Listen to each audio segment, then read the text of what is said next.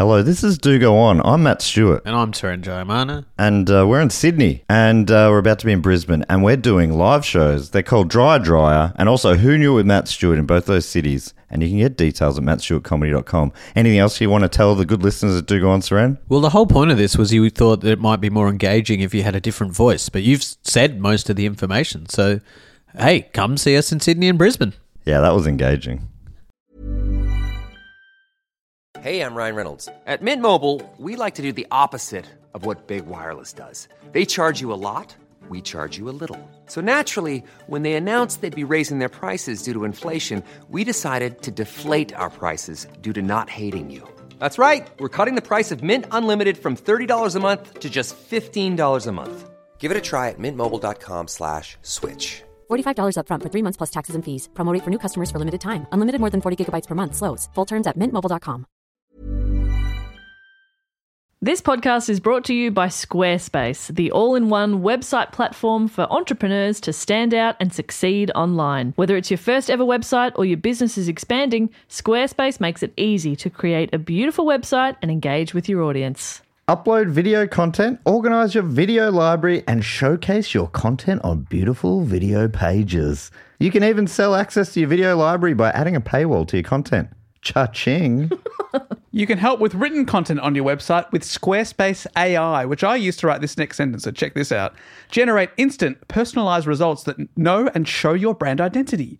Explain what your site is about, choose your tone, and enter what you need to get short or long-form text. Squarespace AI makes it easier to go live, stand out, and succeed online. Oh, Dave, if only it could also not just write it, but read it too.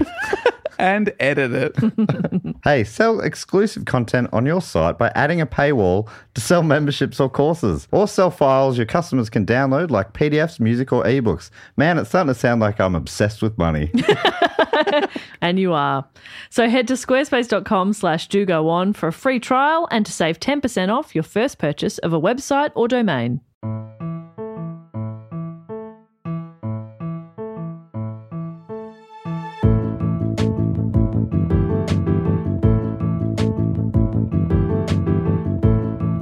Hello and welcome to another episode of Do Go On. My name is Jess Perkins, and as always, I'm here with Matt Stewart. Hey, Jess. So good to be here. It is great to be alive. It is good to be alive. That's the catchphrase you were trying to get going a little while ago, and it has taken off. It's back. You can get your It's Good to Be Alive t-shirts at itsgoodtobealive.com. Don't know why I've gone immediately into this kind of announcer voice, but I'm stuck in it. We are not... So you are, Jess. We don't have Dave with us still.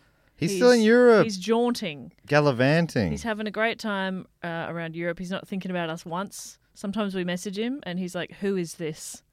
And that hurts. That's rude. But we are delighted to be joined by our friend... Okay. An actor, comedian, improviser, and... very tall. It is Marcel Blanche de Wilt. Oh, it's a thrill to be here. I hope not many people, when you said Dave still isn't here, they just went click. Hooroo, he's my favourite. Look, probably some. And that's got nothing to do with you. It's definitely to do with us. Mm-hmm. And Dave, universally, every year being voted as everyone's favourite report doer. Interesting. Which, does it hurt? Yeah.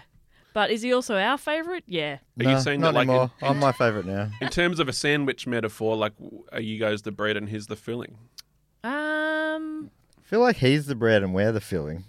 Yeah, he's the boring bit. Yeah, that you we're the need flavour to contain everything. Yeah. Yeah, right. And we're He's the structural. Yeah. Well, look, we're delighted that you're here because obviously when one of the three of us is away, it means the other two have to do more report writing, which obviously we love, grateful, #blessed to have this incredible opportunity. But you reached out because you were in Melbourne doing some gigs, catching up with friends, and you said, hey, like, I listen to the pod. Could I come and do a report? And I want to crash the pod. And I said, oh, God, yes, absolutely. Amazing timing. So we're delighted to have you. So this is going to be a lot of fun. I know what the topic is.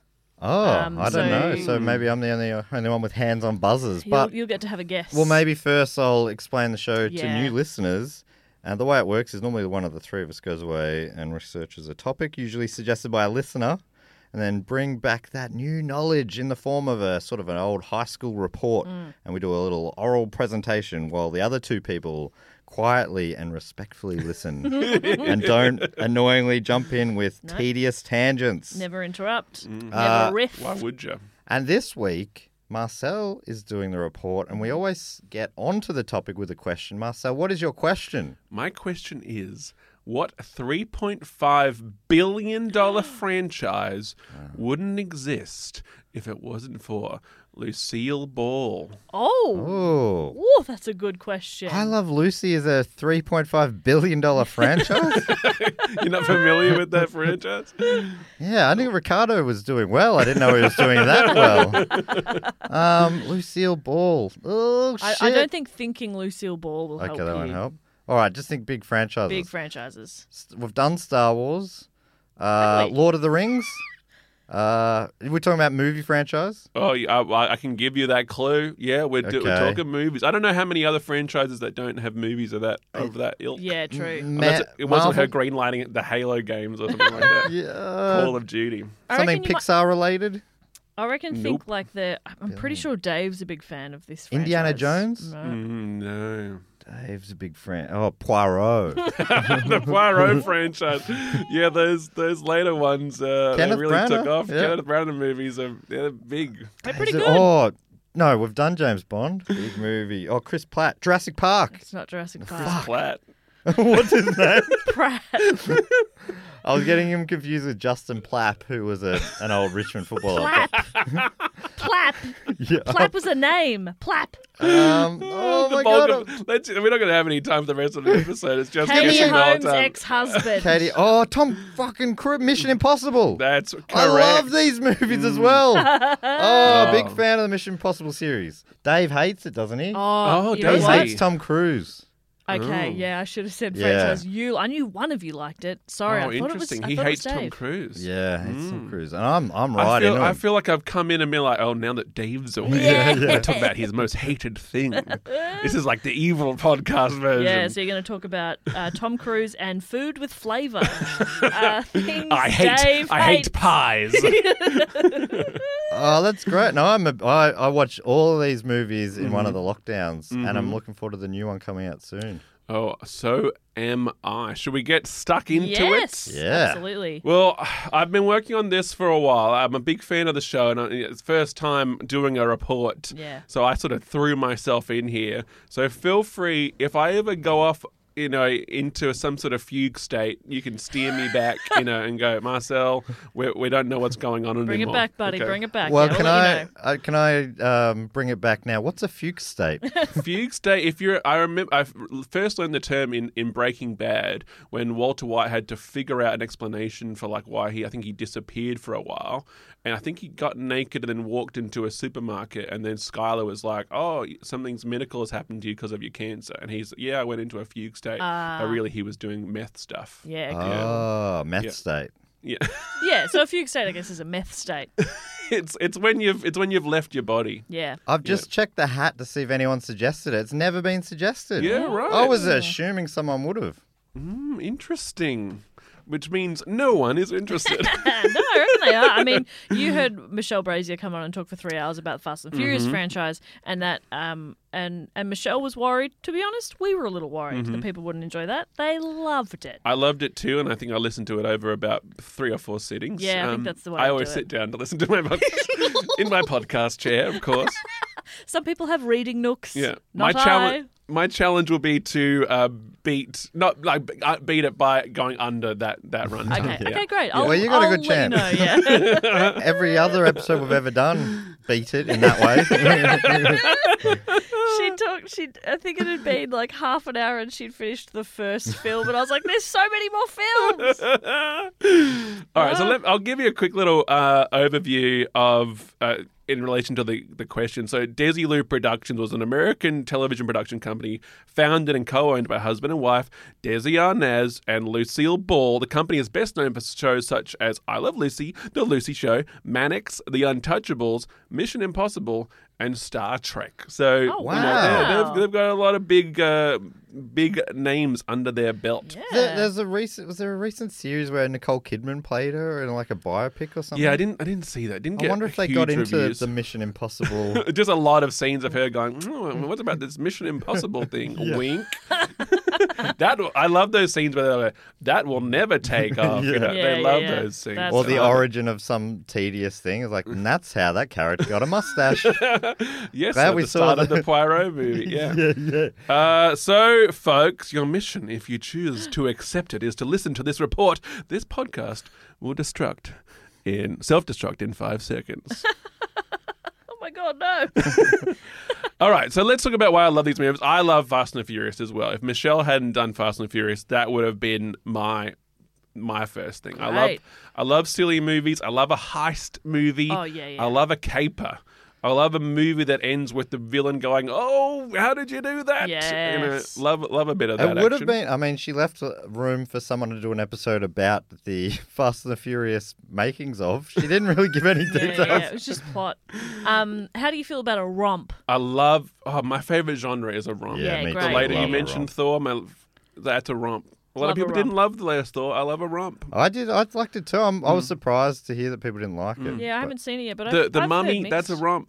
You know? Mummy Yeah, is Mummy's- a romp. Yeah, I Mum's love a romp. Yeah, best love kind an of films, adventurous a romp. And they don't make enough romps these days. And I love it, I love a Marvel because like there's lots of action and fight sequences, and you're like, these fight sequences are completely unrealistic. I love it. I love a spaceman and a god having a fight. It's so fun. It's a bit of fun. Bit of fun, And in lighten a up, world you like nerds. this at the moment, give me a little bit of light relief. That's what my mum would always say if we watched. Often if it was a bad movie, like you chose the wrong movie on a Friday night from the rental place, and then credits are rolling. No one really had a great time, and she'd go, "Well, that was light." Yeah. She's still trying to look at the silver lining. Yeah. I've heard some parents will be like, "Well, that was a waste of time." I'm like, "Oh, what a bad feeling to leave after Yeah. sharing a time with your family." Going, Yeah. "Well, great choice, Matt." Well, that sucked. That's the and last I time you're hated choosing the spending video. time with you. I'm not going to confide in you again, Marcel, if you keep divulging my secret memories. Secret memories. Then why do you have that blog titled mattsecretmemories.com? Shush, Marcel. I'm also a big fan of any movies or TV shows where you can say out loud to the TV screen, "How are they going to get out of this one?" Yeah. That's always and I always annoy my wife by doing that a lot. That's a little. I realized that was a little Simpsons reference to Treehouse of Horror 9 when Bart and Lisa are trapped in the Itchy and Scratchy show. Homer looks at the TV and says, "How are Bart and Lisa going to get out of this one?" It's always just seared into my brain. So I'm going to give you an overview of the TV series, and then I'm going to run through the movies. I'm going to give you a little bit of plot, a little bit of behind the scenes, some of the trivia, my favorite bits, the most iconic bits that people would know. Tom Cruise's insane stunts and stuff. But yeah, I've absorbed a lot of what I didn't write down as well. So I'm also on hand you can test me on things Right. as Okay, well. great. What do you think of? Because this is one of the things that Dave really hates about Tom Cruise, that he does his own stunts. He's like, "Who cares? Get a stuntman to do it." Dave reckons Doesn't matter. he's taking the job of a stuntman. Yeah, well, The Rock had a statement about this. Did you see this? Like, he believes strongly in giving stuntmen the roles because if The Rock injures himself, then like how many millions of dollars that's going to take until that movie can resume Totally. production. So like That's the just a real responsibility swipe at side, Cruise. He's But the the- most yeah. famous one to do pretty that. much. And all the other, and it becomes a marketing thing to be like, "Oh, this guy did all his stunts," or like, "Oh, the marketing around this scene was actually improvised." Yuck! I hate that stuff. I think I've just started because I was watching a few other Tom Cruise action movies this week, and I think it started to make me think about the action scenes. I'm thinking about them filming it while they're going on. I'm like, "Oh, this isn't helpful. I shouldn't know anything about the Yeah. process." Yeah, just let me And just knowing let it that wash over me. you're about to ruin that for this whole franchise, but I like it if, like, especially fight scenes, if they can film the fight in like one nice tight shot and because they don't need to hide that isn't really the actors. Like that's really nice because I love a good fight scene, hand to hand, and you go, oh, cool, they've done some cool, interesting choreography for that. If it's some of those things where they're doing the real leap off a building and you're like, that could really be anyone doing that. You didn't really need to... Break your that ankle. seems a little extreme. That seems extreme. But he also loves it. And also, Tom Cruise is a producer and is also sort of has insured himself for like whatever cost that it takes for him to do his own stunts. So it's not like everyone's like, hey, you're not getting paid for the next 2 months because I hurt my ankle. They're still going to get that time covered and Seems stuff. like it's really important to him.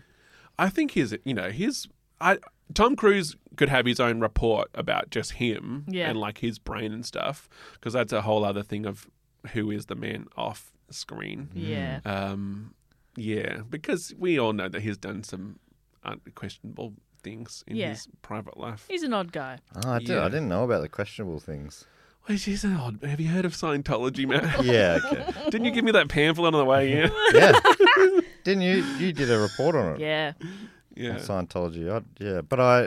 I knew he was a Scientologist, but I think, like knowing he does stunts, I think the less I know, the more I can enjoy his films. Yeah. Yeah. And that's why you love the films of Roman Polanski so much. Yeah. I don't want to know anything about personal life. He's a good stand-up guy, right?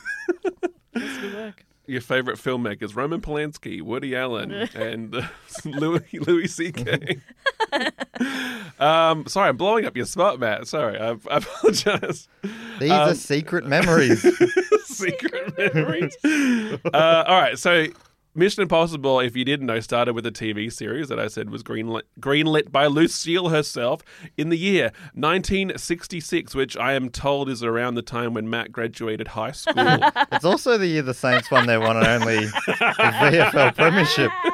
There's other thing that I think the Chicago Bulls were founded that year. Oh, really? Who Michael Jordan ended up playing with. And Michael Jordan. He famously wore 2 pairs of shorts. If you want to know the full story, look it up. It is ball terror. I've seen The Last Dance. I saw that.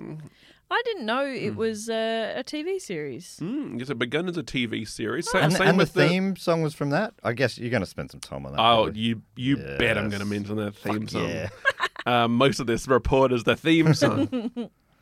So it was created and initially produced by Bruce Geller, no relation to the Gellers from Friends. The show chronicled the exploits of a small covert team of secret government agents known as the Impossible Missions Force. Did you guys know that that's what IMF stands for? No. Impossible Missions Force. And their sophisticated and subtle methods of deceiving, manipulating, and thwarting hostile Iron Curtain governments, third world dictators, corrupt industrialists, and crime lords, among others. They were your go-to thwarters. If Yeah. you needed something thwarted, Yeah. IMF. Gosh, we Yeah. need something thwarted. Yeah, there's no one thwarting things anymore. No, sadly. Can't get you can't. They don't thwart things like they used to. You look in the yellow pages under teeth of a thwart, and it's hard to find. Yeah, because who's got a yellow pages? Yeah.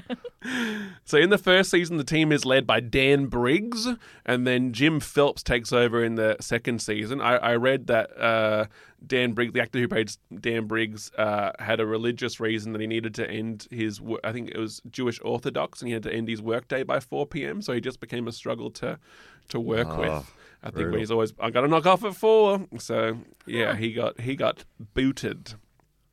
Phelps usually assembles the same core team of agents, all of whom have careers and some degree of celebrity outside of espionage. Oh. The team is occasionally supplemented by other specialists. So I'll tell you a little bit more about that later on.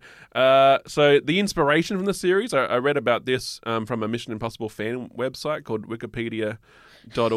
Oh, wow. You guys familiar? Cool. No. No. Just got Mission Impossible facts. Oh, wow. Yeah, right. Yeah. That About sounds the great. series, the TV series specifically? Or just have movie stuff as well? Anything Mission Impossible you can find. The whole Wow. $3.5 billion franchise. Indeed, Holy yeah. moly. Wow, that's cool. So a key inspiration for Geller was the 1964 Jules Dassin film Top Cappy. I did not look up how to pronounce that. Innovated for its methodical depiction of an elaborate heist. So this sort of started as a heist film sort of idea, which makes a lot of sense. Geller switched the focus away from criminals, but kept Dassin's style of minimal dialogue, prominent music scoring, and clockwork precision execution by a team of diverse specialists. Several episodes, in fact, show close-up shots of an agent's wristwatch to convey the suspense of working on a deadline. Oh. Good bit of product placement too. Yeah. Oh, Tissot. Yeah, because My Rolex says we only have 30 seconds to go. Because James Bond always has like a fancy watch, but I think Yeah. rarely, I mean, unless he's like got a lasso, what is it? Like a little, Yeah. he shoots a little thing out of it. Rarely does he have a real good reason to check it.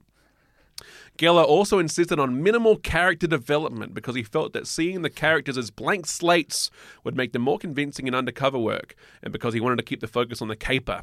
Geller vetoed attempts by writers to develop the main characters.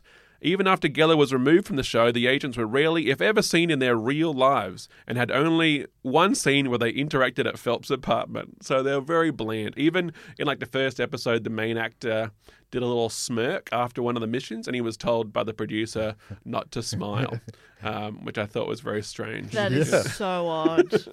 So, but you were saying that the characters initially they all had celebrity double lives? Well, like celebrity in term, I think they're using that word a bit broadly, but like they're like iconic sort of things. Like this person's, and like one of the team members is an actress. Yeah, right. So like she's been That's like brought one in of the for most that. famous kinds of celebrities myself. Not a good example. But she's not a huge like superstar or whatever. But that's interesting because I don't think I know what Ethan... I don't think Ethan Hawke has a second life. He just lives on an island when he's not... Ethan Well, Hunt. Ethan Hunt. Ethan Hawke? Ethan Hawke is an actor. I don't think Ethan Hawke has a life. I don't think so. I No, thought you were sorry, just talking Ethan about Hawke. Ethan Hawke as an example of just a guy. Ethan Hawke is an actor. Yes, man. I'm all of a sudden...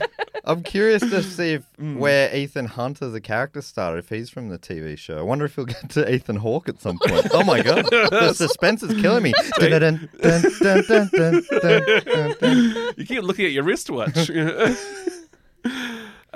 So in the show, there's like the origin of a few things like disguises and theatrics to trick people. It's like a lot about brains over brawn. Like a lot of it is about how to entrap, and like they use the term mouse traps a lot to like how can we trick people into like confessing to things. Cheese. Yeah, a lot of cheese being used. And I've always liked shows like MacGyver and things like Star Trek where they are often, it's not about... Another one like, of Lucille Ball's great works. this is true. Like, it's Yeah. not about beating up the bad guys and therefore you win. Like, it's about losing your wit, which I really like. Another iconic thing is the mission briefing, in those recordings, and they say, "Good morning, Mr. Phelps." And the tape message usually continues, "Your mission, Jim, should you decide to accept it?" And then that became "choose to accept it" for the big Hey, nerds. I like choose better. I like choose a lot. And at the conclusion, the listener is reminded, as always, should you or any of your IM force be caught or killed, the secretary will disavow any knowledge of your actions. Right. And then this tape will destruct in 5 seconds. Sometimes it was 10 seconds. So there was some teething issues. Like, what's Okay. more exciting, 5 seconds or 10 seconds? Yeah. Sounds like a real toxic relationship between IMF and the agents, to be honest. Oh, we will disavow you if you do anything wrong. Oh, yuck. But we don't know him. Yeah, we Yeah. don't. Oh, he's not with us. It was out. No, that's not one of ours. No. I don't know who that guy is. Ethan Hunt, Ethan Hawke, I don't know. I know Ethan Hawke. Yeah. Is that who you're talking Is about? that who you mean? The actor, Ethan Hawke, who definitely has a second life outside of this. And What? then, and then of course, there would be smoke that would come out of the tape that had the recording on it. In some early episodes, the chemical would be added to the tape, and then Briggs would blow air onto it, causing the chemical to react and destroy the recording. So it didn't self-destruct. But interestingly, the word self-destruct was coined by the show's writers. Whoa. And became widely used after that. Oh, that's Isn't that interesting interesting. that self-destruct didn't exist after that? Yeah. This is from, of course, Wikipedia.org, so take everything with a grain of salt, What of if course. what if you hit play on the tape and then like your phone rang, or like the cat Yes. knocked something over and then you're like, shit, no, I didn't get my pen and paper. I missed what they said, and then it's gone. Yeah. that's true. I think a lot of these guys have really good memories. Yeah. Wow, that must be part of the training. Because I would forget. So if I can't write it down, it's not happening. Yeah, you want to. I need to find a pen. Yeah. Or I'm like, it's not in my Google Calendar. I have no Can idea. you what repeat you're that talking back? about. Send me an e-invite, Yeah. please. Can you e-invite me? Thank you. I know we had a phone call about this, but can you send me a follow-up email so I have it in writing? Yeah. That's very nice. So let's talk about the iconic theme. Composed by Lalo Schifrin, who was born Boris Claudio Lalo Schifrin in 1932. He's an Argentine-American pianist, composer, arranger, and conductor. He's best known for his large body of film and TV scores since the 1950s, incorporating jazz and Latin American musical elements alongside traditional orchestrations. He is a 5-time Grammy Award winner and has been nominated for 6 Academy Awards and 4 Emmy Awards. And this theme was written in just 3 minutes. Whoa. 3 minutes? Yeah, it goes for 5 minutes. Even if you said 3 days, I was going to be impressed. 3 Yeah. minutes? Doesn't that also mean, like, did you really try that hard as well? Like, if you're like, anyway. Just But came to imagine him. not really Do-do-do. trying that hard and you make something iconic. Yeah. I suppose. That's what I do every week. Right here on this very podcast. Oh, on this? Oh, okay. I was wondering what you're referring to. It's certainly not my radio work. He was asked about the theme, where he was. He said, "I was in Vienna and at a press conference, and one lady asked me why I wrote Mission Impossible in 5/4 time signature." Schifrin told the New York Post, "I said everybody knows that there have been beams from outer space coming because of the interplanetary flights. The people in outer space have 5 legs and couldn't dance to our music, so I wrote this for them." Everyone knows that. That's fun. As Schifrin said, the reporter believed it, and all the magazines in Vienna published. He must have been like, oh my God. Come Who was I on, talking lady. to? Jeez. Sarcasm. Oh my Come God. on. So it's just being a little bit cheeky. So then, on top of that, the TV series from 1966 was then rebooted in 1988, the year I was born. Coincidence? When were you born? Or 1990. And then approximately 88 years before Matt's birth. Jim Phelps is back. with before my birth? You are, Wait, I'm not here you yet. are yet to be alive.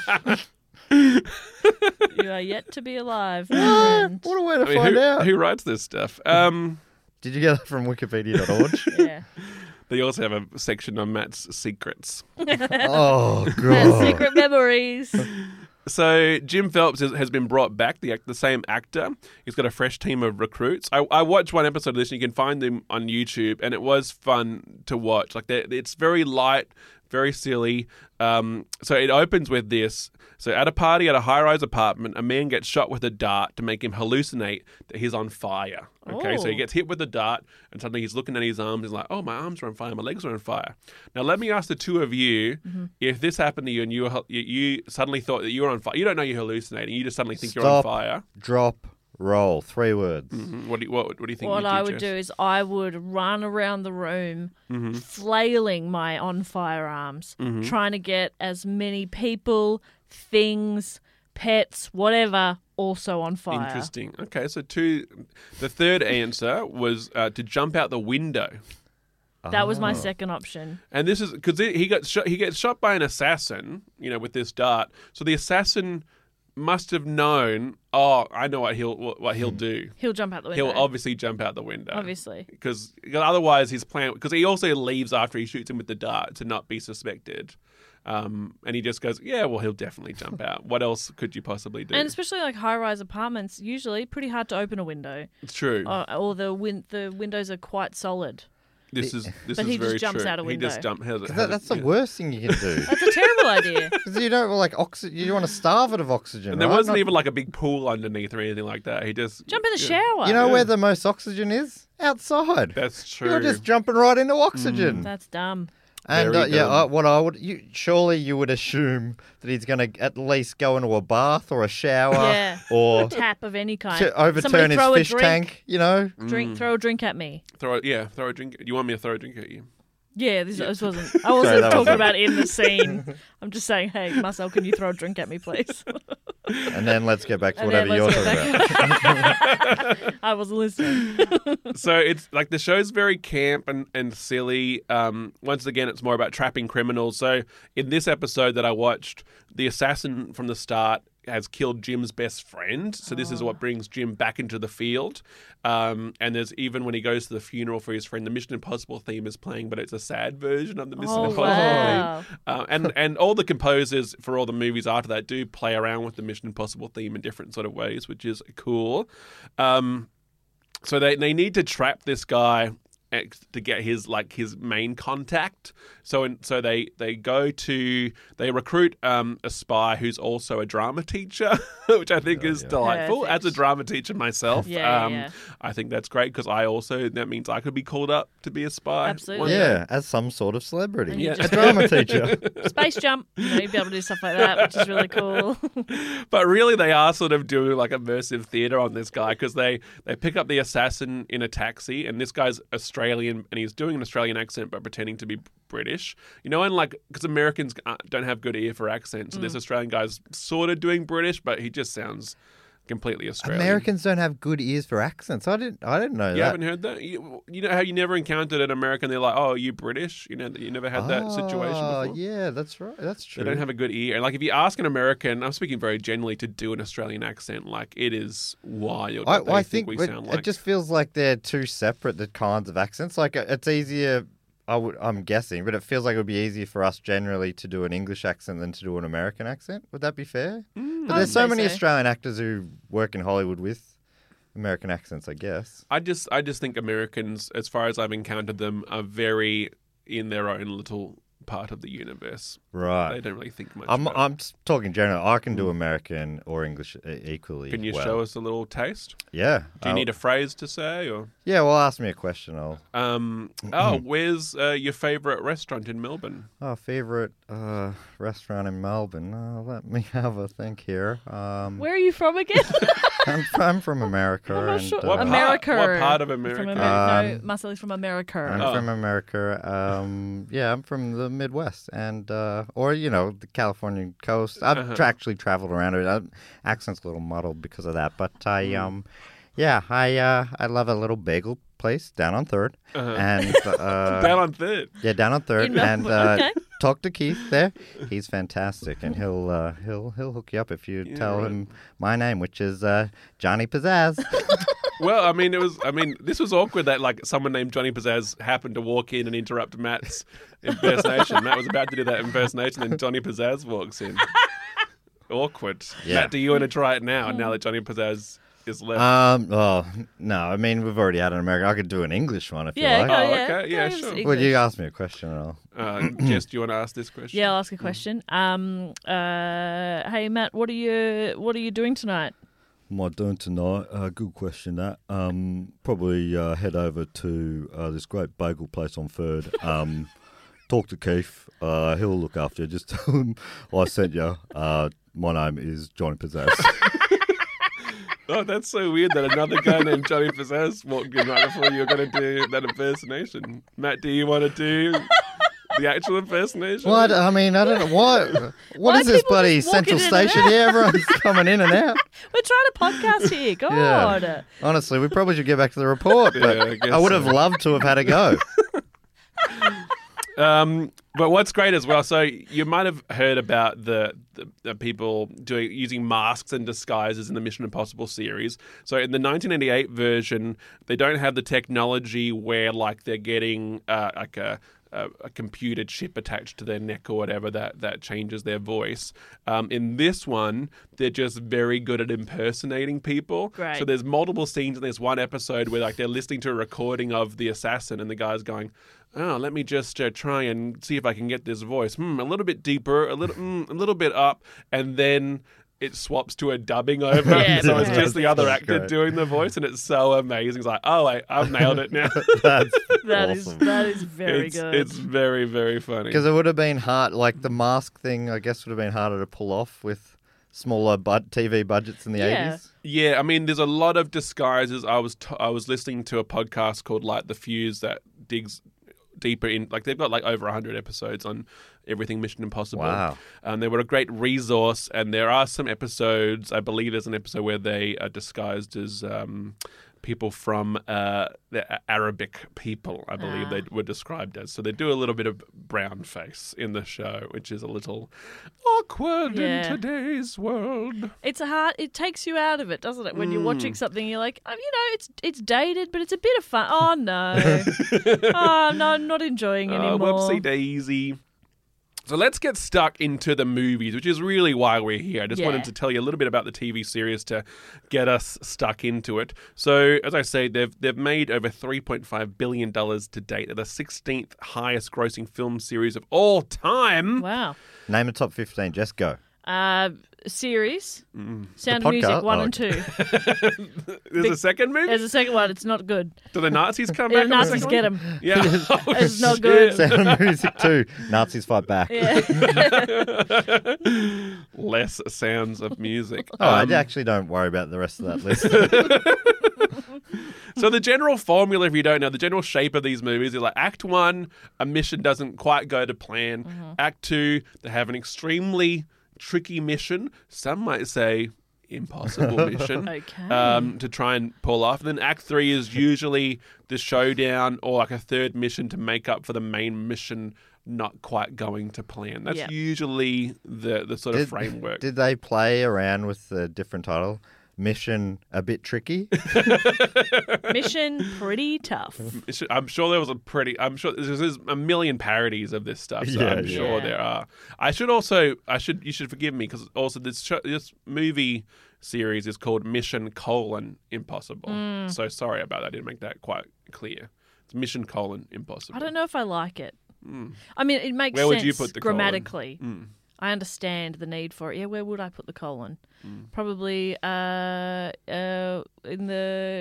my guts. Oh. I reckon. I would have just That's where used I it. put the colon. Yeah, I think that's where it belongs. Get it back in there. So I think you should take it off this table and put it back where it fucking Do I have a belongs. Jess. colon? Yeah, I got Do a you colon. have a Everyone's got colon? I hope so. Otherwise, this is a medical emergency. I got one. Yeah, you probably. do. Do I have a colon? Can I get a colon? A brief moment where I was like thinking of it like a prostate. I was like, I don't have one of those, do I? Wait, is colon? Is that the technical name for a dick and balls? Have I got one of those or not? It's fine either way. I just... Upcoming special report just on the colon. Yeah, right. So Mission Impossible, 1996. What were you guys doing in 1996? Ooh, I was in. That was probably the year I was in prep, first year of school, I think, or was that 90? Yeah, that sounds right. Yeah. Yeah, I was redoing Year 7 for I think 100th time or so. Oh, really? Yeah. It 100 times. Just didn't take. yeah. right. I mean, It it's took a me a hard long time to get through school. Hundreds of years. Yeah, right. But he got there, and we're very proud of him. Yeah. So this one was directed by Brian De Palma, who's famous for The Untouchables, Scarface, and also I found out the music video for Relax by Frankie Goes to Hollywood. Oh. So quite an oeuvre, as they say. Classic. So Brian De Palma wanted to make his own thing, as evidenced by this behind-the-scenes anecdote. So the person responsible for directing more episodes of the original Mission Impossible television series than anyone else was asked by the head of Paramount Pictures to be present on the set for consulting and advising. Director Brian De Palma approached him and told him how much he had enjoyed the original series. He also added that the movie would be nothing like the television show and that his presence on the set would only result in making both of them uncomfortable. And then Reza, the director, thanked him for his honesty and left the set, never to return. Oh, that's So awkward. I kind of liked that That's as straight. well. You know, Yeah. Paramount said, "Oh, you should come and be present," and then Brian's He's gone like, like, "Don't worry yeah, about it, dude." it'll be a waste of your time. Yeah, and the guy's like, "Sick, thanks for telling me." Hooroo. It is boring to hang out on film sets. Film sets are so They're boring. incredibly boring. Imagine and you don't have anything really to do, Yeah, exactly. which is what most people are most of the time, right? Yeah. It's And you a just be- lot of sitting and waiting. Waiting to be consulted. Hey, what do you reckon about this shot? Yeah. Do you reckon it's good that I've filmed the actors in it? Or Yeah, it's something? good. I think it was a good choice to film the actors. Do you usually point the camera at the actors when you were doing the Mission Impossible TV series? Cameras are a bit bigger, aren't they? What do you Anyway, reckon? thanks for stopping by. Yeah. That's a big help. Thanks, Can I get your mate. cuppa, or you just want to head off? Yeah, all right. So this feels a little bit like a gritty reboot, and I feel like Batman Begins was like when people started using the term gritty reboot, but I feel like the 90s had its share of gritty reboots. Like even movies like GoldenEye, which came out the year before, had a little bit of grittiness to it. A lot of like post-Cold War movies. Batman 1990 at the time was a gritty reboot of the 1960s ones. I don't know that much about the Bond films, but I didn't realize Pierce Brosnan was part of the gritty reboot. But I guess because before that was Roger Moore was like even sillier or something. Yeah, I mean, the GoldenEye in comparison to the other ones is much more grounded. It's Right. way sillier compared to Casino Royale. Yeah, but yeah. like at the time, it was a shift. Yeah.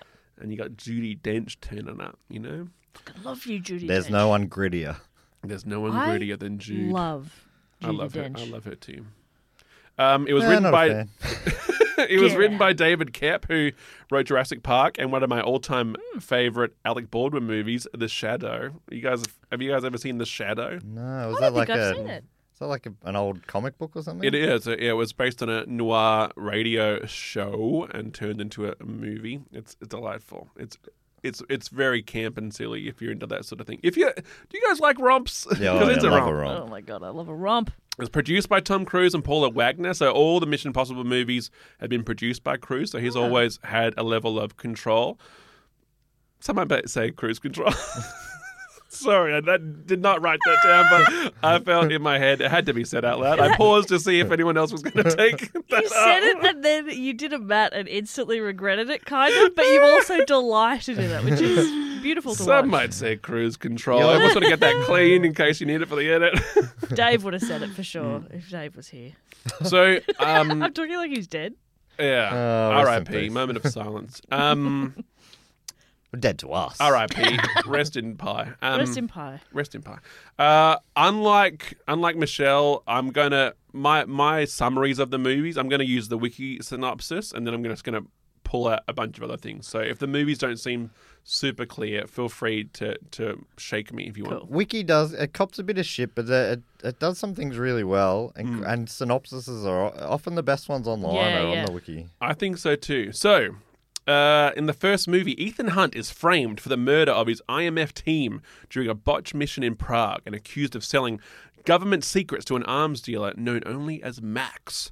On the run, Ethan seeks to uncover the real traitor and clear his name. Intriguing. I don't think an anonymous kind of person only known as Max. It's not that, I don't know, it's just not very intimidating. What's a better name?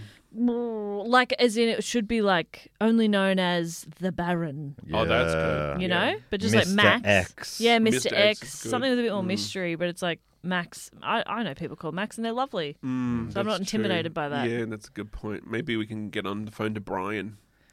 Yeah, what about Skullface? Yeah, known only as Oh, Skullface. should I redo it? yeah. Ethan Hunt is framed for the murder of his IMF team during a botched mission in Prague and accused of selling government secrets to an arms dealer known only as Skullface. Yes, Oh, now I'm watching that movie. Whoa, just got a chill. You got chills. Oh, Every time Max comes up later on, I'll just say Skullface. Thank you. Shall I? Okay, great. Thank you. that's it. Max is his first name. Max Max Skullface. Skullface. So Ethan Hunt, I was surprised to find out that Ethan Hunt was an original character created for Tom Cruise. I assumed that, he I must always be in the had as original well. series. And did you know that Tom Cruise's full name is Thomas Cruise Mapother IV? No, Cruz is his middle name. I believe so, according to his Cruise. surname Wikipedia. is Mapother. Mapother. Mapother. I don't know if, and this is why Cruise maybe deserves his own thing, because I don't know if that's also like a Scientology name, like his alien name or something, Mapother. like the fourth. I don't know why that fourth is there. Like that seems extreme. But anyway, It's also just kind of weird to think of him as a Thomas, you know? this is true. He's not a Thomas. Yeah, some people you're just so used to their shortened name. Like okay, so like my friend Mish Wittrup, if we're ever out and she has to put her name down for something and she says Michelle, I'm like, what? Who's that? Who Who's the Michelle? hell is Michelle? You're Mish. Very different.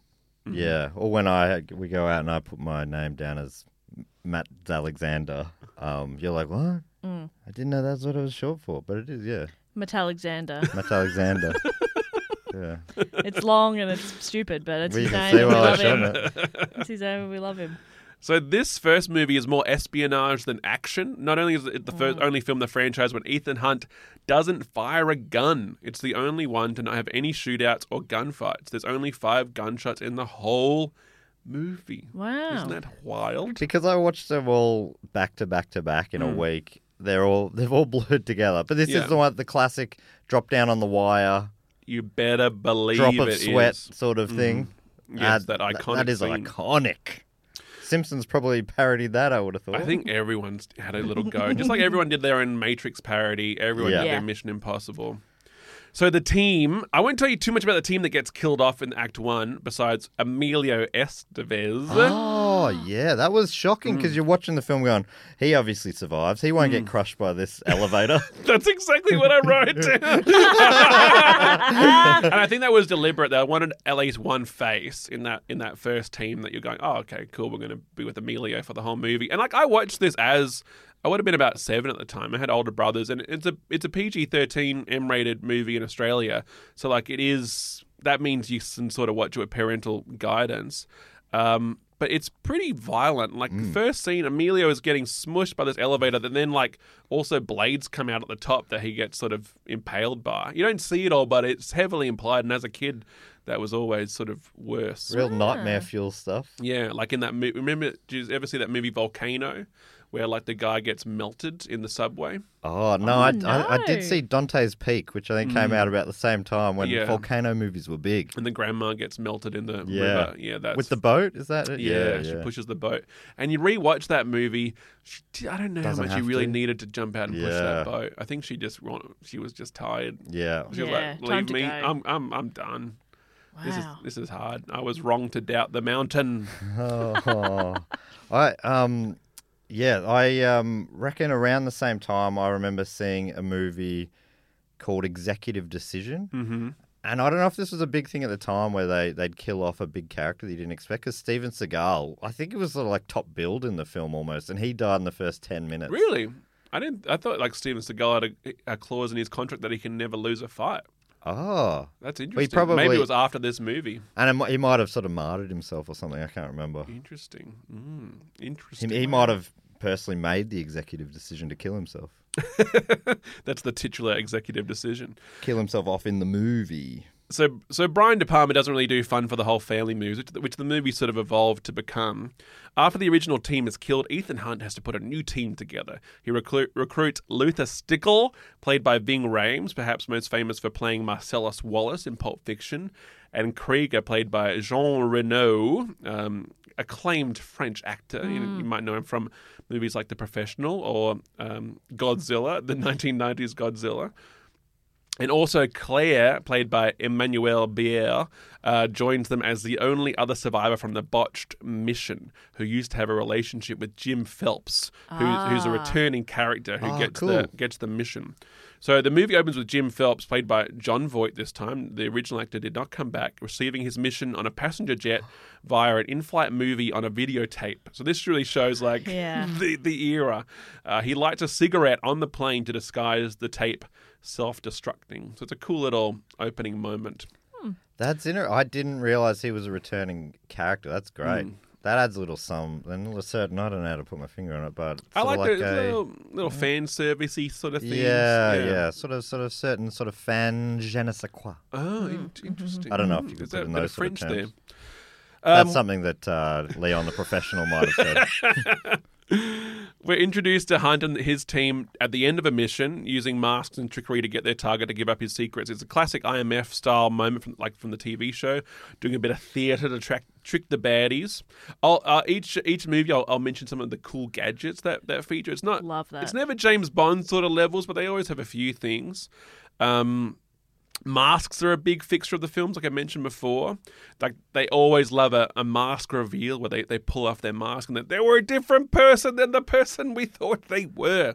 And it's the same as the voice version in the old TV shows. It's like they just fully change actor, obviously. Yeah. And exactly. then it's just that mask coming off, and the mask's on the ground. You're like, that didn't do this. There's no way. There's no way. That There's- rubber mask. And made- the other funny thing is, in this, I'm sure it was this first film, Ethan Hunt goes in under disguise, but it's clearly Tom Cruise in disguise. But every other disguise is perfectly the other actor. Yeah, the senator that he's doing the impression of also looks a lot like Tom Cruise. So Yeah, like yeah. him doing the disguise is just him. But it makes sense because like otherwise that whole first mission you wouldn't have a Tom Cruise performance in Right, it. So it yeah. does make sense. Yeah, he but had it had to be in there for that reason. Yeah. Otherwise you're like, where's Tom? Where's the guy I bought the ticket for?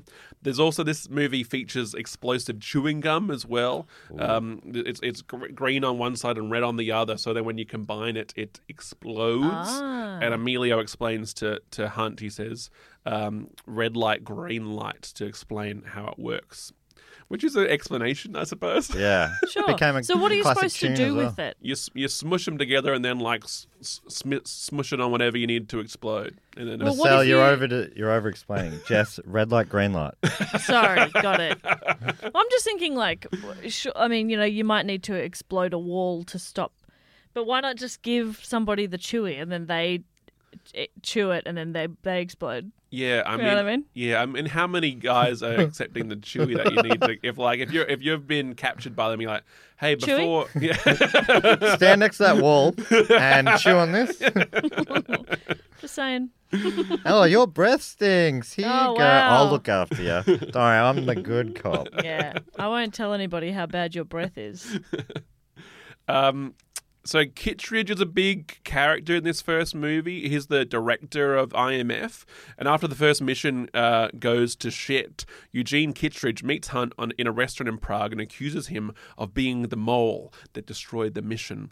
The mole is just trying to get the knock list, which is a list of undercover agents' real identities. This is the MacGuffin of the first movie. Every movie has a MacGuffin.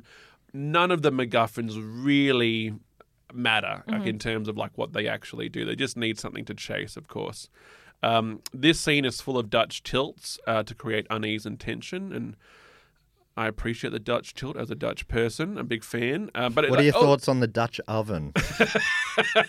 Not a fan. Not a fan. Interesting. Yeah. Okay. My wife hates it. You're picking and choosing what Dutch you like. I love all Dutch things. Dutch pancakes? Dutch history? Don't look into it too much. So realizing that Hunt is in a sticky situation, he uses his explosive chewing gum on the nearby giant fish tank and leaps out the restaurant. It's a really that's great good. scene where he dives out the window, and Kittredge is like, what am I going to do? I'm surrounded by fish. Yeah. You know He's when trying like to pick up the fish. Somebody get buckets of water They're quick. flipping and flopping on the ground. Hunt Kittredge knows that I love fish. Oh, I love this fish. I need love- to chase it, but I love fish too much. When they use editing in that sort of way to don't show like why they couldn't really pursue the guy, like there's not really a good reason why he could get away in that situation. But most of these movies is Ethan Hunt on the run or having to pretend he's on the run. And Kittredge becomes his pursuer for the rest of the movie. So Hunt is having to find who the mole is after his whole team is dead, while also Kittredge at IMF is like, we've got to get Hunt because we think Hunt is the mole. And who's Kittredge again? Who's the director of the IMF? And the actor, that's not Voight. No, No, Voight's the... Voight is Jim Phelps, who dies in the first mission. Oh, Yeah. yeah, of course. His mission goes. He was played by poorly. Emilio Estevez. No. Was Voight was played by Estevez? Estevez is just a tech guy. Okay. Yeah. Man in the van. He's the Simon Pegg character. He's the man on top of an elevator for some reason.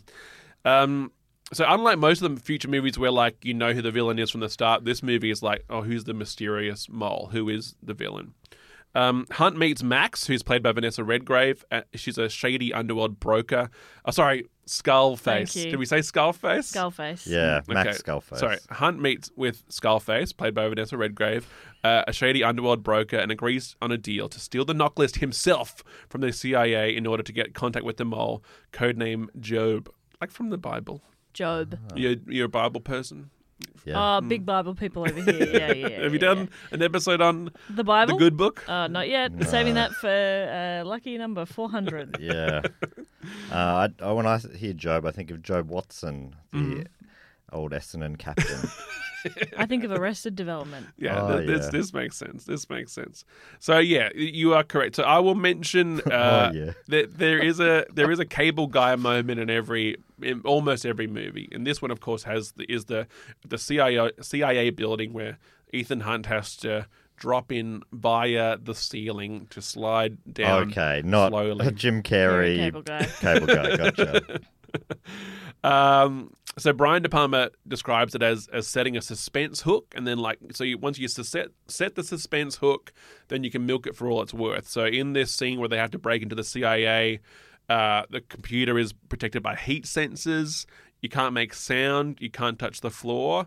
And then that means, all right, what if a rat comes in? What if he starts to sweat? What if Jean Reno has to sneeze? What if the guy is coming back to the computer?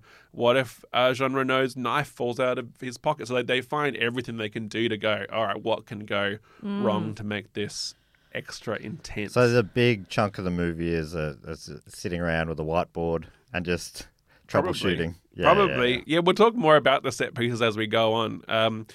While filming the famous scene where Tom Cruise drops in the ceiling. Oh, wait, that was behind the scenes. Okay, I understand. Yeah. When he was filming the scene, Cruise's head kept hitting the floor when he got moving down. I think just the weight distribution. So he got the idea apparently to put coins in his shoes for balance. I'm not quite sure how that works. He's got a small head, doesn't he? How many Famously coins you'd small have to head? No, put? he's got a big head. So you'd have to have a lot of coins. How many coins do you think were you rattling around in your shoes to... What in the hell? Yeah. Coins in the shoes, that'll balance it out. Yeah, coins in the Great shoes. call, Tom. Why didn't any of us think of that? All right, let's get some coins for Mr. Cruise's shoes. Not like ankle weights or something? No, coins. Coins in the I need shoes. I need two 50-cent pieces. That'll do it. That'll do it. And I'm balanced. I want to tell you, every move I tell you one of the cool spy moves. In this one of my favorite ones is when Ethan Hunt is hiding out after running away from Kittredge. He finds an apartment, and when he's going in there, he takes a bulb off the light in the hallway leading up to the apartment, breaks the light bulb, and then moves it along the hallway so he'll be able to hear the crunch of anyone's feet would they approach. Because there were no cornflakes handy. Yeah, the cornflakes are much harder, and I think it would be less cool if we saw a scene where he bought some cornflakes. Yeah. No, I want to see him at the shop, and then he sees the crunchy nut cornflakes, and he's like, perfect. And then he sees some bubble wrap like, in the produce yes. section. And then he lines up behind an old lady who's trying to get the exact change, and he's just there a bit bored. And then that's when he has his light bulb moment, which is him taking a light bulb. And also, when she's looking for that exact change, he goes, I'm going to put that in my shoes. While I'm here, can I get a little change for a 10? The big finale of this movie is a showdown on a moving train. I think we all like moving train showdowns. Love that when a tunnel is coming. Also, I love any movie where all the key players are invited to the same place. You know, everyone that has a stake in the movie is lured to the same location. Yeah. So you've got Skullface there, you've got Kittredge there. They've all been lured there, and they all don't quite know what is going on.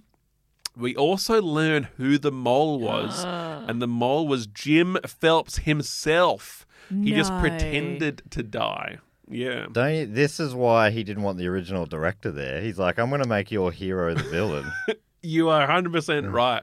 The original cast response that I'll tell you about, none of them were into it. I imagine I would have none of them hated liked that. the movie because rumor had it as well that they initially were thinking about getting the original cast back to kill him off in Act 1, that they would be the team that gets would've been killed off. cool. Yeah. Which is sort of a cool idea. That was just a rumor. No one wanted to go to see the premiere. Only one actor accepted the invitation, and he walked out halfway through, which is probably about when it's revealed who the mole is. And they would have gone, but he's the hero of the whole series, and you've just made him the bad guy, which is a cool move for people that aren't, I guess, in love with that. It's a bit, it's like an even more full-on Ryan Johnson thing, what he did with Star Wars. Oh, right? yeah. exactly the fans up in arms. And, like, I guess people with the Ghostbusters watching the Ghostbusters be like, they would never be women. What are they doing? Women can't see ghosts. We all know that. They can only be ghosts. I remember at the time with all the backlash, Martin Dunlop did a little listicle about the reasons why it won't work to gender swap. And one of the reasons was, how are they going to do the scene where Bill Murray takes his balls out and makes everyone look at his balls? A great question. Great question. And then Melissa McCarthy got her balls out. She made it work. Yeah. I've butchered Martin's bit there, but something like that. I'm sure it was incredibly funny. So this is actually similar to GoldenEye that came out the year before, that the villain turns out to be a former ally, jaded by the Cold War, jaded by his job, and who we had assumed had died in Act 1. So Yes. coincidence? Claire and Krieger also revealed themselves to be working for Phelps. Claire is shot by Phelps before attempting to escape the moving train via a helicopter piloted by Krieger. Hunt manages to leap onto the helicopter from the train and slap some exploding chewing gum onto the helicopter's windscreen. He yells out, "Red light, green light." That's good. Even though that no one around him would have been able to hear him. Doesn't matter. It's very good. He goes, "Red light," and then slaps it down, "Green light." And then, you've got Jean Reno looking at that going, and you hope he knows Yeah. also what exploding chewing gum looks like, because he wasn't there when that was explained in Right. Act 1. But I guess he might just know, or he might be like, why is he putting gum on the... Does he that think that's going to doesn't feel obscure my vision or something, that I won't be able to see It's it? covering a tiny amount. It's a speck. I can still see what's Is he going saying on. I've got Easy. bad breath? Is this a Because subtle I hint? just brushed. I always brush before a mission. And then Jim Phelps also gets... He's holding on to the bottom of the helicopter at the time because he's trying to escape. And it quite graphically shows him as the helicopter crashes, sort of grinding him into the ground. So that's also a moment that the original cast probably wouldn't have enjoyed. Yeah, what a way to go, the hero. Real tribute to the old cast. Bit of trivia: Bing Rames was going to be killed off in Act 3 on the train, but this was changed in the script when Bing Rames asked David Koepp, "Why does the black guy always got to die?" And they went, Ah, good point. Yeah. I mean, everyone's dying, but "Yeah, oh, interesting. Yeah, good that point." was that question led to him getting, 8 more films? Yes, he is in every one of them. So it doesn't hurt to just raise those questions. Great you know? question. Yeah. You could be giving yourself a lot more work. Exactly. Why miss out on? And I imagine work? he keeps getting the jobs because he's very good and people love him. And it's actually, they might have realised it's actually nice to have some continuity between films. Yeah. I Rather like than that killing too, everyone yeah. each The time. Marvel movies are bad for this. They kill off the villains every time, and then you're like, oh, well, now you can't bring them back in interesting ways. Like, they're just Yeah. dead, and you're always having to reset. Take him to Gotham prison Yeah, exactly. and wait for him to escape. Let him break out. Yeah. This is Paige, the co-host of Giggly Squad, and I want to tell you about a company that I've been loving, Olive & June. Olive & June gives you everything that you need for a salon-quality manicure in one box. And if you break it down, it really comes out to $2 a manicure, which is absolutely insane. It's also so easy to get salon-worthy nails at home with Olive & June. The difference between how your nails used to look when you did them yourself and now with the Mani system is a complete game changer. The best thing about Olive & June, too, is it's a quick dry. Dries in about 1 minute, lasts for 5 days, and full coverage in up to 1 to 2 coats. Visit oliveandjune.com/perfectmani20 for 20% off your first system. That's oliveandjune.com/perfectmani20 for 20% off your first system. This podcast is brought to you by Squarespace, the all-in-one website platform for entrepreneurs to stand out and succeed online. Whether it's your first ever website or your business is expanding, Squarespace makes it easy to create a beautiful website and engage with your audience. Upload video content, organize your video library, and showcase your content on beautiful video pages. You can even sell access to your video library by adding a paywall to your content. Cha-ching. You can help with written content on your website with Squarespace AI, which I use to write this next sentence, so check this out. Generate instant, personalized results that know and show your brand identity. Explain what your site is about, choose your tone, and enter what you need to get short or long-form text. Squarespace AI makes it easier to go live, stand out, and succeed online. Oh, Dave, if only it could also not just write it, but read it too. And edit it. Hey, sell exclusive content on your site by adding a paywall to sell memberships or courses. Or sell files your customers can download like PDFs, music, or ebooks. Man, it's starting to sound like I'm obsessed with money. And you are. So head to squarespace.com/do-go-on for a free trial and to save 10% off your first purchase of a website or domain. So let's jump into Mission Impossible 2, the year 2000. Where were you guys in the year 2000? I was awaiting a family trip to Sydney to view the Olympic Games. Interesting. And I then was no, at I'm not Olympic done. Station. I was at Olympic Stadium hanging from a wire singing a song as a 14-year-old girl. Wow, a twist. Okay. You've lived a life. Beat that. No, back to mine. Well, you might have seen me there. I didn't see you there because I didn't get to go because I got chickenpox Oh, no. the week before the Olympics. So my brother and my dad went, and Mum and I had to stay home. So I missed the Olympics. Did your mum have chicken pox too? Nah, just me. Oh, that's a sad story. Sad Well, story, but a good mum. speaking Good of mum. Sydney, guess where Mission Impossible 2 was mostly filmed? Yeah, this is Los the bad Angeles? one as well, right? This is the worst. I'll spend the least amount of time on this. So Okay. don't think that every one of them is going to be equally the same length. Was is this the? I'm trying to think which one had the Metallica song.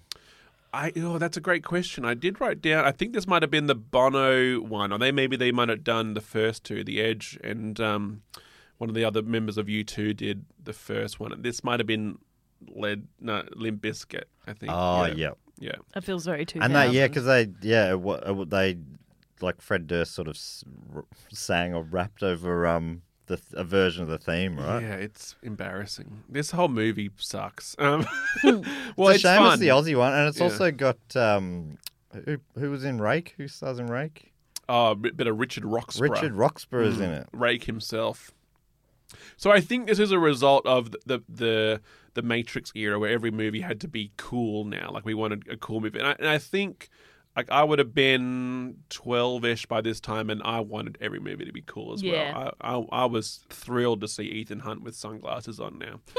So it's like, what if Ethan Hunt was a mountain climber that did kung fu? What if his mission was sent to him in a little missile that had a pair of Ray-Bans in them with a little microphone? What if Ethan Hunt had a sort of wavy mullet thing now? That's what if John Woo directed it? Look, I said this is the only bad one. I've taken that back. This sounds amazing. Sounds incredible. It is a lot of fun. Like, it's very silly, and I love a light film. There's slow-mo and there's pigeons. Apparently his first cut of the movie was 3.5 hours. I always find that when they release that sort of trivia sort of strange. It's like, you've done a bad job if that was your first cut. Like, no Yeah. movie should be that long. I assume it was mostly slow-mo. And pigeons. Cruise's goal was to have each movie be sort of episodic, so it would have a different style, which sort of makes sense, but having a different director. This movie was written by Robert Towne, who was a writer on Chinatown and apparently a contributor to the first Mission Impossible movie. The wiki synopsis: Ethan goes back in action and works with professional thief Nia Nordoff Hall, which is played by I want to nail this, Thandie Newton, an Australian Billy Baird, the duo go undercover to stop rogue IMF agent Sean Ambrose, probably the shittiest villain name, Ambrose. Yeah. He's also Nia's former lover, from stealing a deadly virus, starting a pandemic, What? and selling the antidote to the highest bidder. Maybe this is why I didn't like watching this movie in lockdown. Yeah, the whole idea is like, if I can create a huge pandemic but also have the cure to the Yeah. pandemic, Money. then I'm a genius. I mean, isn't that also the Story of Big Pharma. Interesting. Yeah, isn't that also the story of Big Pharma and also Kingsman 2? I think that happened. Electric yeah, that's Boogaloo. true. Yeah, It's not not necessarily a pandemic. I like but the it's Kingsman movies. They're I fun. like 'em See, too. They're freaking romp. They But- are wrong. And they're so silly, but they're fun. So and silly. the Should latest we one was stop this and just go particularly watch a silly. romp? Yeah, let's go watch a romp. romp. Let's just hang out. And the way they introduced Hitler at the end of the last one. Oh, that was weird. It was that so was bad. so strange. But As I a laughed mid-credit so scene. big. It was so. I've not laughed that loud in public in a long I time. assume they were having fun. Yeah, they obviously must have been having having fun, yeah. because that was so strange. Colin Firth just kicking the shit out of people. It's good. I'll fun. watch that any day. It was basically like, let's do a Marvel character reveal, but it's Hitler. Yeah, so it was, funny. It was amazing. So the payday for Tom Cruise apparently was $75 million. Oh. You make good money if you're the producer. You're like, oh, what if the most of the money was spent on me? Wow. This is the only film in the series where Ethan Hunt doesn't go on the run and instead just does a mission for the IMF. This is the only one where he's Wow. just doing a mission. He's not falsely accused, sort of thing. Yeah, How he's not many falsely times- accused or having to go on the run or, shadow operative mode. How many times do you have to be falsely accused of something, prove you didn't do it, until people are just like, I reckon maybe Ethan didn't do it. Yeah. He's the boy who didn't cry wolf. Yeah. He's working so hard for his peers to just like treat him as an equal. Yeah. Oh my Well, god. sometimes he's on the run because they think he is on the run. Sometimes they're pretending he's a ghost operative or whatever. So sometimes it's deliberate. It's spy stuff. Yeah, It's spy stuff. Yeah. As I said, this one has a lot of Australia in it. The Outback, the Opera House, the Randwick Race Course. It's very tacky. I find watching Australia on screen is often it's not very filmic. I think. Have you watched Lost? Yeah. Because there's a lot of like flashbacks are in Sydney Yeah, it or in feels strange. Australia, and Yeah. the Opera House is in the background of every scene. It Just doesn't to feel make like it, I'm watching a show. It Yeah. takes me out of it. it just to make it nice and clear that this particular scene is happening in Australia.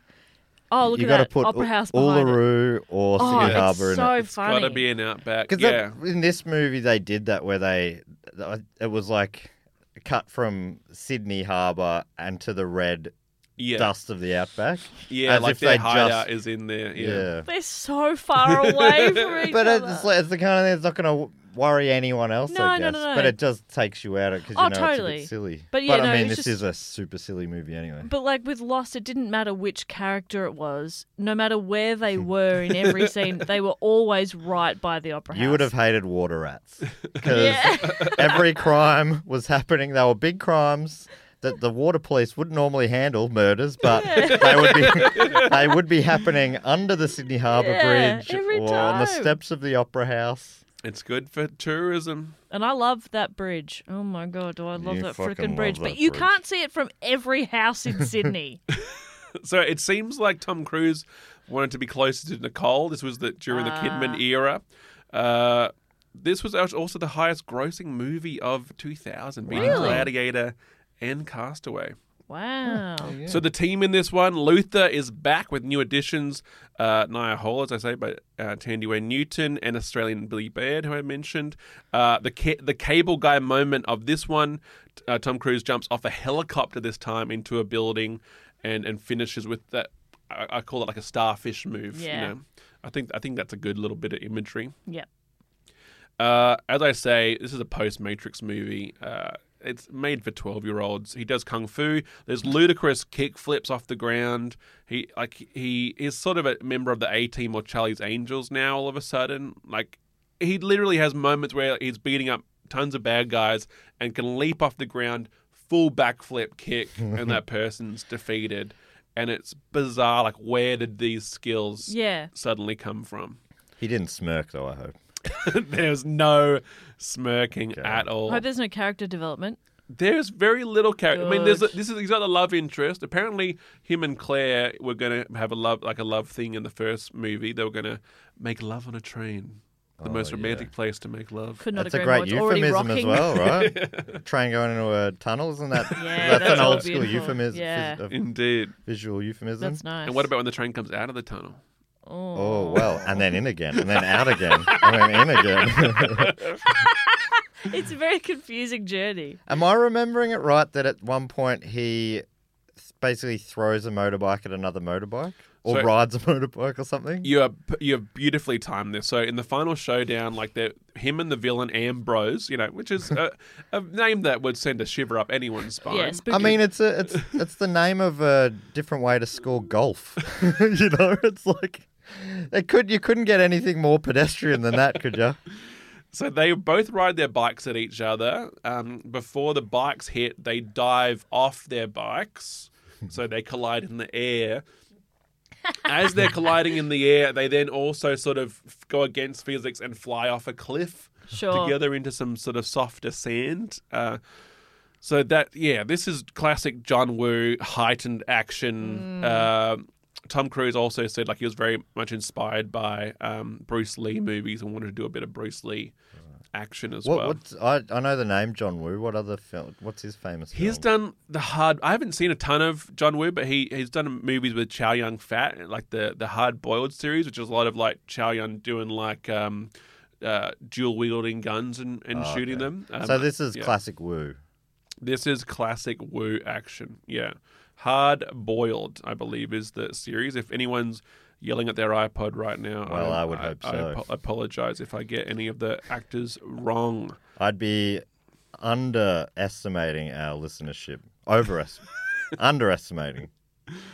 So this movie also has so many masks. Like this movie does the masks to death. Okay, Right. This is the highest amount of masks. So Ambrose wears an Ethan Hunt mask. Stamp, who's Richard Roxburgh, wears an Ethan mask, and Ethan wears both a Stamp mask and another guy's mask, Nikorovich mask. So there's so much mask wearing and so many dramatic mask uses. I have to talk about this part, okay? Because it's so ridiculous. So there's this scene. Tom Cruise is fighting Richard Roxburgh, and we cut to the villain's lair. So we cut away from the fight. We know that they're fighting down the hall from this room where the villain Ambrose is. And then Richard Roxburgh comes in with Ethan Hunt, and he's got his mouth is taped up. So you're like, oh, Ethan Hunt can't talk, and Richard Roxburgh's got him. You're like, oh, how's Ethan Hunt going to get out of this one? And Ambrose starts kicking Ethan Hunt. He's like, yeah, I've got you now. Well done, Richard Roxburgh. And then he shoots Ethan Hunt, and you're like, whoa, Ethan Hunt's dead. This is crazy. But then suddenly Ambrose is like, wait a second. And he pulls back to realize that that Hunt is actually Richard Roxburgh underneath. Yes. He just killed someone in cold blood. Yeah. Taped and bound. So somehow off screen, this means that Tom Cruise, Ethan Hunt, was able to defeat Richard Roxburgh, and then had two masks available, one of Richard Roxburgh's face and one of his own face. Which we find out in one of the movies take a long time to 3D print. Yeah. And was able to make that. I don't know where he puts these masks. He doesn't look like he has a big Didn't have a backpack or backpack, anything like yeah. that. So, and how quickly you're able to also swap clothes. What year was it? 2000? Probably cargo shorts. And also, swap clothes. And it also means anyone you've ever swapped faces with, you're just very lucky that they have similar frames and builds to you as well. Yeah, Some of the true. movies, they have extra padding that they've put on when they have a different frame. But most of the time, it's just pure luck that they're able to go, oh, we happen to be the exact same height. We're nailing it. Nobody's going to be all that sus. I'm starting to wonder if Jim Carrey was a big influence for these films. We got The Cable Guy, we got The Mask. Oh, this is true. What else have we got here? That's an excellent point. Liar, liar. Yeah, they're all They're liar-liaring. all liars. That's a good point. That's very an good excellent point. point. Yeah. Yeah, very good. Truman Show is also a film. Yeah, they're filming it They're like in filming The it. Truman Show. The Truman Show. Just to highlight some of the stunts as well and how dumb Tom Cruise is, there's a scene where they wanted this shot where the villain has a knife going towards Tom Cruise's eye that Ethan Hunt stops at the last moment. And rather than using CGI or camera trickery, Tom Cruise was like, oh, let's put a cable attached to that knife, and then you can stab it at me as hard as you want, and the camera and the cable will just stop it from going into my eye, so we can get this shot where it looks like Jesus this Christ. knife is only a few centimeters away from my eye, What? because it actually was. Because one of his things, John Woo, is hyper-realism, isn't it? I think it's hyper violent. Hyper-violent. Yeah, but yeah. But it's all very believable stuff, is what I mean. It's real in terms of, yes, this is pretty gritty. This is really happening. This is grounded. Yes, that indeed. Spike, I could believe that Spike really did that. A little bit of trivia. The villain, Ambrose, played by Doug Ray Scott, was going to be... Doug Ray. Doug Ray. As in... That's his first name, Doug Ray. Oh, my God, Yeah. that is a great name. You've taken Doug, an already fantastic Well, I've always name. wondered what Doug was short for. Doug Ray. He was going to be Wolverine, but lost the role because he was busy with this. He, wow. he had an injury and filming went over time. That's a big sliding doors moment. Doug Yes, Ray. indeed. He could have been Wolverine, but instead he went on to a glittering career in films such as Taken 3 and Death Race, Inferno. I So know he him. also... yeah. He's had a big he's- career. yeah. He's been in a lot of things. He's fine. But he's not... I'd say not he's Wolverine. probably, to me, if I could pick one of those careers, I'd take his. Over Hugh Jackman. Hugh Jackman, he can't, he's so recognizable and well known, right? This guy he could get around still and This is true. and just be making movies, doing what he loves. Yeah, and if you That's said, why oh, I'm never going to be a Yeah. superstar because I'm choosing not to be. Yeah, that's I don't me want too. it. I don't want it. Not for me. if thanks. you're a Hollywood producer listening to this and you're like, I think I might give Marcel a movie, don't worry Yeah. about it. don't do Unless it. it's a bit part or a mask part. Wacky Waiter, I'll do. Yeah. I'm yeah, happy to you'd do be great Wacky at Wacky Waiter. Yeah. I would do average looking funny friend. Oh, yeah. I could do that. Like I'm the friend of an incredibly beautiful That is woman. easily the best role anyway, I reckon. It's always the best What That's role. the about best what role. about quirky concierge at a hotel? You? You. Me? Yeah. Ooh. Do you think you could do quirky? a female concierge? Oh, we'd call it lady concierge. Oh, okay. Yeah, no, I could do that. Yeah. Concierge, yes. I'm wearing a blazer. I've got the shoulders for a blazer, so yes, absolutely. Yeah, okay, I could do that. Yeah. I don't have that role. Oh, but okay, if it cool. comes across my She'll desk, take Let me it. know. Let me know. I Jess think, accepts. but I think because I think I could see you as a concierge very much so. Thank you. So I think maybe like if I'm the quirky concierge, you could be my supervisor or something. Yeah, you've or got a real bellboy, two Oh, old you in a bellboys. little hat? Yeah, a little hat. You would look so cute in a little hat. You could have a little monkey sidekick. I I like don't know. name Marcel. I haven't been Friends. to many hotels, but is that a normal thing? Monkey sidekick. Monkey, I guess it depends on the country and how quirky the filmmaker is. At least a 4-star. Like, what is this? A 5-star. Wes Anderson film? Yeah. See, I'm just trying to work it back into my other podcast, Primates, I suppose. I didn't realize I was doing that until it was too late. Oh, well, this is like a backdoor episode of Primates. Oh, that's cool. Yeah. Yeah, welcome. Welcome to another episode. Let's jump on.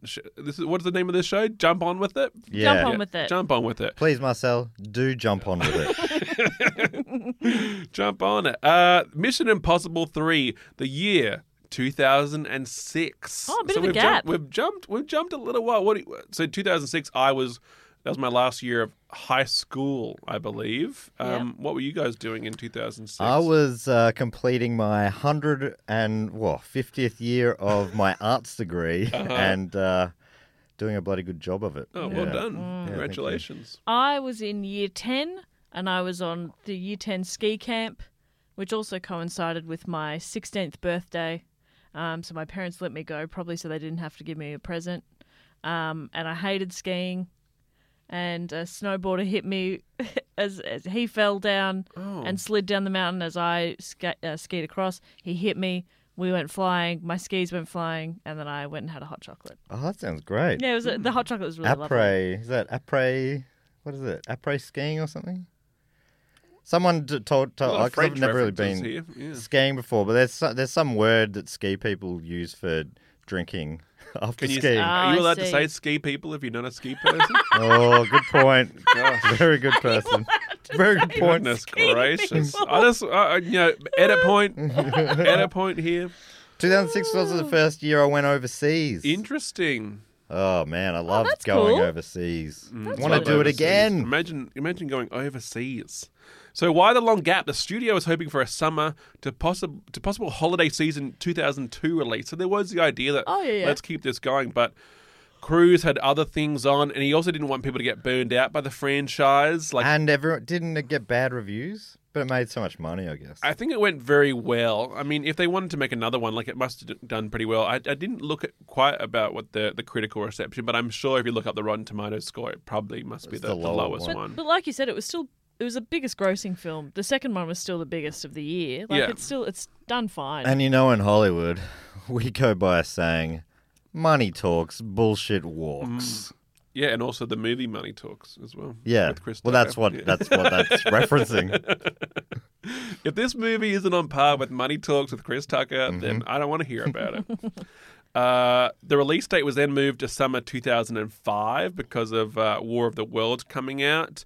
Oh, but that then- movie I hated. Oh, you didn't like that movie? I remember it. Yeah, I just remember being like, and I like Tom Cruise, but I don't know. Is it good? I haven't seen it since. But I went to the cinemas and I remember just hating it the whole time. I encourage a rewatch. I think a lot of people it was left with a sour taste in their mouth because the ending is a little bit too romanticized and idyllic. Okay. But like the rest of the movie, it's pure Spielberg. It's a thrill ride. Oh, right. Is I it a love- romp? I love rompy I don't know if Spielberg. I'd call it a romp because it's pretty dark. It's probably too dark to be a romp. I feel like a romp requires a little bit of lightness and not feeling like these characters could die at any moment. And that Gotcha. it doesn't really matter when they do.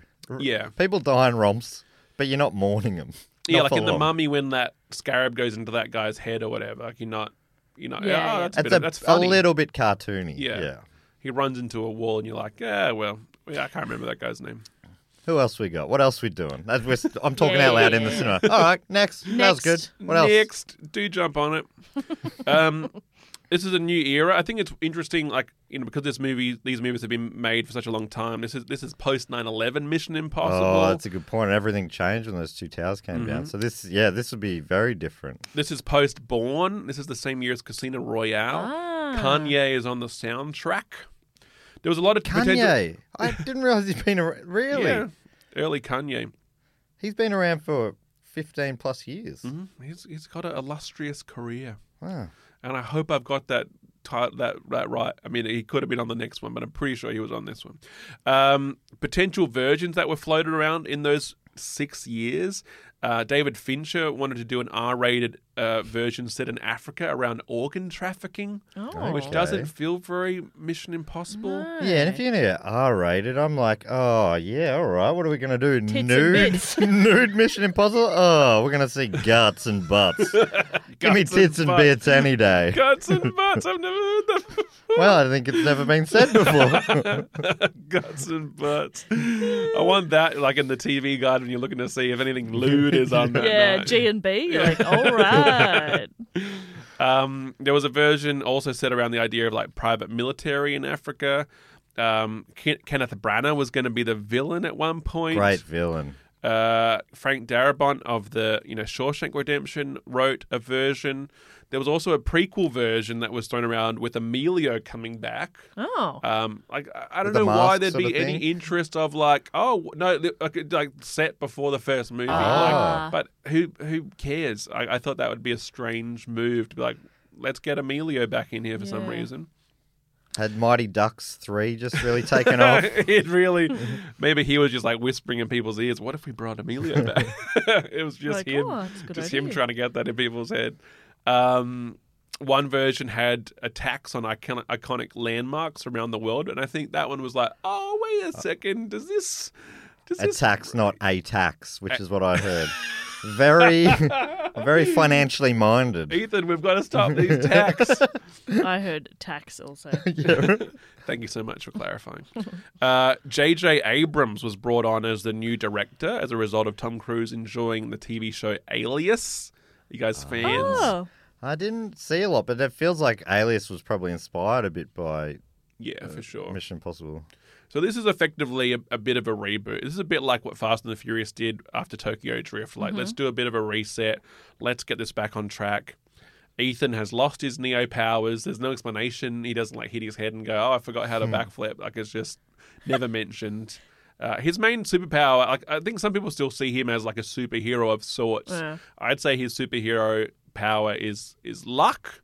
and tenacity. Like he just like, I'm going to go for it, and it happens to and he work never out. dies. Yeah, whatever he does comes off in the end. He never dies, but also like, I mean, some of the later films like more is injuring him, like, but it's rarely to that sort of John McClane sort of level of like, how is he surviving this thing? It's like, because usually it's like, oh, I just made it, rather than like I got shot 17 times and I'm okay. So, wiki synopsis of this one. Ethan is engaged to Julia Mead, played by Michelle Monaghan, who is unaware of his true job. He assembles a team to face the elusive arms and information broker Owen Davian. I think this one is this the one that starts like at a house party? So we see a bit of his private life there, and he's playing just average guy. So yeah, the old crew would have been hating that. They would have been hating it. We don't want to see anything at your house. We don't I don't want to see your him house. passing the dip. Philip Seymour Hoffman is the villain, R.I.P. Oh, great villain. Great villain. He intends to sell a mysterious, dangerous object known as the rabbit's foot. Ooh. Does that sound dangerous Rabbits are enough? cute. Rabbits are cute. Rabbits are cute. That's Yeah, true. and that's a symbol of luck. Yeah, Which it's a you good think point. that Ethan Hawke would love. Ethan Hawke I don't know why loves that's luck. relevant here, but So there was a choice to give Ethan more emotional stakes. So this movie, before the house party scene, it opens with a flash forward of later in the movie. We see his wife is tied up, gun to her head. Philip Seymour Hoffman's character has the gun to her head and is giving Ethan a countdown, like, tell me where the rabbit's foot is or she's going to die. And we hear a gunshot, and then we cut to you're earlier. probably wondering, how do we get here? Yeah. Whoa. Let's slow Do a down. rewind Record sound? scratch. Yeah. Love that 6 move. months earlier. So, yeah, he is one of the best villains of the series. And I like the idea, after how silly the second one was, like, opening a movie like that is like your wife is getting shot in the head. It's like, all right, this isn't your grandpa's Mission Impossible movie. All right, this is real. And it's sort of growing up with the kids who started watching it, I guess, in the 90s as well. The new team. At one point, Ricky Gervais was cast as the film as an ally to Ethan Hunt. He was going to be the man in the chair, but then that movie role went to Simon Pegg. I love Simon Pegg. Yeah, I love so good. he's one of the best new characters in this series, and he He's so continues good. Yeah. in the rest of it. I would hate to live in the universe where Ricky Gervais got cast in this role. I think that would be the worst shit. Yeah, it wouldn't have been good. I think because in this movie, Benji is just a small character. He comes in like twice as just like the guy on the other end of the phone. Man in the van. Man in the van. But I reckon Gervais wouldn't have then been moved into the team. I don't think that would have happened. He would have insisted on some weird things, and they would have said, oh, actually. And he's just roasting everyone on the team. He's like, can you not be mean to us? The big stunt is this fulcrum swing in Beijing. He does this huge swing off one building to another. I know what a fulcrum swim is, but just in case any listeners don't, do you want to break it down for them? I wrote down fulcrum because this is what they told me in the movie. But like it's essentially a pendulum type swing of like, let's go from one building and I can swing on to the next, which is further away, and like release the cable at the last minute, and I'll be able to Spider-Man jump off to the style. next thing. Yeah, Spider-Man that's how. style. Yeah, basically my understanding as well. Yeah, and you have that written down to prove that you had that understanding Yeah, as I've well. got the exact same wording. Yeah, right. So this is also the beginning of more of those layered action sequences. So he like breaks into this building, but then his escape route is parachuting out of that building, and then that falls into a car chase, and then like there's just that beautiful level of but this happens, and then this happens, and what if this happens? And it turns out later on that a lot of these movies continue to start with just the set pieces being worked out before the script is. So they know, what if we had this sequence? What if we had that sequence? And then they fill in the story later. Yeah, number 2, it started with the two motorbikes crashing into each other, and they worked out from there. Yeah. Okay, let's work our way backwards. How do we get to this point? So maybe we have a scene set in a motorcycle shop. He's buying a They could be motorcycle. test riding them or yeah, something. that's Yeah. good. And the wanna guy note that says, down. "What you should never run this into a different motorcycle. Whatever you do." Okay. Yeah. Chekhov's Chekhov's warning. warning. Yeah. Chekhov's motorcycle. Every time a motorcycle's introduced in a movie, you know it's going to explode. I've only recently learned what Chekhov's gun is, and now I am referencing it too much. Yeah, it's a great I little love it. literary I'm reference. like, oh, here we there. go. Chekhov's book. That Every book- day. That book's going to get read. Someone's going to read that book. If a book is introduced in Act 1, it's going to be read by Act 3. The cable guy moment, I guess there's two in this one. He climbs onto the wall of the Vatican and then cables off. When he gets on top of the wall, he whispers to himself, "Humpty Dumpty sat on the wall Oh, that's right. for no reason Oh, to that's nobody." right. I remember that being very funny as well. That whole sequence was very funny. That sucks. It's a real cringy moment, and like it's so out of character for him as Yeah. well. It's in I could reference to see Nothing. James Bond saying that, but Maybe early James Bond. Oh, I was maybe. joking. Who am but that's I? great that he- Humpty Dumpty? Sitting on a wall? I didn't realize how corny James Bond was Oh. until I watched the most recent one and like the Daniel Craig's last one, I guess. I don't know if it is or not, whatever. Yeah. But he's like just so many of the catchphrases. Oh, he was yeah. even saying like shaken not stirred and someone explodes and there was a clock or something. He's like, I guess it was time to explode. And like Oh, it's really, terrible. yeah, like lots They're of all like that, though. But it happens with the James Bond movies. Like I think Casino Royale is his best one, and then Yes. by the time it comes where he's done like 5 of them, it's like we need to then pull it back Right. again. They get too I don't know, cocky or something. Yeah. This movie explains the voice of the mask tech for the first time, which is fun. Like we see a mask be molded, we see the voice sample be encoded. So there's this cool scene where like Tom Cruise has the mask of Davian, of Philip Seymour Hoffman's character, and has him pinned down in this bathroom where like his henchmen are outside, and he needs Davian to read this sort of series of phrases in order to encode his voice properly. So it adds more tension to the idea of even stealing someone's voice and identity rather than being able to do it just off camera with no explanation. Like Yeah. now, what if we made that a challenge to do? Oh, that's cool. Which is a lot of fun. Yeah, it's interesting. And how did he get Philip Seymour Hoffman to say the phrase? He just has a gun to his head. Right. And he's just, and I think That'll David, do it. Yeah, that he's should just sort probably of doing it because I don't think he was like thinking too many steps ahead of like, oh, he's going to steal my voice Right. and therefore be able to. I don't, Yeah, it'd be a weird thing for somebody to hold a gun to your head and be like, read this. I'd be very Happy confused. birthday to you, Yeah. Jess. You are one of my closest friends. If I was Ethan Hawke, I would have used reverse psychology. Bet you can't read this. Yeah. But you can't say this 3 times fast. I can. I bet you can't. I mean, I've been saying it heaps of times when you weren't around, but anyway. Yeah, go on, you try. My mate said that your mates didn't like you. As usual, Tom Cruise did the vast majority of his own stunts. Most of them were done without major injury. However, he cracked a couple of ribs once he turned his upper torso too quickly. Has that ever happened to you? Yeah, at work, yeah, all the Yeah. time. When someone wants your attention and you just swing yourself around Yeah. immediately. That's got to be really fast. I don't think I can move fast enough to break my own ribs. Try it. Nah. I mean, it hurt. You moved very quickly, though, I got to say. I've never Was seen it you that move he that moved fast. too fast, or that he moved too early and something hit the ribs? Oh, okay. That makes more sense. Yeah, well, as with a lot of things on the internet, they don't always give you much information. I'm gonna all guess right? something hit the Do ribs. your own research. Yeah, You're sorry. listening to a podcast. Yeah, my bad. I want to tell you about his new spy power in this movie. Like each movie, he sort of gets a new spy power. In this one, he can read lips now. Oh, that's cool. Maybe this is what happens. He loses one, gains one. Oh, So interesting. he lost kung fu, but he gained lip reading. Yeah, like some video games, if like you want to upgrade a power, like you have to like take a point out of a different power. He's only got a certain amount of room in his brain. Yeah. Yeah. So he reveals this power in a creepy way of eavesdropping on a conversation on his wife and her friends at their engagement party. Like he's over on one side, like helping with a drink, and they're having a conversation across the party in the kitchen. And they can't remember the name of this lake, and he calls out, "Oh, Lake Wanaka!" And then her friends are like, "How did he possibly Yeah, hear that that?" is. It's It's like, not "Oh, how lip reading works either. how does it work? It like you read their lips. You can't. Yeah, if I You was said that with so much confidence. Well, Jess. it's not like you can't read lips from across a party. That is bullshit. What about in that Seinfeld episode where they I recruit want to that? sweep with you. Yeah. On a sleep.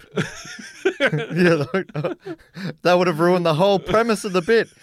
She correctly saw that he was saying, I want to sweep with you. They were saying sweep, but they thought it was sleep with you. It's a fun little moment. If I'm recalling different that correctly. different shape with the mouth. Before I for move those on to the letters. next film, I should tell you as well, there's this fun little thing about the publicity of this particular film.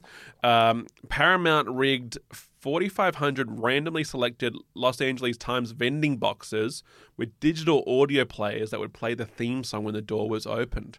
The audio players did not always stay concealed, however, and in many cases came loose and fell on the stack of newspapers in plain view, with the result that they were widely mistaken for bombs. Oh, yes. no. Police bomb squads detonated a number of the vending boxes and even temporarily shut down a veterans hospital in response to the apparent threat. Oh no! Despite these problems, Paramount and the Los Angeles Times opted to leave the audio players in the boxes until 2 days after the movie's opening. Well, this is in the 2000s, right? Post 9/11 world, 2006, people yeah. stopped being so stressed about the threat of attacks or bombs or whatever. I like the So- idea of just sort of blue tacking these boxes in and being like, oh, that's fine. Yeah, A little bit of okay. sticky As long tape. as you can't see them. Yeah, That's make sure fine. they're hidden, but not too hidden. Yeah. Yeah. This will be the last film that Tom Cruise and Paula Wagner collaborated on. This was around the time, apparently Redstone was disgusted by Cruise's recent antics, particularly his appearance on the Oprah Winfrey Show. Oh my god! Following that, Cruise and his partner Wagner resurrected the United Artists Company, which had been closed a few years previously. But then, of course, Cruise goes on to produce the rest of the film. So this was in that sort of era when people were a little bit cringy on Cruise. Yeah. Cringy on Cruise. Yeah, I think everyone's sort of gone, it's all right. He's a bit different, but we love him anyway. I think there was sort of two schools of like, this guy's a bit wacky now or a bit silly, and then they're like, oh, but hold on, is he lovesick or is he just sick? Yeah. What is it? Yeah. But then I think, wasn't it like when he was in, was the Tropic Thunder, and they're like, oh, look at him. He can have fun. He's funny now. I think he's someone as well, and this is for the Tom Cruise episode, that like his public persona after that had to be like more manicured and Yes, curated of like, yes. hey, someone would have talked to, I mean, he would have had a whole team talk to him and say, this is how you're being perceived. If you want to keep making movies, let's sort of change how you're publicly Yeah. presenting yourself, I think. And let Katie Holmes out of the dungeon. No comment. Allegedly. Jess alleged that before. Off mic. That's not something I thought. Jess looks stunned at being I was called like, out. did I say that? Oh, mean, I'm sorry. always- That was one of your secret memories. You know Admit- how it feels when Marcel reveals I your know. secret I'm memories. sorry. Yeah, we should all apologize. I'm sorry. Mission Impossible Ghost Protocol. Yes. 2011. We're in a post-Avengers world, and it feels like it. So this is the same year that Fast 5 came out, and like these, sort of makes me wonder if both production companies sort of peeking in each other's test screenings, because they're well and truly romps now. So Yeah. J.J. Abrams went darker with number 3. It felt more like an Alias episode, but now new director Brad Bird comes in, who you know from The Incredibles and Ratatouille and various Pixar projects, and does a bit of live action. Okay, so JJ was too busy with his movie Super 8 to direct this one. So they bring in Brad Bird, who just crushes it. Little bit of trivia. Ethan Hunt in character says light the fuse before the opening credits. So then the fuse that actually is lit through the opening credit sequence is actually a fuse, which is a little bit of fun. The iconic fuse bit. And once again, we get that sort of... I find this very strange with the Mission Impossible movies, but I sort of like the novelty of it. We see in the opening sequence shots from the rest of the movie, like it is a TV series. So you are seeing, that's bits of the movie that are coming up later, but it also makes you go, I'm excited. I'm thrilled. Oh, okay. I can't wait That's to see interesting. that bit. That's going to Not be cool. spoilers. Yeah, I think they're edited in just a way that you make you go, I can't wait for that bit, rather than why are they showing me the rest of the movie Yeah, interesting. already. Is this the one where he has to climb up a wall in a sandstorm? You are totally right. I can't believe I'm remembering. I really thought they were all blurred together. No, but if you're you didn't go nailing it. one by one, then I probably wouldn't have remembered it. I should have just done them simultaneously. You're right. I had that idea You of should just have done saying, it like I watched them, mushed together. maybe in the editing, can you just have me just talking over myself the entire time? Yeah, I think that'd be nice. Yeah. Rather than me talking over you, which is what's actually happening. So this was written by former Alias writers Josh Applebaum and Andre Nemec. And Christopher McQuarrie, who's a regular Cruise collaborator, who's director of Jack Reacher and writer of Edge of Tomorrow, came in for rewrites. He does his total script doctor style. I listened to interviews with him, and he's one of those guys who can come in and go, this doesn't work, this doesn't work, what about this? Let's change that character's backstory to make it work with the rest of the movie. And in a movie where people are signing on without even seeing a script and there's just set pieces being laid out before there's a story, you need someone that sort of knows narrative to come in and be like, all right, I can make this work. Is there a script doctor on the plane? Well, this guy has Act 3 problems. All right, so the synopsis of this one. Ethan and the entire IMF are blamed for the bombing of the Kremlin while investigating an individual known only as Cobalt. See, Cobalt's better than Max. Cobalt's good. And it's better than Ambrose as Much well. better. He and 3 other agents are left to stop him from starting a global nuclear war. So pretty big deal. So this guy Cobalt, his name is Kurt Hendricks, that's his actual character name. He's played by Michael. I never learned how to say this name. Nyqvist. You want to have a go at this? Oh, NYQ. Ninkvist? Nickvist, maybe. Nickvist? Is the Q a hard K sound? Maybe. So, how else could a Q be said? Qua. Qua. Or silently? Could That's be true. skipped over altogether. Nyquist. Nivist, maybe. He's the guy he's the hero, one of the characters in the Girl with the Dragon Tattoo series. Ah. So this follows that sort of James Bond tradition where someone who's in a good European movie gets plucked out and can play a villain in an upcoming action film, which is always good fun. So he wants nuclear weapons to sort of reset the world. I feel like a lot of the Mission Impossible villains pretty much from this movie on have a let's blow up the world and we'll reset it, and that will be sort of a peace in our time sort of motivation. That's pretty much the blanket idea that the world's bad and I'm going to be the one to Noah's blow it up Ark and sort of thing. Yeah, and we need to have a big explosion in order to reset the world. Now, it's been a while since I heard the story. Is that what happens in the Noah's Ark story? God Yeah. goes, let's blow it up. Nuclear weapons. Nuclear Yeah. weapons. God steals the nuclear codes and gives them to Noah. Yeah. Yeah. And he has to put a team together that's 2 of every animal. His crime-fighting team. I just thought of a great Noah's screenplay a bit idea. of a dick. Copyright. Yeah, no, that's saved it. I You've think done that's it. legally binding. Yep. Before anyone else, if anyone else is out there doing Noah's Ark Mission Impossible movie, I've got you. Time-stamped. So the idea here is to make this more of a team movie. So you've got Simon Pegg on the away missions now. He's doing a bit of comic relief and also a bit of tension because he's sort of playing the role of still figuring it out. He just got his agent license He or just something. got his agent license, so he's not an idiot though. He's not just I'm dropping stuff all the time, but he's still imperfect and he wants to make Ethan proud. He's it's sort of the apprentice role. Because it's revealed that Ethan's his dad, isn't it? What a twist. What's the age difference? Jeremy Renner is brought in. He plays a character called Annalise Brandt. So Brandt was maybe considered to be maybe a future Hunt, pass the torch to him in future movies. I don't think he's young enough to have many more movies in him. Didn't they tried that with Renner on the Bourne movies as well, didn't Yeah, they? that's a good point. I guess Renner was just hey, this guy looks like he can hold a torch, I suppose. Pass him the torch. It turns out he can't. He cannot. That Bourne movie was no good. Other actors considered were Tom Hardy and Anthony Mackie. Anthony Mackie, also an Avenger.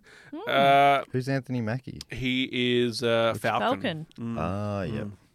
He's Also Captain America now, I should say. Oh, Pardon my spoiler. French. he's in Endgame when Cap's there all by himself, and then he hears Sam, and Sam says, "On your left." Oh, it's a beautiful moment. Oh, I didn't know you were a God. big Avengers person. Sometimes I watch that scene on YouTube just to have a cry. Yeah, it's a beautiful moment. Oh my God, I was love it so much. swept up in the cinema. I was Oh. swept up. Loved it. I was like, this is a thrill. Oh, love it. Love the Avengers. Am I thinking of the right guys also in that Seth Rogen Christmas movie? Yeah. Yeah, that's easy. Yeah, I like that guy. He's great. What's that called? The Night Before or something? Yeah. Started that as one of my many Christmas traditions, watching that Really? each Is year. it worth? It's worth it. I like it, but I'm very sentimental around Christmas. He so loves Christmas. Do you like It's a Wonderful Life? I've never seen it. Oh, it's a delight. Worth a look. All the money is in Bill's house and Uncle Fred's Jimmy. house. Yeah. What do you do with my money in your house, Fred? Yeah, it's good stuff. Paula Patton is brought in. She's Agent Jane Carter. She also has demons like Agent Brandt does as a fellow Agent Hanaway, Sawyer from Lost. Oh, mentioned earlier. Sawyer. Agent Carter, you said. You were saying they were ripping off Marvel a bit. Yeah, she is Agent Carter. That is 100% correct. And I feel like Carter is one of the most overused last names Yeah. in movie shows as well. We like Rush Hour. Yeah. He's a Carter as well.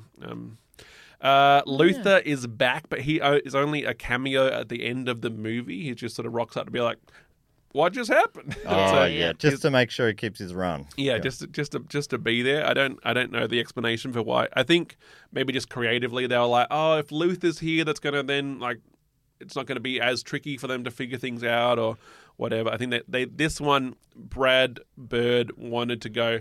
I want to do a Mission Impossible movie where like all the gadgets and stuff mess up, so like not everything's going to go to plan like pretty much the whole time. To always have that challenge. So yeah, Jeremy Renner signed on without seeing a script. There's less masks in this one, which is delightful to see. So there's more performances. Once again, Tom Cruise just happens to look like the Russian general that he's impersonating to get into the Perfect. Kremlin. So he Great. just puts on a false nose and like a false chin sort of thing. And Benji, who's accompanying him, has no disguise at all for some reason. Sure. He just has the uniform.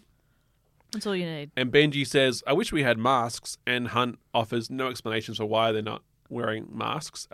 It feels like maybe there was an explanation, but they decided to just, Don't worry we're about not it. going to mention why we're not wearing these masks that are always perfect and always convince everyone. I'm just going to wear this false nose because I've nailed this. Yeah.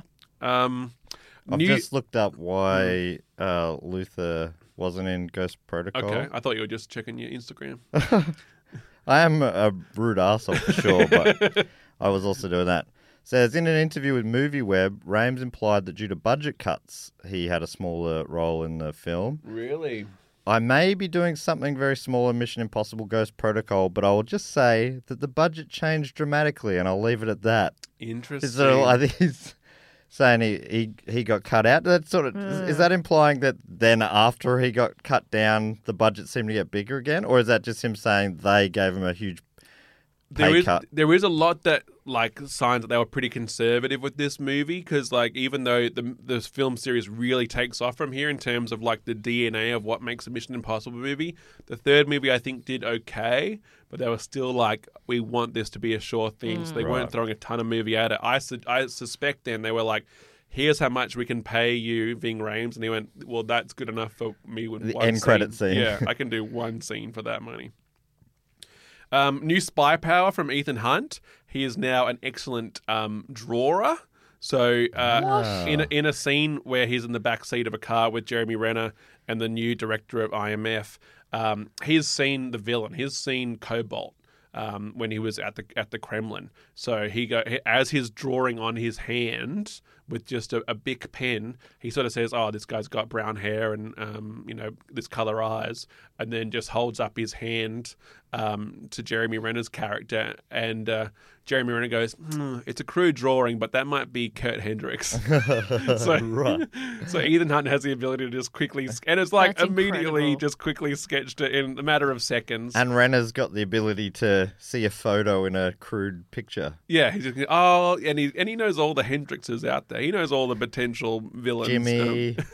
I know. Oh, all this of goes on. But I love as well that he also sort of negs him a little bit. He goes, "Crude drawing." Yeah. Yeah. Could have been better But if it was you've on nailed paper. it. Crude drawing, but I know exactly who that is. I like the fact as well that he's got one pen and he's just like drawing it out, and then he turns it around and it's in colour. All these different guys. He's got the It's brown like hair and green eyes. Yeah, and just watercolors Yeah, as well. it's Yeah.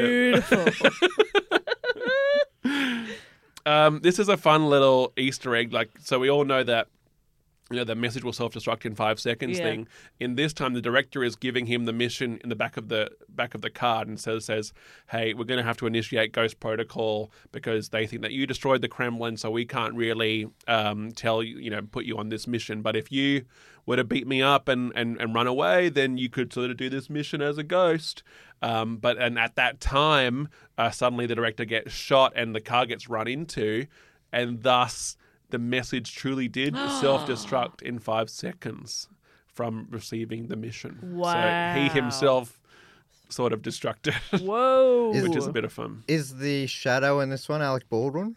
Alec Baldwin's in the next one. The next one, right. And he's not playing the shadow, but Oh, okay. it's Not a crossover? not the same universe. I wish it was. I think the shadow would be amazing to pop up in anything. But that's just me. So this is a real roller coaster movie. The action sequences sort of keep coming and coming. So this is the one where he climbs the Burj Khalifa. I hope I'm pronouncing that right. Wiz Khalifa. Oh, sorry, the Wiz Khalifa. He climbs that musician, I want to say.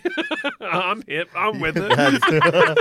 It's a very topical reference too. So And like this scene is amazing. Like this encapsulates later Mission Impossible movies where you've got a million things going on, a million things going wrong. The idea being, oh shit, you're gonna have to climb outside of the building. We didn't plan for that. Meanwhile, the assassin is meeting the broker on this floor, but we're gonna pretend to be meeting them on the floor underneath. So we're gonna be listening into that one. Oh, great scene. Jeremy Renner's going to wear a contact lens that can photograph these nuclear codes, but also send those nuclear codes to a printer inside this briefcase that's going to print out the nuclear codes upstairs to the other meeting going on. And we're hoping that they haven't met this person before because there's no mask right in this one. Yeah, there's So no they're just fully the mask bluffing thing. The mask machine breaks at the last minute, so everything's going wrong. And then there's a dust storm on the horizon. Then there's a chase sequence after that. It's all amazingly Is there a red orchestrated. light, green light callback with the suction cups thing? Is that referencing itself? I believe it's blue is blue and red is Oh, dead. that's so right. as he's climbing up the building with these gloves these magic gloves, yeah, blue is glue, red is Red is dead. dead. Yeah, and of course one of the gloves fails and he has to start doing it with one hand and Red make it is up the dead. building. Is that a callback to Pulp Fiction? Oh, that's Zed's dead. That was only for the people really paying attention. You know, when like some IMDb trivia is just so shit, you're like, that's not a thing. Yeah. Where they'd go, Ving Rhames was also in the Pulp Fiction movie series where someone said Zed's dead, and this movie they say Red's dead. and 5 found that interesting. out of 72. Yeah. How do I delete this information from the internet? Oh, now I can't lip read anymore. I've got too many bullshit facts in my head. And of course, like beautiful ticking clock stuff going on. The cable guy moment is Tom Cruise now running down the building. Ooh. Renner is the one that does the starfish or the jump and hang in this one. He does it while wearing like a magnet type suit The later in the attempted movie. passing of the torch. Passing of the torch. I'm like, oh, well, if he can starfish, then anyone can starfish. Is that the idea? Yeah. You can sense me upping the pace as I'm like, all right, this is what you ought to do as we get closer to the end of a Mission Impossible series. There's still multiple films left. Little fun continuity Easter egg. Ethan goes to meet another arms dealer, but given the same hood on his head, so he doesn't know where he's going, as he does in the first movie when he meets Max, the arms dealer. Like physically the same hood? It's the same hood. Like Wow. it's a distinct, it has a distinct patches and stuff on it. Like maybe all the arms dealers have like a hood guy that they get their hoods Yeah, from. Maybe right. This one's a second-hand Yeah. one. It's got We just- patches on it. we found this hood. The offer went out to Vanessa Redgrave to reprise her role of Skullface / Max. According to the costume designer, Michael Kaplan, he never designed any costumes for her because she said no immediately. Right. Yeah, which is pretty clear language, I think. I think that's nice and clear, actually, yeah. At the end, there's a big showdown in this parking garage in India, which is amazing, and everything's like every movie, everything's come down to the last second. Is that the parking garage where like it's mechanical and stuff? It's mechanical. All the cars are being moved around. Cruise has to stop yep. this nuclear weapon, so like he gets into a car and drives off the ramp and goes and just Sick. goes down and hits the ground. Luckily, airbags are incredible, and he's able to survive. Yeah. Wow. We He also is very lucky.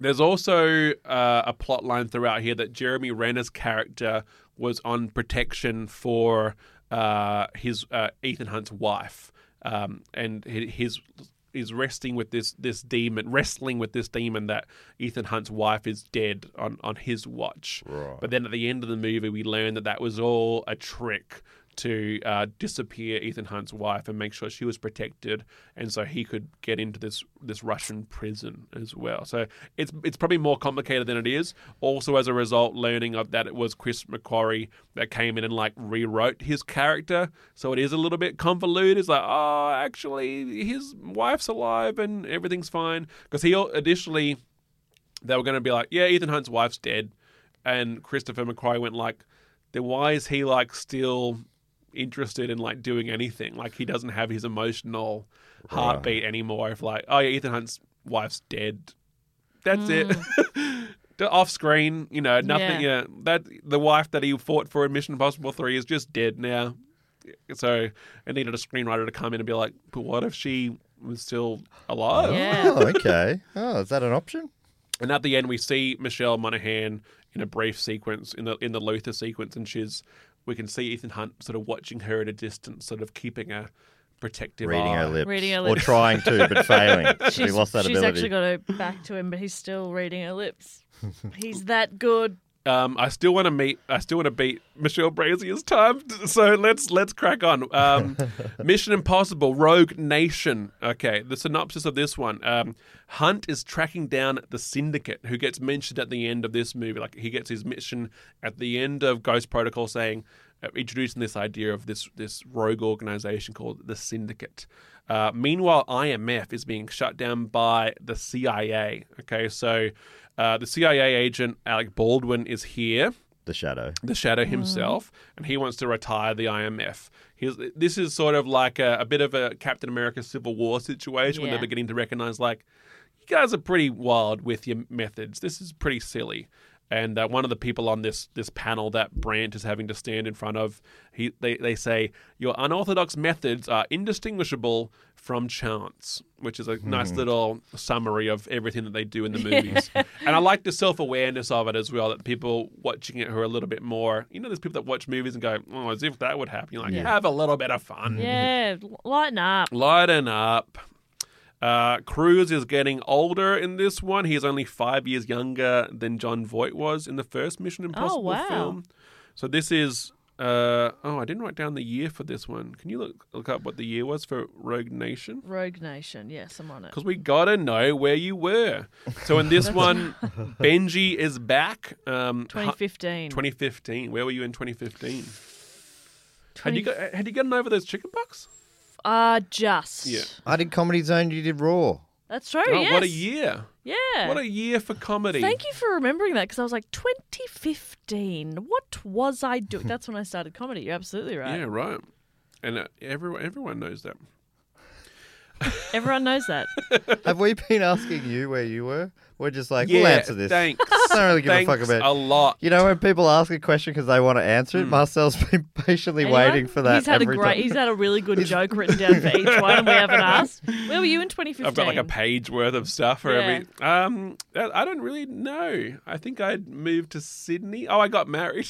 Yeah, that's one you should know. I mean, that was one day in that year. So it's Yeah. not Was like that the whole 2015? year. Yeah, I believe. It's like 300 plus other days that year. I had met you before you got married, so there you know go. me pre and post. Yeah, and I- look, let me say, what an improvement. Maybe that year I did it. I don't know if it was your room or if you were just hosting a room above a record store in Sydney.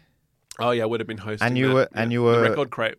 And you had used this gimmick where you were playing open mic bingo. Oh Was yeah. did you use that many times? Or was I that, use it a couple of times because hosting open mic sucks. So having a little bit of fun with going like, I'm going to have a little bit of fun with the comedians who are on tonight and like we'll tick the box when it says dick joke. We'll tick the joke box when someone says, so I'm single and I can have something to do across the show and we can have that moment when someone goes, bingo. I'm glad you remembered that. They say Benji is back. Hunt has to pull him out of his new desk job. So, like, Benji gets sent away to the CIA.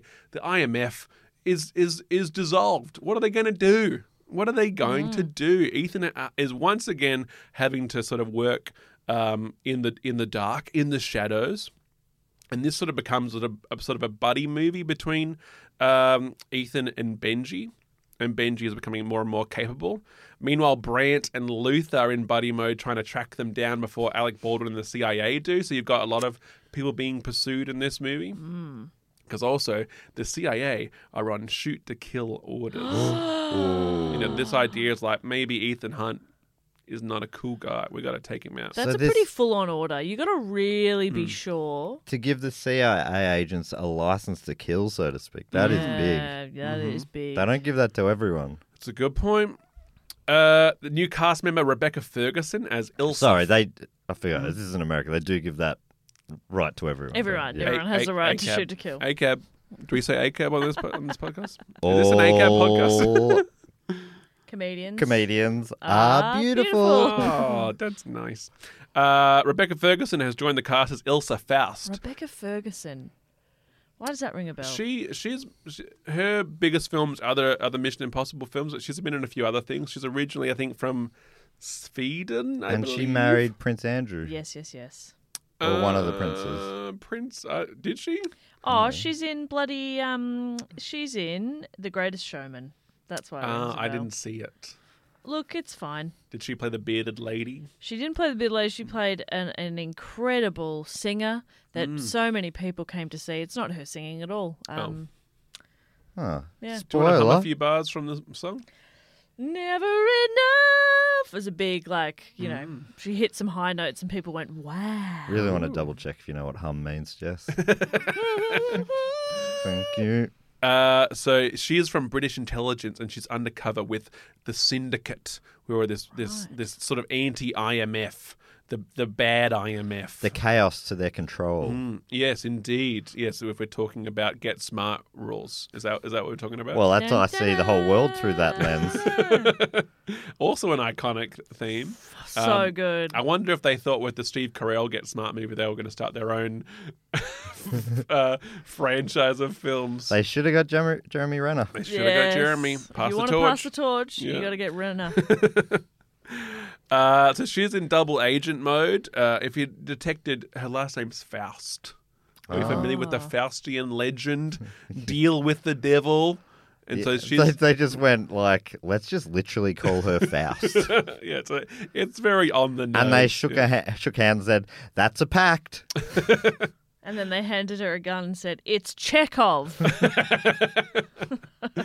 A lot of those characters that we've met in previous films, like Paula Patton and Maggie Q, are just not talked about again. Cool. And it just turns out that it's Kristen McQuarrie said in an interview that it was just logistics all the time. They're like, oh, do you want to do this next one? No, you're not available. Okay, we'll figure it out then. Yeah. So what else can I tell you? That was humming. Yes. Oh, you've nailed it. So let me tell you about You the can Syndicate. lip read people humming. Yes, I can. Or That person over He's there's humming. humming across the room. I can't hear it, but I can see it. They're humming. So the Syndicate are the new baddies, and I'll tell you about them because they come up. They're gonna reoccurring baddies now. Oh. So they're here, and they're a shadow terror organization. They're made up of ex-spies and agents from around the world, presumed dead. We later learned they were created by someone from British intelligence, and then they went rogue. So, like, this guy in British intelligence is like, oh, what if we experimented with this idea that we could create our own shadow operation that no one knows about? But then this rogue operation goes rogue themselves. Yeah. Whoopsie daisy. Did you say shadow operation? I know a guy who'd be really good for this. Is it? What's the this shadow one? knows. Is it? This one's called Rogue something as well. Rogue Nation. Rogue Nation. Yeah. Okay. In the original TV series, the Syndicate were actually like American mafia. They were organized crime. This was a result of because in the TV series, IMF are going to all these countries and messing with stuff and like, oh, we're American and we'll save the day. We'll sort this out. And then in light of the Vietnam War at the time, audiences started going like, oh, is this... Are you really saving the Yeah, day? is this cool that you're going in and messing around with these different countries? So they changed Whoa, we're the... creating a quagmire. What? People don't like a quagmire anymore? What, we reinserted our own president? Is that a big deal? So they started doing like American organized crime to be like, hey, this is cool though, right? This is not questionable. The villain in this movie is Solomon Lane, played by Sean Harris, he was in a lot of British stuff, but like not really a face. I knew him as like the creepy drug dealer from the Michael Caine movie Harry Brown. Oh, If you saw that. Oh, no. It's a small movie, but Oh, yeah. Yeah, that's who I was. Yeah. I think no, I that's know who him I was from thinking this of. movie. yeah, right. Now Yeah. I'm like, oh, no, I recognize him. Oh, that's right. I've From seen the movie this. that I've seen. So he's an ex-government agent now using terrorism to create change for himself. Like he's no longer, following orders. He's no longer under someone else's control. This is the first film in the franchise where Ethan Hunt and the primary antagonist, the villain, share no physical contact whatsoever. Oh, no shaking hands, no smooches. He's really good. He's a great villain. He Yeah, was I also think in. he's great. He played Ian Curtis in 24 Hour Party People. Oh, I never saw that. Well, do yourself a favour. Do yourself a flavour. Who said that? Craig David, I think. What's your flavour? Do yourself A a flavour. flavour. Ooh. The big heist in this one. We're losing it. Yeah, We're this getting is- to the. Yeah. This is an epic. We're in an epic. Yeah. I love the roller coaster of an epic where you lose and find your mind. Yeah. And of course, I'm in the mode of like, don't overstay your welcome, Marcel, but do a decent enough job where you're still delivering, but also be aware that, oh my goodness. No, You're doing great.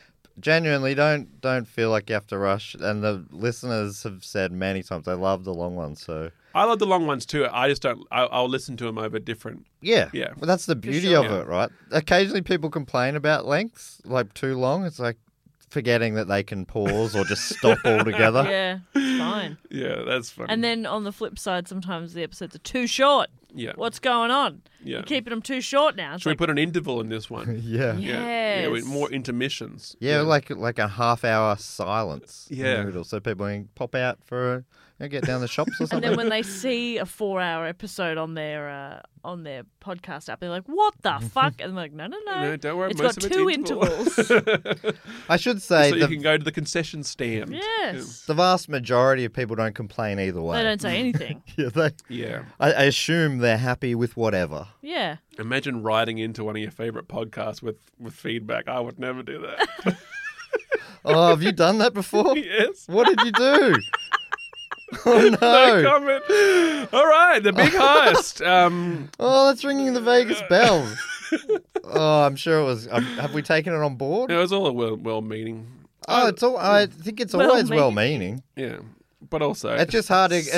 stay out of it. Marcel. Sometimes it's just hard to, when you're getting contradictory feedback, it makes me feel real anxious. Like I can't. I'm like I don't know can't what win. to. I don't know what to I don't know do. what to do here. But also, like Longer and shorter? like any creative thing, like people are figuring it out, and like especially you just let people figure it out. But also, like I think too, like what's the Australian comedian that told Eric Bana not to take the chopper role? Oh, Dave O'Neill. Dave O'Neill, like Yeah. those sort of moments where like just don't say anything in those. Imagine that. That's I didn't what. know that. Yeah, he said, "Oh, yeah, don't do that. Stay with comedy. Don't. It's going to be don't ridiculous." shut your- Yeah, That yeah. is so funny. Yeah, Dave that's so O'Neill. funny. Don't take. Oh, I nah, Eric, I wouldn't. I remember Marcel, he emailed saying, get rid of this Dave guy. That's right. Yeah. Yeah. And we finally have. We didn't. Yeah, the listeners will slowly realise that this European vacation goes on for a very long time. Oh, yeah, Dave's still in Europe. It has been for 5 years, and we wish him well. And Anyway, Marcel's back again. He's visiting Melbourne and said he'd drop by. So that's good. That'd be brutal if you use one of his great punchlines about it. And we wish him well. I forgot where I got that from. Dave, may he rest in peace. Yeah, no, I mean, no, enjoy his holiday. Enjoy his holiday, enjoy the enjoy his rest. holiday. Rest Because in time peace. difference means Yeah. he's probably sleeping He's a, now. he's a yeah, snoozer. that's all. He's a snoozing right Peaceful. now. Yeah. And we're back from the intermission. So the big heist. I like how we just went on quite a long, tedious riff off the back of you going, we better hurry up here. That is a real... I want to say this for truth, just so we don't leave. Early on in this podcast, I loved listening to it. And I remember I must have just been in, I don't know what mood I was in. And I want you to forgive me for helpful this. mood. I sent a message being like, I think sometimes the tangents are too long, and I love the subject. You know, so it was Yeah, me that's being like, definitely- yeah. well, that's and then, feedback we And, get, and maybe. this podcast is famous for tangents, Yeah, and like yeah, it's yeah. why people love it. So I felt like Eric Bana, like being told, like, hey, what if you don't do that? What if you don't do the thing that makes this show the best? I know. I think there would be plenty of people who stop listening for that reason as well. So it's hard. understandable. We could, who knows what But would happen. I'm a big listener of this podcast. I think we talked about that at one point. We're like, but what would we be? Just like people can find out stuff on the internet easily. Yeah. This is Yeah, I exactly. mean, look how easily we've found out this stuff. Yeah. What if you just read the entire Wikipedia page, you guys? Yeah. And What if it was just pop one down. person in the room doing that?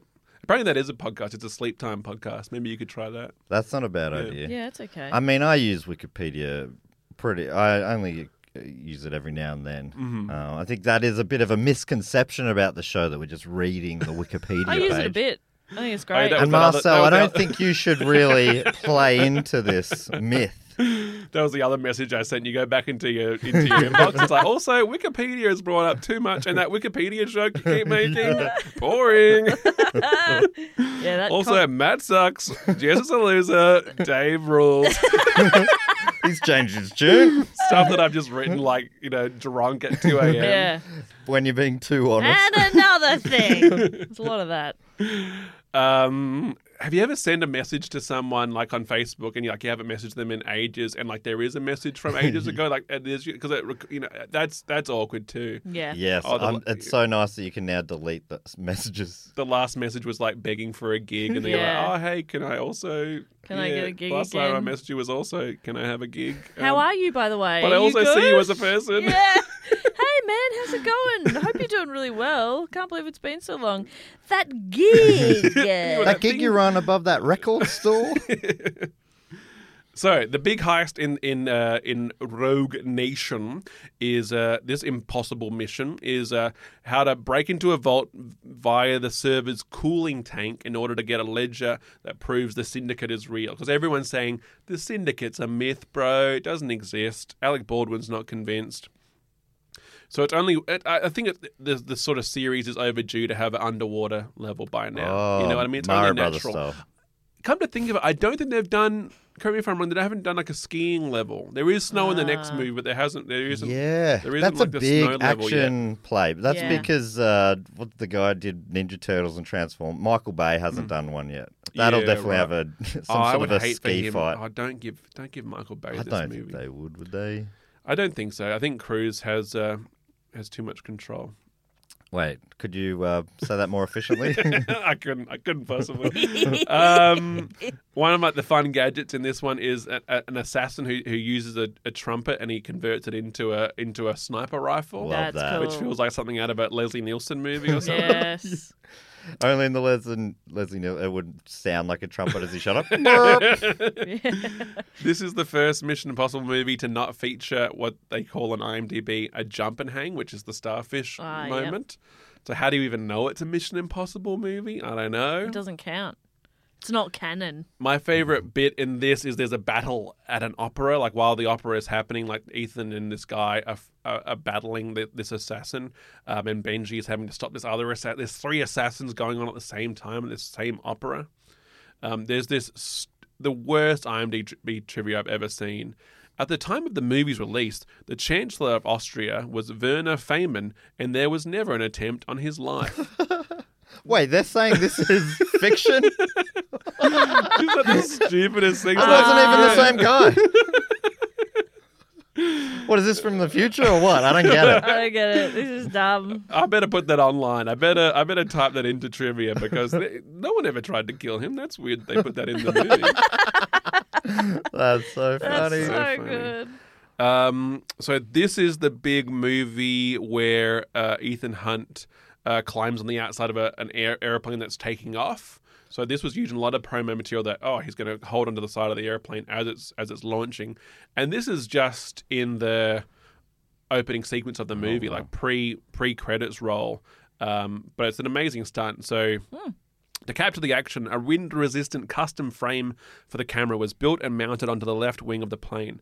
The other major problem would be keeping Cruise's eyes open in the presence of the fast wind. He got very sleepy in his old age. Boring! It's not exciting enough for him. Like, okay, good grief. So his eye specialist designed a special lens that can cover the entire eyeball. Doesn't that sound super gross? Oh, wait, the entire eyeball? Yeah. Oh, I don't like it at all. I mean, I don't know. Like, I guess it's all the stuff that the wind would be able to hit. So I guess, a lot of the front, I suppose. Fucking hell. Yeah. And they cut the bit that connects that cord that puts it into the brain or whatever. Sorry, I should say I'm not a scientist, but it fully wraps the eyeball and he goes blind. Just in silicone. But you can keep your eyes open now. 8 takes of the stunt were filmed. Christopher McQuarrie was very concerned that the actor might panic suddenly, but was assured by Cruise to not stop filming until the stunt had been finished. So, that's the thing with these huge stunts. Is not only is he doing it, he's doing it 8 times to get the footage, which is just wild. Just crazy. No wonder he couldn't keep his eyes open. Big day. So, Ethan's back in London for the first time since the first movie. His new power in this movie, towards the end, the syndicate, he gets this big list of all the syndicates, bank information where they'd be able to fund their terrorist attacks and continue to be this rogue IMF, evil IMF. But Cruise destroys the USB stick, but not until he's memorized all the bank information himself. Sure. So I don't even know my bank information. Neither do I. My wife's very good at remembering any numbers. I can't do it at all. So Solomon Lane's there going I'm going to blow up Benji. He's got an explosive device attached to Benji, and says he says, "Where's the disc?" And Ethan Hunt replies, "You're looking at it. I am the disc." That's good. The original line was, "You can't handle the disc," but they changed that at the last minute. Citation needed. This is the first Mission Impossible where the main villain is not killed. Oh. So all the other movies, I did mention that Philip Seymour Hoffman's character gets hit by a car. They're both underneath a truck, and Ethan Hunt lifts him up high enough to get taken out by the car, which is pretty intense.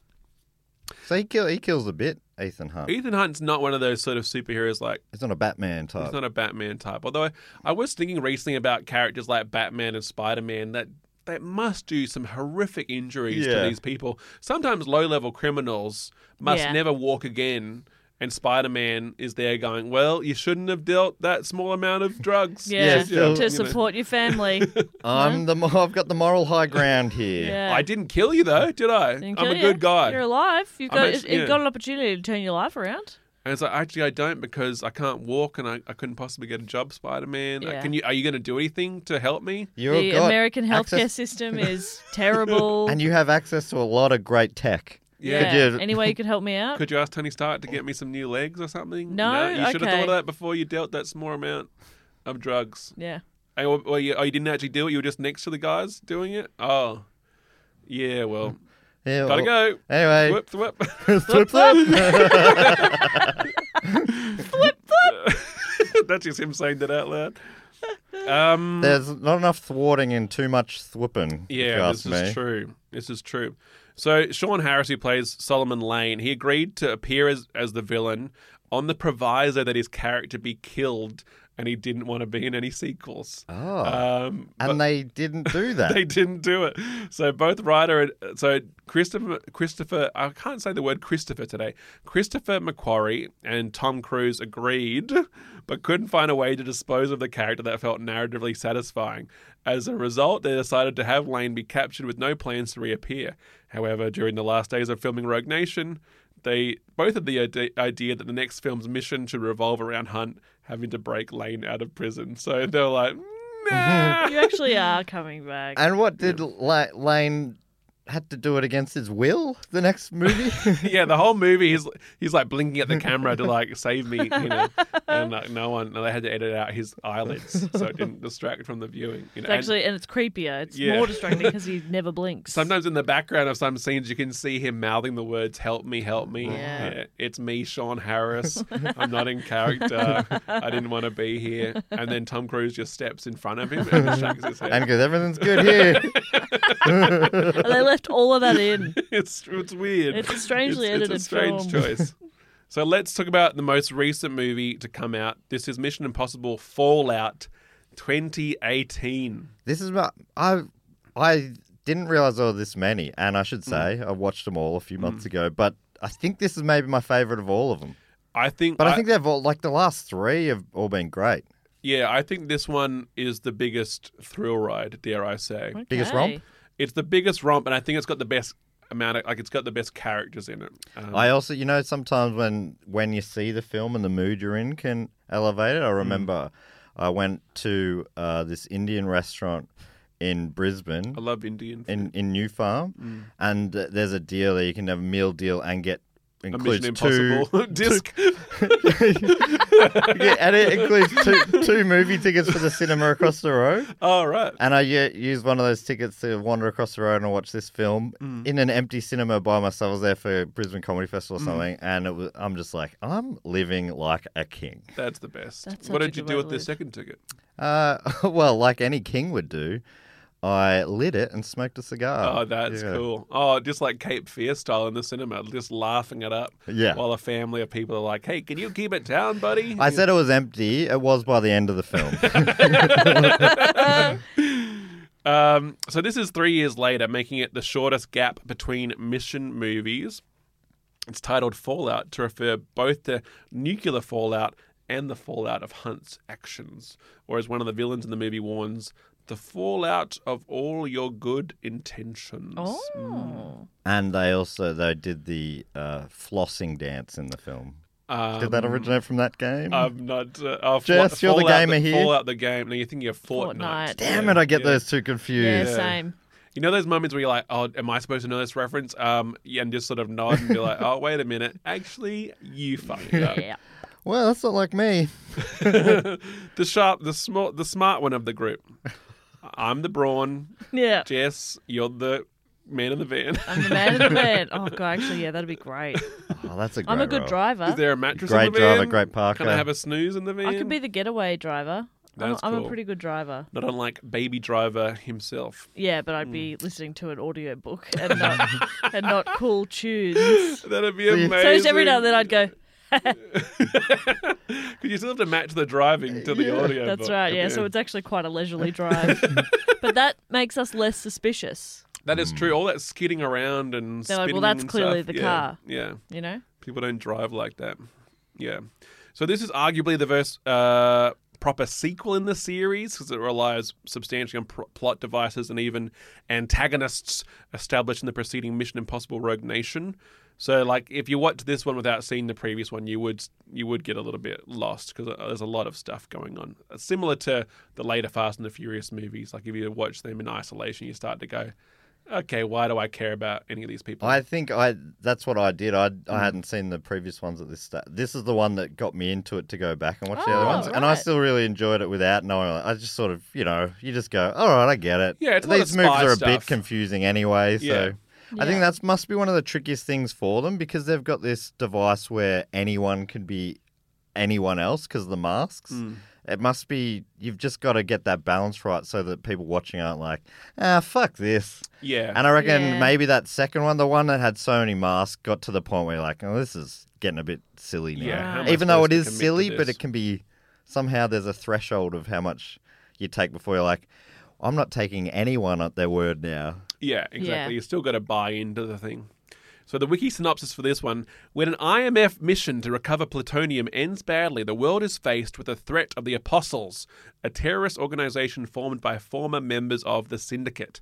As Ethan Hunt takes it upon himself to fulfill the original mission, the CIA begins to question his loyalty and his motives. So the opening shot of this one, Ethan and his wife, Michelle Monaghan, is back, getting married on a beach. But what's this? Who's the priest? Only Solomon Lane. What? And then he wakes up. It's a dream, a nightmare, if you will. This is the first dream sequence we've seen in the movie. There's a few more in this movie because Ethan Hunt's he's a little bit. He's always cool and calm, pretty much, but there's a few moments where he's like a little bit on edge. Yeah, like okay. he always has to be in control, but he's a few moments he goes, "Oh, I'm a little jittered. Oh. I'm a little jittered by this." Oh, I just need to. You know what, guys? He is in the middle of a fight scene. He's like, "Can I just have a couple of minutes to gather my thoughts?" Just give me 5. Just give me. Can we all take 5? We'll take 5. I'm just, if I can be honest, I am in a bit of a weird place at the moment. I'm not sleeping all that well. In a bit of a funk, I'm okay? in a funk, and I am not myself. I'm so sorry. People call me Ethan Hunt. I'm more Ethan Funk at the moment. Yeah. Yes. I love code phrases in these spy movies. So a knock at his door comes after he does after he wakes up from his nightmare, and the delivery man says, "Fate whispers to the warrior," and Ethan Hunt says, "A storm is coming." The delivery man says, and the warrior whispers back, and Ethan Hunt says, "I am the storm." Ooh, that's a good badass. line. Yeah, I like Nice that. little combo. In the Shadow movies, they have this as well. If I can bring things back to the Shadow, And you can. Please do. Fuck, what is it? It's something like the guy says, the ice is slippery. Watch the movie and get back to Yeah, me. But That's it's great delightful. sizzle, though. Yeah, I think great a lot of sizzle. people are going, I want to watch it to find out. He does a lot of the Shadow does a lot of life saving, and he says, "I saved your life. Now it belongs to me." Which is, it's then he has a lot of operatives that work for him. So if I save your okay. life, you're now at my bidding anytime I need you. Okay, just let me die. I reckon. Oh, if that's the case. Let me go. Yeah, I'll go. Put me back in the Back in the water. volcano, thank you. The water volcano. I saved your life. Now it belongs to me. So the first mission of this movie fails. So this is the plutonium thing, and Hunt and Benji and Luther lose the plutonium. Luther almost dies. We cut to a series of nuclear attacks on the TV. Wolf Blitzer is on the news announcing about these nuclear attacks. And there's a man in a hospital bed. He's watching this news. He's just woken up, and he's seeing the news on TV. And then Luther and Hunt come in and they're like, "Hey, you're the nuclear guy. You're the guy who made these nuclear devices. And now look what they've done. They've blown up the whole world. We've got your manifesto here. This was all your intention." And he's like, "What happened to me?" He's like, "Oh, you were in a car accident 2 weeks ago. And since then, all these monuments have been exploded by these nuclear weapons. And we need you to unlock this phone. Because we need to be able to get this information from you." And it's locked, and we need a SIM card to go overseas. And so I don't know I know this is sort of off topic, but if you could, I've got a holiday to Thailand. just after we wrap and this up. So I didn't want to be without a phone, obviously, and also sometimes it's hard to just rely on Wi-Fi. So I want to get a SIM card in there, but the phone is locked. Unlimited data would be great If you that's can. not too much to ask. So I remember watching this scene and being like, "Oh my god, the IMF has already lost the mission. Like, there's been nuclear explosions in the world." And the guy's like, "Hey, if you get Wolf Blitzer to read my manifesto on TV, I'll unlock the phone." So they're like, we've got no choice, and they get on the phone to their bosses. Wolf Blitzer gets this manifesto that he starts reading. The nuclear villain in the bed's like, all right, I'll unlock my phone that has all this information on it. And then Ethan Hunt's like, he just says, go. And then the hospital room falls down around him. It's all been a So set. good. Wolf Blitzer was just Benji wearing a mask. Whoa. They don't really explain the footage of the nuclear blast. I guess that maybe like Dr. Evil, they just got the footage from Independence Day or whatever. Yeah. No, they put masks on the monuments. Disaster masks and fire masks, yeah. Because you can't just be in the movie like, Disaster oh, we used CGI for those explosions Yeah. like you would if you were in a movie.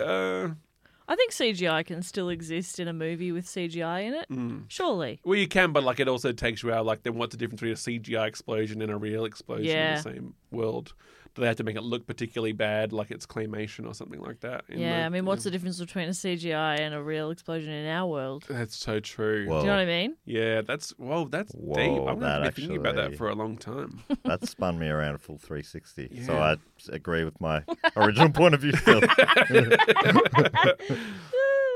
The villain in this movie is the mysterious John Lark. So once again, you've got like a guy who's like, there's an evil guy in the midst, but we don't know who it is yet. Even Lark is even though it's not what we were talking about before, like a Dr. X or something, it's still There's somehow, something spooky about Lark. Yeah. Is that like a kind of bird or something? I believe so. A spooky bird. Like one of those birds that kills? I don't think they're spooky. I think they're just nice little birds. I think they might herald something. Herald. Oh, yeah. Yes. Herald evil times or Yes. something. Or is that, am I thinking the word hark? Hark, who goes there? Yeah, but you would hark a lark, you know? Yeah, that's true. Hark a lark. The big stunt in this one is a halo jump. Do you know what halo stands for? You want to take a stab? Hey! In relation to like a big jump. Yeah, I'm doing it. All legs. Hey, all legs over! Yeah. You're close. It's high altitude, low opening. That's what I said. Yeah. Hey, all legs over. So I guess low opening refers to how close to the ground they are before their parachutes are opened. So this one is sort of insane. So in this sequence was like they practiced over a year to do this, for Tom Cruise to do this for real. Whoa. They also as part of the sequence, he's pretending it's obviously all pretending it's a movie, but like the other Henry Cavill's character, who we'll talk about in a sec, he's passed out like while falling, and so Ethan Hunt has to try and wake him up mid-air and reattach his oxygen so he can wake up and land safely. This guy said that rescuing another person in freefall while skydiving is very difficult. Alan Hewitt says that it takes accelerated freefall instructors over 1,000 jumps to get it right, and something like 70% of the people who try to qualify the instructor level fail. Tom just had 100 jumps to perfect this. So Tom Cruise is like some sort of weird machine man. Yeah, he can learn skills real quick. I wonder where he gets his energy from. What are you Coke? thinking? Yeah, I don't know. I think it's from Elrond? I mean, you hear about people that use like blood from young people. Oh, yeah. You that think would it's be some sort it. of Yeah. Young blood. Yeah, Young blood. virgin But like, blood, what kind so- of age has the most energy? I'm thinking toddlers. Yeah, that's true. Toddler blood. And remember, he was in Interview with a Vampire. That's true. Think about it. Don't toddlers nap every day? Shit. Okay. That's true. So what are it's teenagers? What if you get you mix some toddler blood with some teenager blood? Because teenagers sleep a lot as well, but they just have more resilience to like. Do you remember being hungover as a teen and early 20s, and you could go to work? Yeah, I reckon you'd be early fine. 20s is probably... Early 20s yeah. is you could just survive on so little sleep and the shittest food, and you never exercised, and you looked the best you've ever looked and felt the best you've ever felt. Yeah, let's kill them. Kill them all. Drain their You don't have blood. to kill them to get their blood. Oh, okay. Well, okay. This is news to me. Well, I've got some families to apologise to because I've killed a lot of kids. So Henry Cavill, Superman himself, He's great in this. he's amazing in this. He's a beautiful addition. So he's joining the squad on behalf of the CIA. So they're like, hey, we don't trust the IMF doing this mission after they lost the plutonium. So Angela Bassett's character, who's the new director of the CIA, after Alec Baldwin's character left to run the IMF, she's like, all right, we're putting Henry Cavill in there. His Is name he British? No, he's American. His name's August Walker.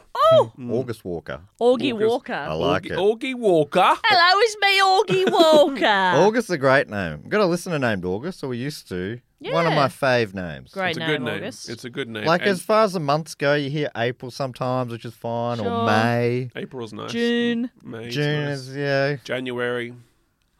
Yeah, But I January reckon Jones. August is the best month name. I've never met a December though. Or an October. That feels, I mean, I assume I'm on they're a right hunt. out there. I'm on a hunt for a red October. October Hunt. Oh! Should we get on Ethan? Give him some ideas? Yeah. So this is a nice little way to describe these characters. So Angela Bassett's character says, "You use a scalpel, I prefer a hammer." So Okay. that's who Agent Walker is. Here's a hammer Yeah. to Ethan Hunt's scalpel. Right. And to every problem to Walker looks like a nail. That's true. He is that sort of guy. So he's got this beautiful big moustache. He is a tank of a man. This is the reason they had to CGI out his mustache in one of the Superman movies. Exactly. So they had to do reshoots for Justice League, and because of the idea of like, well, we own this guy and we own the other guy. Yeah, they had to CGI the moustache because they refused to sort of work around it. Wow. Yeah, and it looks awful, and that whole scene is awful as a result. Jeremy Renner is not in this film due to his commitment. He was busy doing Avengers stuff. Apparently, if he was to do the movie, they would have killed him in the first scene. Okay. So good thing you it's a didn't. good Wasn't move. available. And it sort of doesn't really need to be mentioned where he is because a lot of the movie is like on the run sort of stuff where we're moving quickly. We haven't really put a team together sort of stuff. When you're on the run, you don't have a lot of time to check in with old friends. Yeah, exactly. And be like, oh, hey, who can we count on in this moment? Maybe the guy who was in the last two movies? Yeah, don't worry about it. Like a lot of those Avengers movies have like moments where like, oh, should we call up our other superhero buddies for this one? They're like, oh, no, we don't want to bother him because He's doing other this stuff. isn't an Iron Man mission. This is more of an Ant-Man thing. We need someone small. We need a small guy. And how tall is Tony Stark? He's not. He's It's not like an ant 5'8", size. but then you put him in the suit. He's obviously giving himself platforms. not He's gonna like fit- 6'2". He's not going to fit in this mouse hole, Yeah. is he? No, we need Ant-Man. Yeah, we need Ant-Man to chase this mouse. Well, Mouse like man. in Deadpool or one of those movies, and they just have the two of the cheapest X-Men appear. Yeah. They're like, oh, the whole X-Men house is empty. And they were sort of made a joke of it. But we got Big Metal Man. Deadpool loves a little gag. He's Oh. not afraid of a gag. Yeah, if you like Fourth Wars, this is not the movie for you because they get broken. So the best fight in this movie, there's this iconic fight scene in a bathroom in a giant club in Paris where they parachute into.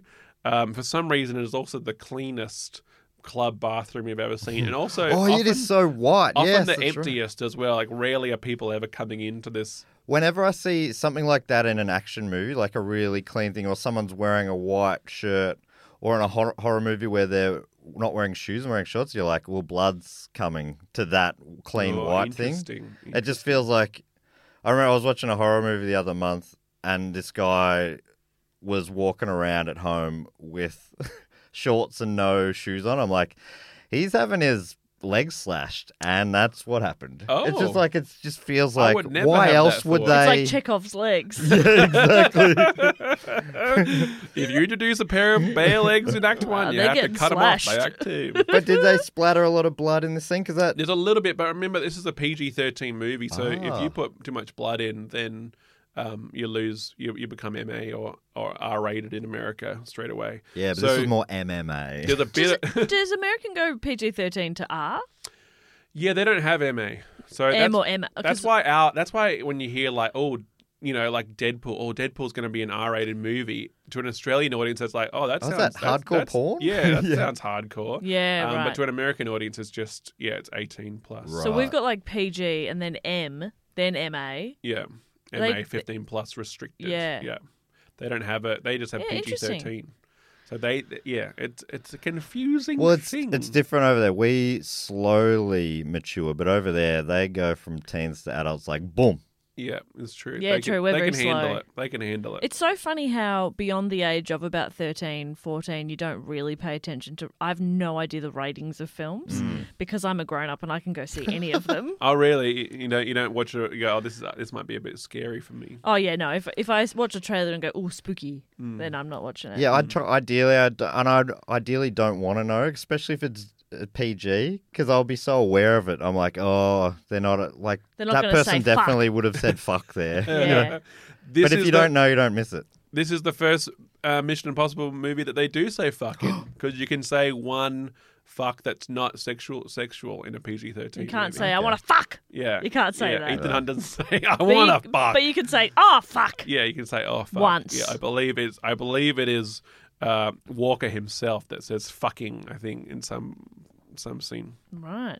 So yeah, amazing fight scene. Apparently it was meant to be shot in 4 days, but it took several weeks to be shot. And it's just a beautiful fight. This is the fight scene that you might remember from the trailer where Henry Cavill's character reloads his arms. Oh. He sort of jacks his arms So in a way, good. like they're two beefy shotguns, and it's just a beautiful moment. Love And it. They go, oh, apparently that idea was improvised. Like, oh wow, oh, he thought of that. The actor did an acting thing. That's what actors are doing. They have to fill in a thing, because the director is often going like, okay, you'll walk from this space to this space, and you're angry and you want to fight that guy. So it's not amazing that it's like, oh, maybe I'll move my arms a bit. It's like, oh, that was you improvised Whoa, that. I thought of that. Are you the most genius man in the world? Is an artist. Artiste, I would say. Max is back. Sorry, Skullface. Thank you. But it's her daughter this time around, and Max her Jr.. name. You'll like this. The daughter's code name, the White Widow. Oh, What do you That's think about better. that? That's better. Now So we're she doesn't have to talking. be called Skullface because she's already got a cool name, White Widow's good. and she's doing that same sort of shadow broker sort of stuff Yeah. as well. The Act 2 mission is a big one as well. So this one's, we got to break out Solomon Lane, as I alluded to before. So now Ethan Hunt has gone in undercover as John Lark. So, but now he's going undercover as John Lark. But then the CIA is going, but is Ethan Hunt actually John Lark? And now it's just a convenient thing that he's pretending to be undercover as John Lark, but this whole time actually he is the evil guy, John Is he double Lark. that we've bluffing been or is he triple bluffing? Yeah, exactly. So now he's sort of in John Lark mode, which is confusing. I can see Jess's face begin to Yeah, I glazed turn. over a little bit Have you there. seen these movies? No. Yeah. Not a single one. I think you'd enjoy them. I feel like yeah. you'd enjoy them too, but maybe not. What do you reckon, just on having heard? Oh, I definitely want to watch them, yes. Because they feel like a fun romp. But I think I've probably avoided them because I am probably in that camp of like, I don't really like Tom Cruise that much. Right, yeah. But then I saw that movie with him and Emily Blunt. Edge of Tomorrow. Yes. And I really enjoyed that. Yeah, I reckon thought that he one was turned good me in back it. around as well. Yeah. Yeah, that movie's great. I was like, he had moments in there where I was like, is he funny? Like, is he capable of funny? Oh my God. He's just nice think and it's really self-aware in good. that. Yeah. I love that scene where he's having to learn how to roll away from everyone doing push-ups, and the first times he's trying to roll away, he gets crushed by a car. And the army instructor is like, "Why the hell would you do that?" Yeah, it's good stuff. Very funny. The vibe of this episode would have been so different if Dave was here. Yeah. Because he hates Tom Cruise. He would have been saying "Pfft" a lot. Oh, pfft. Tom Cruise did steal his first girlfriend. Oh, though. that is Yeah, true. We should mention that. That's why. Yeah. That's, Yeah. yeah. He wore a Dave mask. It was actually really fucking weird. Pretty full on, actually. And then he took the mask off, and the girlfriend was like, "Oh, much better." Yeah. Anyway, we wish Dave well. Yeah, we do wish him well on his holiday. And I'm not Holiday. doing air quotes right now. So they break out Solomon Lane in this amazing, he's in prison transport. Not unlike how they broke out Dom out of prison in one of the Fast and Furious movies as well. Are they set in the same universe? Maybe. Maybe. I would love to see a team up movie. What about in the A-Team where they blast the door off the back of the... Oh, then he rides the door. He doesn't rides he? the door. Yeah, that's fun. That's fun. That's my favourite. I haven't seen that. You gotta see it. Yeah, Is that's it a romp. I've That's seen a some freaking romp. recently. I've seen a few clips of the TV show, and it's awful. Oh yeah, but But I the mean, film's maybe fun. awful in a fun way. I don't know. I kept watching it for ages. What does that say about you? Yeah, I'm just like, I don't know what's going on. It's It's like just like, every time I'm on TikTok, I get Big Bang Theory clips and I watch them. What's the deal with those TikTok clips that are just recaps of TV shows? Yeah. And stuff? Those are I bizarre. watch all of them though. Yeah, me too. well, I think it's good that they're helping the Big Bang Theory find a new audience. Yeah. Finally, that niche show. So they knock this car, the truck that Solomon Lane is in, into the water. There's this great underwater sequence. Meanwhile, Ethan Hunt and Walker have to they have a truck chase, and then that turns into a bike chase once again.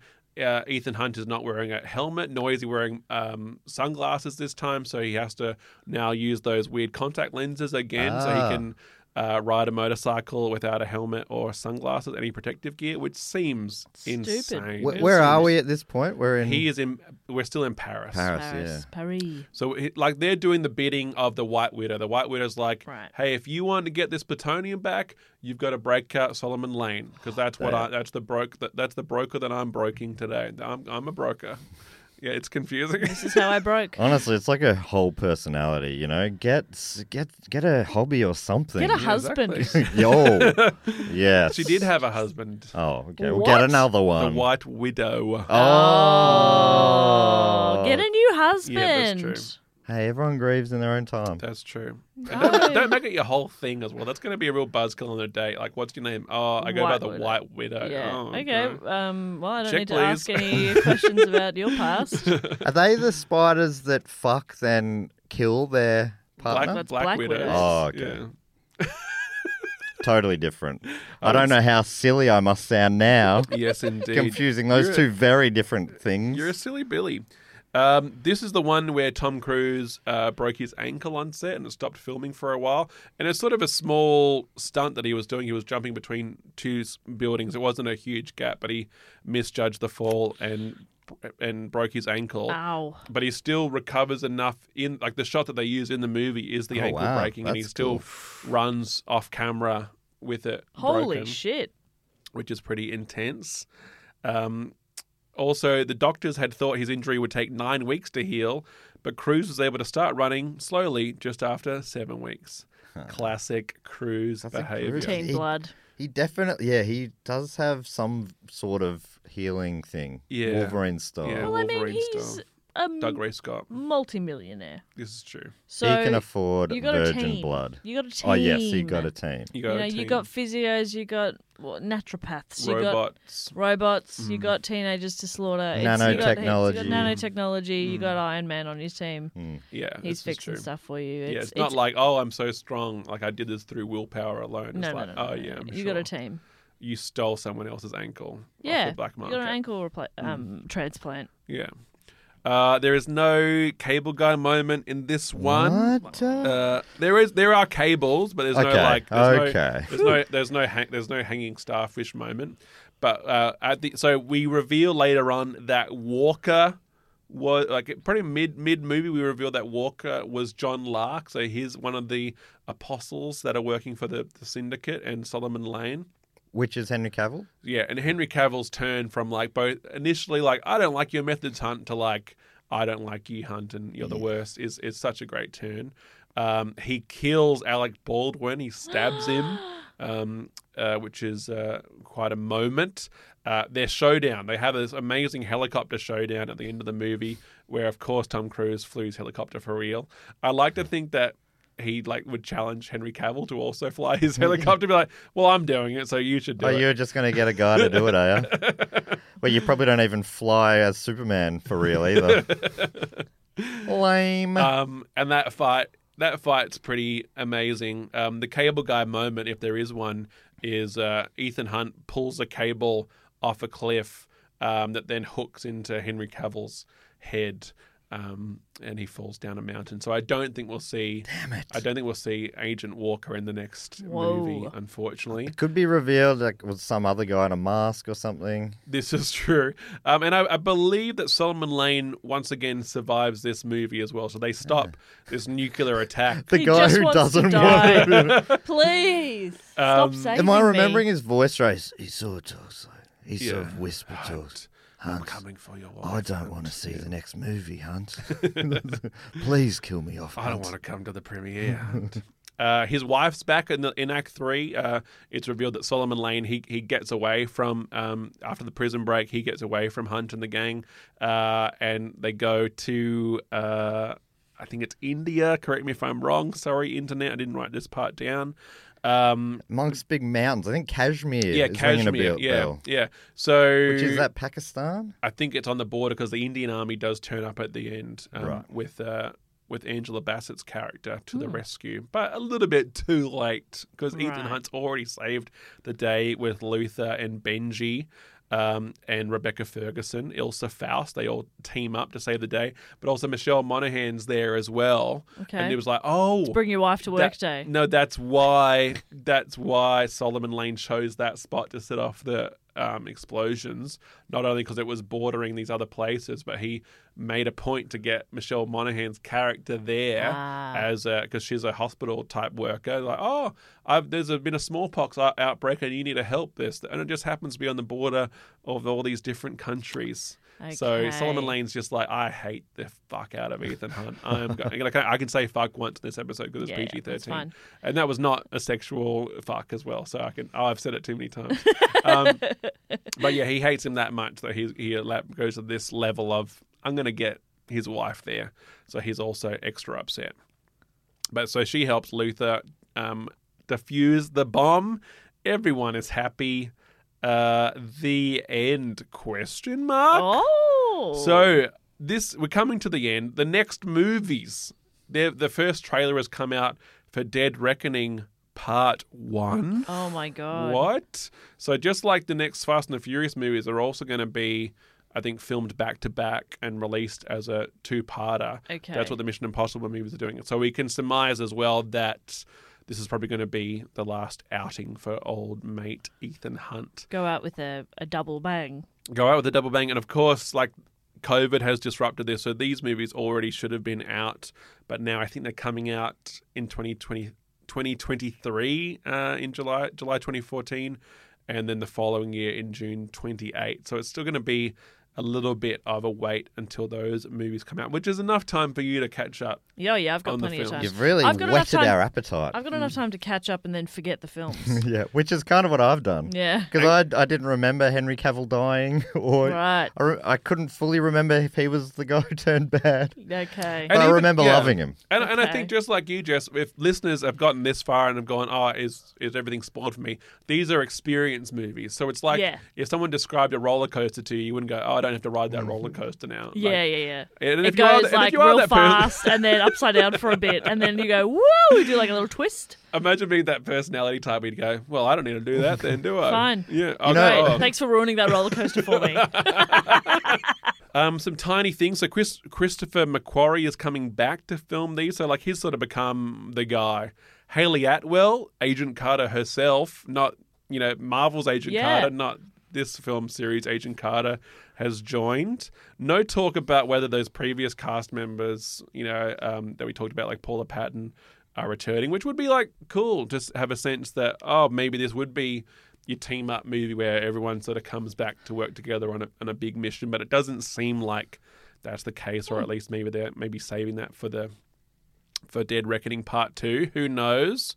Tiny bit of trivia. Because I put the trivia all through the rest of the piece. This is pretty much the only trivia that I've saved for the end. George Clooney was offered the part of Ethan Hunt, but turned down to work on One Fine Day. Remember that movie? The song by Boyz II Men and Mariah Carey. Is that? Bruce Willis, John Travolta, Nicolas Cage, Ray Fiennes, Mel Gibson were all later considered for the part before Tom Cruise got the role. Wow. It seems like it's always hard to reimagine something. Travolta. But it's 90s when it started, but it would. I don't think it'd still be going. No, would it wouldn't have gone. Can't as long. imagine George Clooney still getting around. Sort of with like the ocean movies. I think I think if they had continued, they would just be their own thing. Yeah, like it's sort of like that's the true. different directors that might have got on board. They would have just stayed with the espionage thing rather than the action Yeah, yeah. you're right. thing. I think most of these guys, it's like with the Ocean's 11 movies, they stayed very much in the heist movies. There's never really many guns in that, if any guns. No. So Never maybe any it would have arms just stayed that. cocking and getting cocked and Yeah. loaded. You gotta load your arms. But and then the tiniest thing, I can answer that question from before. Members of U2 remade the theme song in the first movie. Hey. So there you go. And Metallica, when did they do it? Underrated tune. You remember that one? No, What was it called? I not at all. refuse to tell you. Uh, That's your Hey, mission. That's hey, that one. Here I go now. Oh, that Does that ring actually, any I did bells? read about that. That Yeah. was the one that sort of sparked that. I Disappear, it's cool. It sparked that whole issue with Napster and stuff like that as well. Yeah, that was sort of around that time when Metallica started getting real angry at internet downloads, illegal downloads. Oh, it's from Mission Impossible 2. Mm. So that's my report on the Mission Impossible series. I reckon Well you probably done. got in just under Michelle's time too. Well done. Yeah, I don't Put remember- it in times 2 speed and we'll be right. We'll get through that. Do you have a favourite of the franchise? I think Rogue Nation. No, sorry. I think for me, Ghost Protocol is my favorite because it's like it started that new era, much in the same way that Fast 5 is probably my favorite. Right. But like, I love everything that happens in the movies to follow. Like, they almost feel like their own separate thing. I rewatched all these movies for this report. And they all hold up in their own ways, and they all are interesting in their own ways as well, and seeing how they affect one another. But yeah, Ghost Protocol is just beautifully made. It's just so fun. That's the one. And you could probably argue, and I'm sure there's plenty of things on the internet about this, that if you were hesitant, you probably could start with Ghost Protocol as your first Mission Impossible movie and then jump back. Yeah, you to take the out first some of the movie. sort of dated 90s stuff and... Yeah, like that's a great way to go, oh, this is what it becomes. Just like you can start the Fast and Furious movies with Fast 5 and then go, all right, let's go back and Yeah. then enjoy how this sort of all comes together. Yeah, Yeah, I go think back I to might. the prequels. I think I might. I still haven't done Fast and Furious since we spoke to Michelle. Oh my God, she must be furious. but And I'll fast. but I'll start at 5. I think. I started doing it. I started from the beginning and maybe I'll go again starting at 5. Because it's a heist movie. If you like a Yeah. heist movie, it's, Love a it's heist Yeah, movie. love a heist. Love Ocean's 11. Love They're a my heist. favourite episodes of this show. Big time. Apart from, of course, big franchise recaps. They are a lot of fun. Oh my goodness. Well, it's been an absolute thrill to be on this show. A thrill thank to have having you. me. Oh, it's been such a thrill to have you. Well, Marcel, thank you so much for joining us here today. Is there any way you can tell people, I've got a gun to your head, so just be careful that you could read this phrase out, which describes your social media. Yeah, thank you so much. And will there be a countdown at the same time? I'm cocking my arms and my gun. Oh, it's very intimidating. So you can find me at Marcel the Comedian that's my website. That's my handle on Instagram. Sorry I phrased this so awkwardly. Yeah, keep going. Please don't use my voice for anything. And yeah, if you're in Sydney, I do a series of I do comedy shows, Best Mates Comedy. And if you're everywhere else, follow me. So when I come to your town, I like to travel. You can come and see me do stand-up comedy. And you bloody should. Do it. Thanks so much for joining us. My pleasure. We're going to kick you out before we do everyone's favourite section of the show. Because That's for us. That's our time. that thing's our time, and it's got nothing to do with the fact that you need to go now. Well, now it's time for everyone's favourite section of the show, where we take about 30 to 40 minutes and thank our great Patreon supporters at patreon.com/DoGoOnPod. But before we get into that, I probably should introduce our guest. Shane Dunlop, how do you do? I'm very well, thanks, Matthew. So Shane is the director of a show we're filming right now called The Beer Pioneer. I guess you're the director, but you're also the concept creator, etc. Director feels a little bit of an overstatement, really. Producer? Anyone casually observing any random shoot day of this show would probably say director is a bit of a stretch, wouldn't you say? No, I don't. I think you're being very humble there, or maybe you're just trying to get away from any criticism. Yeah. Once the show comes out, My hands are off the wheel here, and this is not my responsibility. So where are we now? We are in Mataranka, specifically the Mataranka homestead, which is somewhere in between Alice Springs and Catherine. Right, and it's got tropical. It's winter time in Australia, but we're in shorts and thongs, and the air conditioning's on. It is freaking hot outside. It is muggy, yes. We've been down to the natural springs earlier today. Had a dip. It's been lovely, yeah. So having a great time. We're into the last week now. We'll be in Darwin over the next few days, and when's this show coming out? We're hoping that we'll have it ready for eyeballs around the summertime. Hopefully this side of Christmas. What's the show's concept? Yeah, basically it's you as the host, and it's loosely a travel show, loosely a history show, loosely a comedy, and we also with beer as the backdrop essentially. So series 1, we visited a whole bunch of craft beer breweries because that was a lot easier to do in Victoria, where it was mostly set. We've been going from Adelaide to Darwin, so we've had to slightly shift that a little bit to be more visiting hotels, pubs, roadhouses, that sort of thing. But that's essentially it. Yeah. Hopefully it's a fun watch. It's been fun to make. Yeah, it's been a lot of fun to make. Yeah, so like you say, I guess if you're not a beer lover, hopefully that doesn't really I don't think it'll matter, no. We do talk a little bit about beer, but even less than the first season, probably. Yeah, it's completely different to the sort of beer nerd vibe of series 1. It'll still be enough for, I think, the people who like that kind of vibe, but certainly this is more, I think it's really more just a travel show starring Matt Stewart, essentially. Bloody hell, that sounds pretty good. I'd watch that. No, I probably would not. But do you want to do the fact, quote, or question jingle? I won't be doing that, Matt. Okay, great. I'll have a go. I've heard it enough. Fact, quote, or question. Ding. He always remembers the ding. Anyway, so in this part of the show, Shane, fact, quote, or question section, some of our supporters have written in with questions, suggestions, facts. You probably figured that out. Yeah. From the name of the segment. And I'm going to read them out now. The first one comes from Shannon Burns. Can only assume Burnsy from the Cats. Shannon Burns still play for the Cats? I don't know. Anyway, they also get to give themselves a title, and Shannon's got the title of slightly sarcastic and passive-aggressive customer service rep. Awesome. All right, Shannon. Looking forward to your question here. Shannon writes, "Hey, Matt, Dave and Jess. You're Dave and Jess today. Okay. Thanks for consistently making informative and entertaining shows." I mean, that's a pretty big compliment. No, well, thank you. Thank you.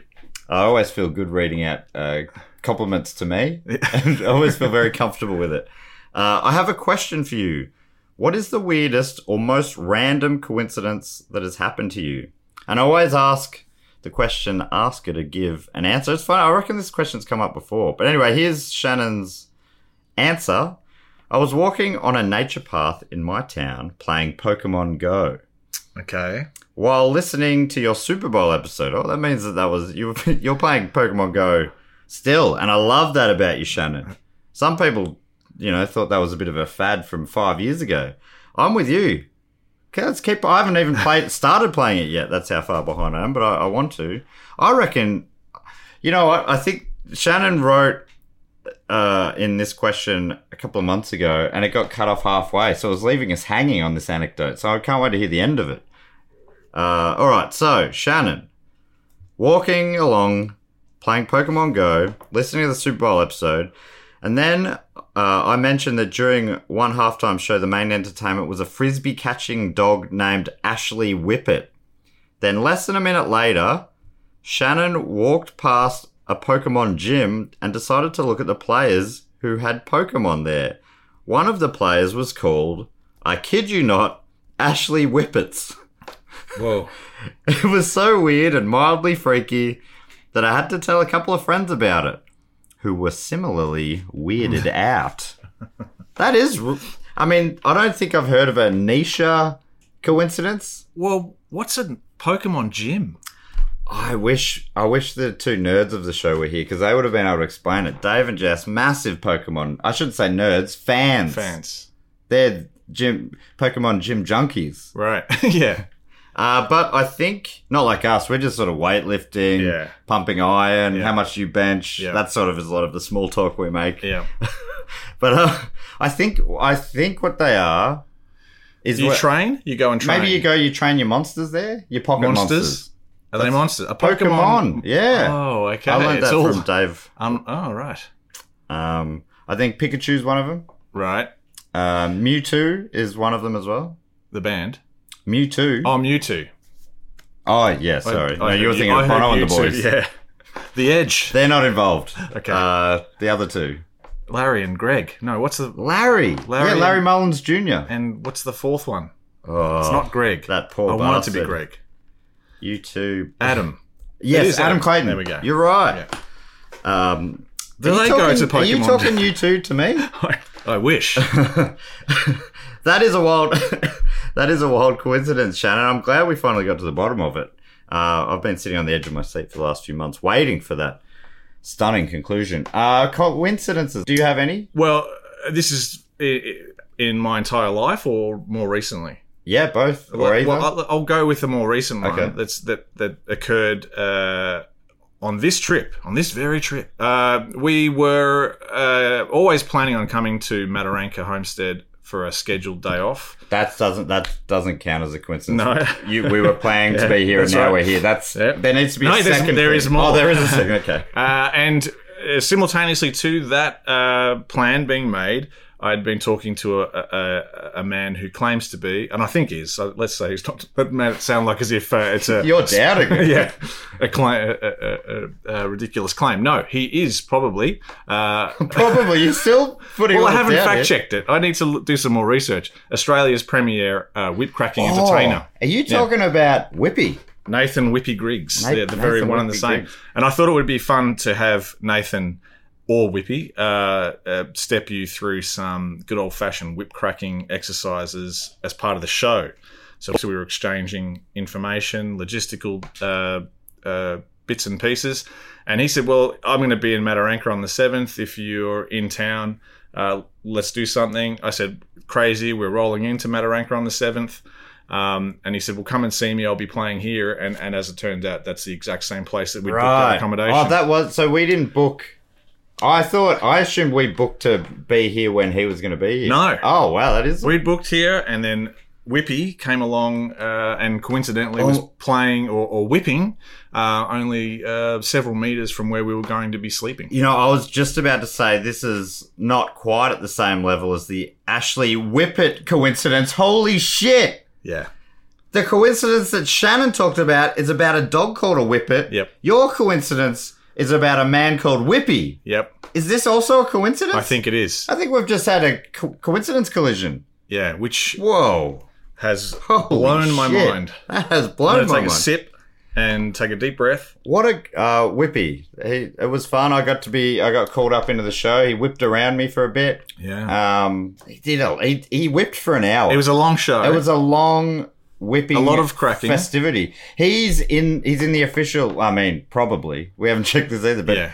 he told us, and he said in the show that he's in the Guinness World Book of Records 3 times, I believe. which is one of the favourite books. The of most this show. cracks with one whip. Yeah, in a one-handed minute. crack. The most two whips. Most cracks with 2 whips per minute. And also the And longest. the longest whip. He built. He 100-meter whip. made the longest whip of all time. It's in the kiosk if you want to go. Have a And look. I do want to go and have a look at it. And I think to legitimise it, it had to be whipped. So he had to Yeah. whip this 100-metre whip. I know it's At the end of the show, he took us into the car park and yeah. sort of in a shady corner of this resort, Yeah. I was being taught how Cracking to the whip at like 10 o'clock at night. Well, when it people was are trying to like sleep. 11 o'clock, yeah. Can we talk about how it ended with you and Whippy? If you want to. I mean, Well, who's this going out to? Whippy's not going to hear it. Is Whippy going to I mean, if Whippy makes it this far into the episode, most of our listeners don't. You wanted a photo with Whippy at the end of it. Yeah. We'd had a fun time with him. Perhaps we were over extending the welcome. Yeah, maybe. And when I took a photo of the two of you, I think wanted to. You requested somebody else take a photo because they'd been another taking. member of the crew's got a great phone for. So I called him over, and Whippy said, "Nah, that's enough for me, boys." Yeah, I'm done, fellas. Yeah. Just didn't want to have anything more to do with it. Yeah, that's basically. right. He said, "I'm going to the bar." Yeah. So he's like, I thought Ended on a real sour it note. was an unfortunate end to what was before that a pretty fun whip time. cracking good It was a time. whip cracking. I thought when the whips were cracking, he'd be there, but Yeah. it turns out he wouldn't. No, it was a lot of fun. Deep down, I kind of respected it I kind of respected it, but I also enjoy meeting people and and being polite. being polite. All right, man, I'm done. No, seriously, man, I'm done. Nah, good on him. Good on you, Whippy. All right, let's thanks so much, Shannon Burns, for that whip cracking fact or question. Do you insert sound effects? Because you really should. If you can do a live one, that'd be great.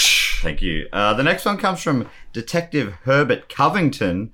I've just lost him. He, aka retired push-up specialist, due to being shit at push-ups. Yeah, you will retire from something like that if you're not good at the thing. The good detective has a suggestion, which reads like this. Hey, gang. Hopefully this fact, quote, or question finds you well. I should say the other two, Jess is in Melbourne having a great time, having a few weeks off. Dave is currently in Morocco, I believe. I saw that. I saw he's somewhere to do with the set of The Mummy. Yeah, that's right. And he's a big mummy head, so... Is that the official term? Yeah. Big mummy head. So it's good to see photos, because I think in recent weeks, and maybe in some of the episodes we've recorded for coming weeks, we weren't sure if he was alive, but we did wish him all the best. So anyway, the great detective says that he hopes he finds us well, full of pies, beers, and coffee abundant. I have a suggestion, a song from a video game called Persona 5 Strikers called Rivers in the Desert by Lynn. Wow, where are we in the desert still? Because we were just swimming in a desert river just before. I believe it's an arid zone. Okay. I've just heard that a lot on this trip, and I like saying it.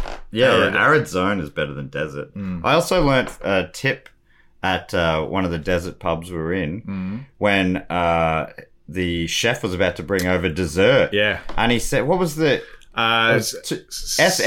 double S is sweet stuff. Sweet stuff. So that's how you know it's for dessert. Yeah. Double S, sweet stuff. It was a game changer. That was a big game changer. And I reckon we've changed some games for the people at home right now as well. Are you familiar with the Rivers in the Desert by Lynn? It's a video game? No, it's a song in a video game. Oh, well, definitely not. I haven't heard. Well, we will check it out in the van. We've been pumping the tunes in the van, so we'll get that on there tomorrow. The message continues. All of the tracks on the album are great, ranging from absolute headbangers to groovy ones you could vibe to on a train. What about a road train? Because we've seen a lot of those out here. But the guitar riff that this track opens with instantly made me think of Matt and Sam. Big Listen Now vibes. Rest in peace. I should say, Detective, Listen Now will come back. The Stupid Old Studio is going to be ready to go, I think, when we finish filming Beer Pioneer. And I'm going to hopefully catch up with Sam to finish season 2.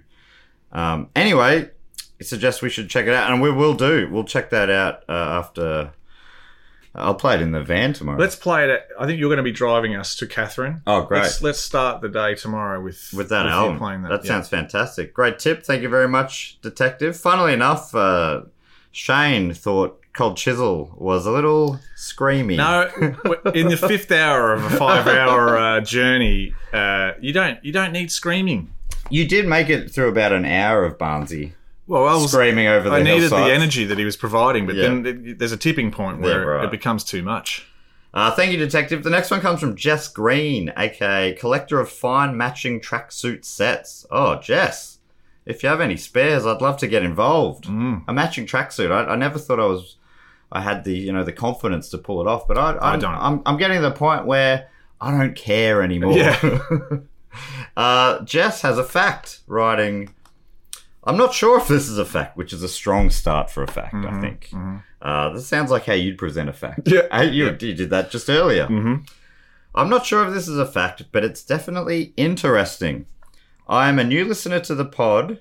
Shout out to Sammy P from the Confessions of the Idiot podcast for the recommendation. / all the funny episodes you three have been on. You're a friend of Sammy P. Love Sammy P. Welcome to the show, Jess. That's very cool. And thanks, Sammy, for sending Jess over. Jess continues. I've recently gone back and listened to the Trump family mystery episode. Oh my God, there's a weird coincidence here because I remember vividly that in that episode we talked about Pokemon Go. Whoa. The Trump family? Trump. So there were, you'd vaguely remember it. It was about 5 years ago. This family in Victoria just hit the road. They left their whole life behind and no one in the family seemed to know why.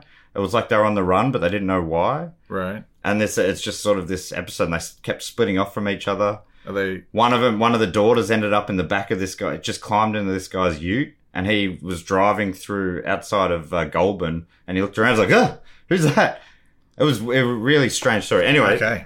So Jess has just listened to that episode, and continues by saying, where they lived is very, very close to where my partner grew up and lived until he was 18. So I asked him if he'd heard of the story. He said, nah, it doesn't ring a bell. So I proceed to tell him the story. He cuts me off about 10 seconds in and says, oh yeah, I know this story. I knew them. I went to school with them. I went to their house a few times. Do you know the Trump family? This big story? Nah, never heard of it. Well, anyway, the Trump family, they were in the...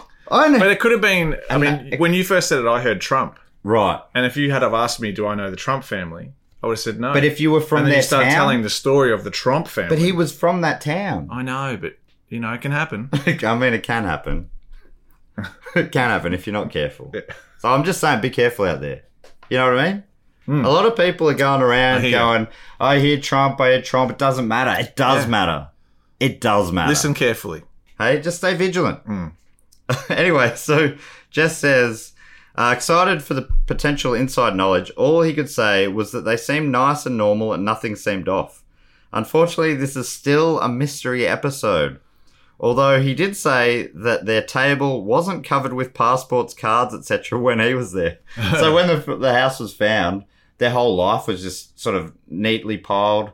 They left their passports, credit cards. They didn't take anything with them. So it's a very strange story. Did they ever get found? Yeah, they did. One by one they got found and they sort of just basically just snapped out of it, whatever it was. Really, really strange. But wow, that would have given me chills, Jess, if I had that interaction with your partner, which is pretty unlikely. I don't know the man. Jess finishes with a little question here. Have you had any weird connections to any of the reports you've done? I'm trying to think. I did a bonus episode about Tony Plugger Lockett, and I watched him play a bunch of games. Yeah. It's a pretty loose connection. No, I don't think I've been directly connected to any episodes. Sorry, Jess, but I think, you'd trump me anyway. Certainly never that close. You would have trumped me anyway. See, it's very easy mistake to make. Dave calls me the pun king, but I don't see him. They're right in front of me. I never see him. Right. Dave's the pun master. Okay. That was right there. How did I miss that? Well, anyway, that's why I'm here. That's why you're filling in for Dave the pun master and Jess. Yeah. Final Fat Quota question comes from Bracken Markins. Fantastic name, Bracken. Yeah. Bracken has given themselves the title of Chief Marketing Officer of the Give Your Kids Normal Names Society. I mean, Bracken, we were just saying how much we loved it. I live in the very opposite camp of please give your kids some slightly interesting names. Matt Stewart is very boring. And there's hundreds of Matt Stewarts in the club with me. Bracken has a fact. Writing Shane Dunlop also. I reckon it's a couple of rungs above Matt Stewart for interest, but it's still relatively plain. There are no Shanes under the age of 40. That's true. Shane is an old man's name. Yeah, it's becoming so. Oh, Shane's a dying off. Yeah, but they're ready for a comeback, I think. Yeah, I reckon. ready for a little bounce. Maybe your appearance This on will the fact start- quote this will question kickstart. section. Well, I like Bracken. I reckon Bracken's fantastic. Yeah, Braxy. Braxy. Yeah. I'm into it. Yeah. Remember there was the old Australian fast bowler Nathan Bracken.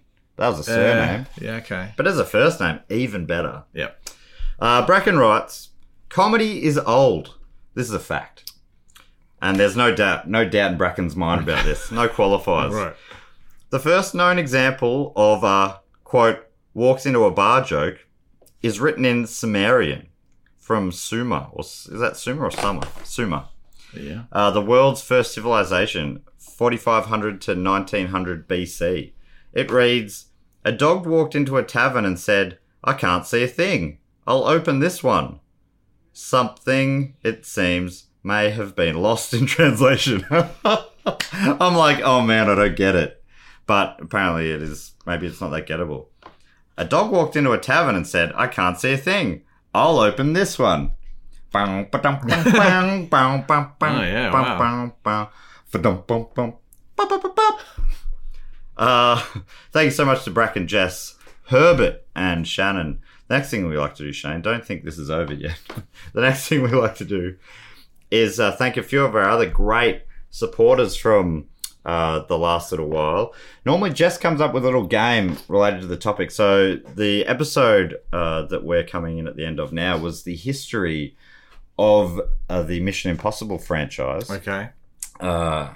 And yeah, so I was thinking maybe, and we're on the, the Beer Pioneer shoot. Mm-hmm. So maybe for each name I read out, you can give them a Tom Cruise role or film and pair that with a beer. So, Okay. I'm watching Top Gun. Yep, yep, oh, yeah. okay, yep. I mean, don't use that one. No. But I'm going to pair that with a can of Melbourne bitter, but you got to Okay. shotgun it, Right. poke a hole. Oh, in it. okay. You know what I mean? Or, Yeah. or whatever. You can take it wherever you want to go. Yep. All right. So, first up, I'd love to thank from, location unknown. We can only assume Is it Coming- one of the Trumps? it could be one of the Trumps. They're very shady. Yeah. I was going to say slimy, Yeah. but I don't know. Could be. Very slippery.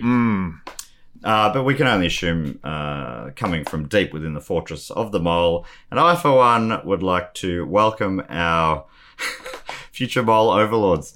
Is it like you realize as you're talking to someone who doesn't listen to the show how bizarre a lot of this must sound? Anyway, I'd love to thank Chloe Button. What's Chloe Button? What's her Tom Cruise film? What beer Chloe are they Button. pairing it with? Okay. Great name for right off the bat. Yeah. As all our listeners. Right. Beautifully named people. I'm going to say Not their value. Chloe Button. It's a lovely name. I'm going to go with Far and Away. Oh, yes. I believe the film With Nicole Kidman. Nicole Kidman and Tom Cruise. I remember watching this a long time ago. The basic gist of it is that whatever country they were in... He's a bare-knuckled boxer, isn't he? Oh, I don't remember. All I remember is it was a race and you could go grab your own patch of land. If you got there first, you got to claim it. Yeah, they were Irish. Right. Was it in Ireland? Or are they coming to or that- America or something? Possibly, yeah. It was old-timey. Yeah. Was Tom Cruise pulling off an Irish accent? He might have been. Or Wow. he might have just been doing his accent. Like he did in that Yeah. Nazi movie. Yeah. It's been a while since I watched it, but I've picked that movie for Great. Fantastic. unknown reasons. And I'm gonna pair that with because it's a bit old timey. I'm gonna pair that with a wheat ale. A wheat ale? Yeah. Yeah, right. It feels like, maybe in the film, they probably grow wheat. Yeah, something sort of very old timey. Yeah. Stout even. Yeah, well, they're Irish, right? Yeah. Maybe. Yeah, That's according to your vague memory. yeah. I think so. I think maybe when I just remember bare knuckle boxing. bare knuckle boxing. I remember that there was like a shotgun start. Everyone And goes shirtless. and there was a penny farthing in the race against all these horse and carts, and the penny farthing did not do well. Yeah. I might be making up that memory. That That doesn't ring any bells. No. Thank you so much, Chloe. The next one comes from Tacoma in Washington in the United States. Maybe people who've got their addresses down might help you with a beer selection or a movie choice. Yeah, okay. From Tacoma in Washington, it's Marcus Mota. Marcus Mota, that's another great Another name. guy. I'm telling you, they're all great names, Shane. Yeah, okay. They're also all very hot. Not their value, but they are. Everyone who listens to this show, especially the supporters on page, hot, beautiful Marcus people. Mota, I'm going to use the name for inspiration and go with Days of Thunder. Yeah. Is that Ricky Bobby? No, that's the parody one. that's no, I forget his name in that. Cold Thunder? That's Cold actually Trickle. That's something like that. I think you're right, which is a ridiculous name. And I think it's also the movie where he met and fell in love with Nicole Kidman. Oh, you've gone back to back. Tom and Nicole's. I feel Are they their it's only a classic. Two? No, Eyes Wide Shut. You're right. Yeah, that's the trilogy. The trio. Yeah. The Tomcat trilogy. Yeah. What's her name? Tom Kid. Yeah.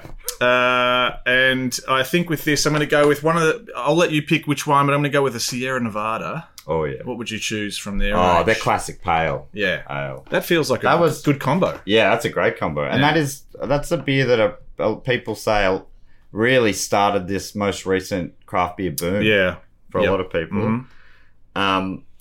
I just realised there another coincidence that this Tom Cruise based episode has just come out, and last week we went to a Tom Cruise museum, a different Tom Cruise, at the Marie Hotel. There was a Tom Cruise museum. Was there? You didn't go in there? I was putting petrol in the car. Oh, okay, right. That's the fun. I didn't hear about this. Yeah, it's spelt with a Z, but he was he was a bit of an explorer as well. Okay. Did we film it? Yeah, we filmed me wandering around and excellent. Yeah. So the coincidence is coming out the Cruise. frickin' wazoo today. Yeah. Thank you, Marcos. Next one comes from Sydney. Wait, this says Sydney in the ACT. They're a little Sydney in ACT. Anyway, from Sydney in the ACT in Australia, Clancy Greening. Another great name. And I mean, we probably can stop saying it because they're all great, but frickin' hell, the quality is high today. Yeah. Love it. Right. Is there more facts before I pick? No. Clancy. Okay. Because it doesn't sound like Clancy. Clancy might be the opposite of a name that I would suggest would be a risk taker. Oh yeah, I could be wrong. Maybe in some sort of business. that involves. So I'm going to go with just because of that. I'm going to go with Risky Business. And a movie I've never seen it, but a movie I assume does not Tom stand Cruise up to modern in jocks. No, yeah, well that's and it's sliding on socks. Is that the whole film? No, it's not all sliding around on it's socks. It's actually quite terrible. With his parents go away. Bob Seger playing in the background. Yeah, and he turns his house basically into a brothel. Okay. Yeah, for like a weekend, and then he he drives his parents' car into a river and. That is risky business. Yeah, they're not mucking around. What a concept for a film. And just, I guess with that, then we'll go back to not taking any risks, and we'll have a non-alcoholic, refreshingly, what is it? Heaps Normal. Oh, Heaps Normal. Yeah. So we'll go with a non-risky sounding name, Risky Business, The Heaps Normal, the XPA? Yeah, I reckon. Oh, delicious. Non-alcoholic beer. Don't know if that was logical at all, but I think it's me. Perfect logic. I'm with you all the way. But I was sent. I remember being in one of the lockdowns. I was sent a box of beer, which I think it maybe got sent to the Stubell Studios or something, and I, for whatever reason, I only found it last month, and I opened it up, and it was like an original, like a test version of Heaps Normal. Right. I was sent to me to sample. Because of the show or because of your I think because of the show, yeah. Right. Wow. And I'm like, shit, holy shit. That's become a booming business. Hopefully I didn't see if there was a letter in there, but it'd be funny. There's a letter in there. Hey, if you want, you can have some shares in this company. Yeah. It'd be worth a fortune now. But yeah, a great non-alcoholic beer. Next person again comes from address unknown, assumed from deep within the fortress of the moles. Mary de Groot. Okay. And I mean, I feel like We've now got to say every time now. I know, because I mean, great name. Yeah, great. that is obviously a great name. It is. Yeah. Mary de Groot. Yeah. Holy shit. That's Anything a with a powerful de name. in front is always. And Groot. Yeah. I mean, I'd take that any which way, you know? Groot to Mary, Yeah. de Mary Groot. Groot Mary de, Yeah, you know? I think, you know, I think it's in the perfect order as is. Yep. So what's Mary watching? What's Mary drinking? Yeah. Okay. You running out of cruise? No. I'm just kind of. I'm really sort of going through the back catalogue as I. It's good you're here The name because is- Dave hates Tom Cruise. Really. Yeah, he can't stand him. I- I'm a big fan. I've come around. Yeah, a little I've come bit. right around as Yeah. well. I'm going to go with. All right. I'm going to try something here. So I'm going to go with Vanilla Sky Okay. because beers. You can get some sort of vanilla-y notes in beers these days, or they try to sort of do that sort of strong flavoured beers. Help me out with I'll do a something quick here. Google Matt. here. Vanilla beer. Yeah. Just something, something that's got that sort of flavour note to it. Yeah, what's You a... know? I'm blanking. As part of this show, we went to the Big Shed and they do the... Quiet Deeds Vanilla Porter. There we go. That's my favourite brewery, probably. Yeah. And I'd really love you to work our show down back into Melbourne. Yeah, yeah. I've never visited, but Yeah. I do love... I mean, I've got a lot of favourite brewers, but they're definitely one of them. Yeah, that's what I was thinking. Just something A sort vanilla of in porter. that... Well, something that's Delicious. got that sort of vibe going on. So we obviously went to a place that does a stout based on the Golden Gaytime ice cream. Oh, yeah. So that's what I was thinking. Sort Big of that Shed kind Brewery. of ice creamy, you know, the creamy sort of Yeah. stouty porter That was vibe. a dessert stout, that Yeah. one was. Was the Golden Stout time. And I think with was it Mary? Mary, yeah. Mary de Groot. It just feels like a flavorful package. The next one, I think I'm going to break my own rule of not going over 40 minutes today because we've been having such a good time here, Yeah. Shane. Sorry, Matt. No, I'm not blaming you in any way. And people can just stop listening. Yeah. That's the thing I don't understand about the people who No, complain stay about... to the end. They complain about this section going too long. Yeah, like, right. There's a Okay. stop button. Yeah. Move on with your life. It's very hard to Don't do that, hate though. listen. You've got to see it through. Now, talking about good names, this can't be on the birth certificate, but let's see. From Roseville in Minnesota in the United States, it's Not a Cat. Okay. That's a name? That's the name. I assume, Not to a me, cat. this is a cat being defensive, right? Certainly not a cat, if that's what you're thinking. That's what I would name myself if I was a cat who was trying to make people think I wasn't a cat, which I assume is probably what that is what they're going for. Yep. So what is Not a Cat? What are you going to think of? Cattish beers? It's tough. What about a movie? Did he play Cat in a Hat? No, that was Mike Myers. Yeah. Can you imagine Tom Cruise in No. such a role? No. Yes, I'm trying to think of a Tom Cruise sort of... I don't even think he's Animal, voiced right. any animated animals. I could be wrong here. So instead, I think I'm going to go... Wow, gosh. This is tricky. What about? Did he ever do a movie with his ex-wife Kat, whatever her name was? Because wasn't he in a Tomcat relationship at one point? Or am I thinking of something else? No. Katie Holmes. Yeah. Were they called Tomcat? I think so. Yeah. Okay. That feels like a distant memory. What do we go? I'm just doing a quick Google here. I don't think that... Were they in a movie together? They were in Going Clear, Scientology, and The Prison of Belief. Okay. Well, I feel like perhaps that might work in this instance because we don't have a lot of information to go on with the name. Yeah. Apart and from them not being a cat. not being a cat. And the only cat sort of related beer is Tiger. Oh, yeah, great. You know? Yeah. But Tiger- then she's where's saying Tiger not from? a cat. I think it's Malaysia. Malaysian. I think. Yeah, I think you're right. But she's, or he, or they, are saying that they are not a cat. Not a cat. So maybe we should. Oh, no, they wouldn't want to be a No. tiger. They wouldn't want So tiger. what's the opposite of a cat? The A opposite dog. of a cat is a Is dog. there a dog? Yeah, A dog beer? Moondog. Moondog. So let's go with a Moondog. In Melbourne. And last time I was at Moondog, I enjoyed their alcoholic ginger beer. Oh, So love a ginger beer. I'm going to lay that one on and pair that with the Scientology movie. A fantastic choice and a beautiful Refreshing, night. if anything. Yeah, Not a Cat's going to have a lovely time. Yeah. Thank you, Not a Cat. Next one comes from Cambridge in Great Britain, which is that big uni town, isn't it? Cambridge? I think so. Vicky H. Ooh. Or Vicky H, depending on Yeah, okay. Vic. hey, where you're from. Yeah. Vicky H. All right. I'm thinking Minority Report. Oh, yeah. And I'm thinking I started of- watching that recently. I haven't seen it before. I'm thinking of a long, hard day filming a beer-related TV show. So you want a lawnmower type beer? You've hopped yourself. That's right. You've hopped yourself into a thermal pool. Yes. Like you're one of those brains. Like they did in Minority Report. The ones who see the future. And you've got yourself a refreshing lager. Oh, yeah. Just to wash the day down. Maybe the Cooper Pedy lager? Cooper Pedy Big Shed collab. I reckon that's the go. Yeah, I think that's a great idea. A nice warm bath. Yep. And a nice cold beer. Perfect. Bloody ripper. And seeing murders before they happen. Bloody unreal. Thank you, Vicky. Next one comes from another address unknown. Kate Roo. ROO. Kate Roo. Okay. So I'm thinking, what has he done any movies set in Australia?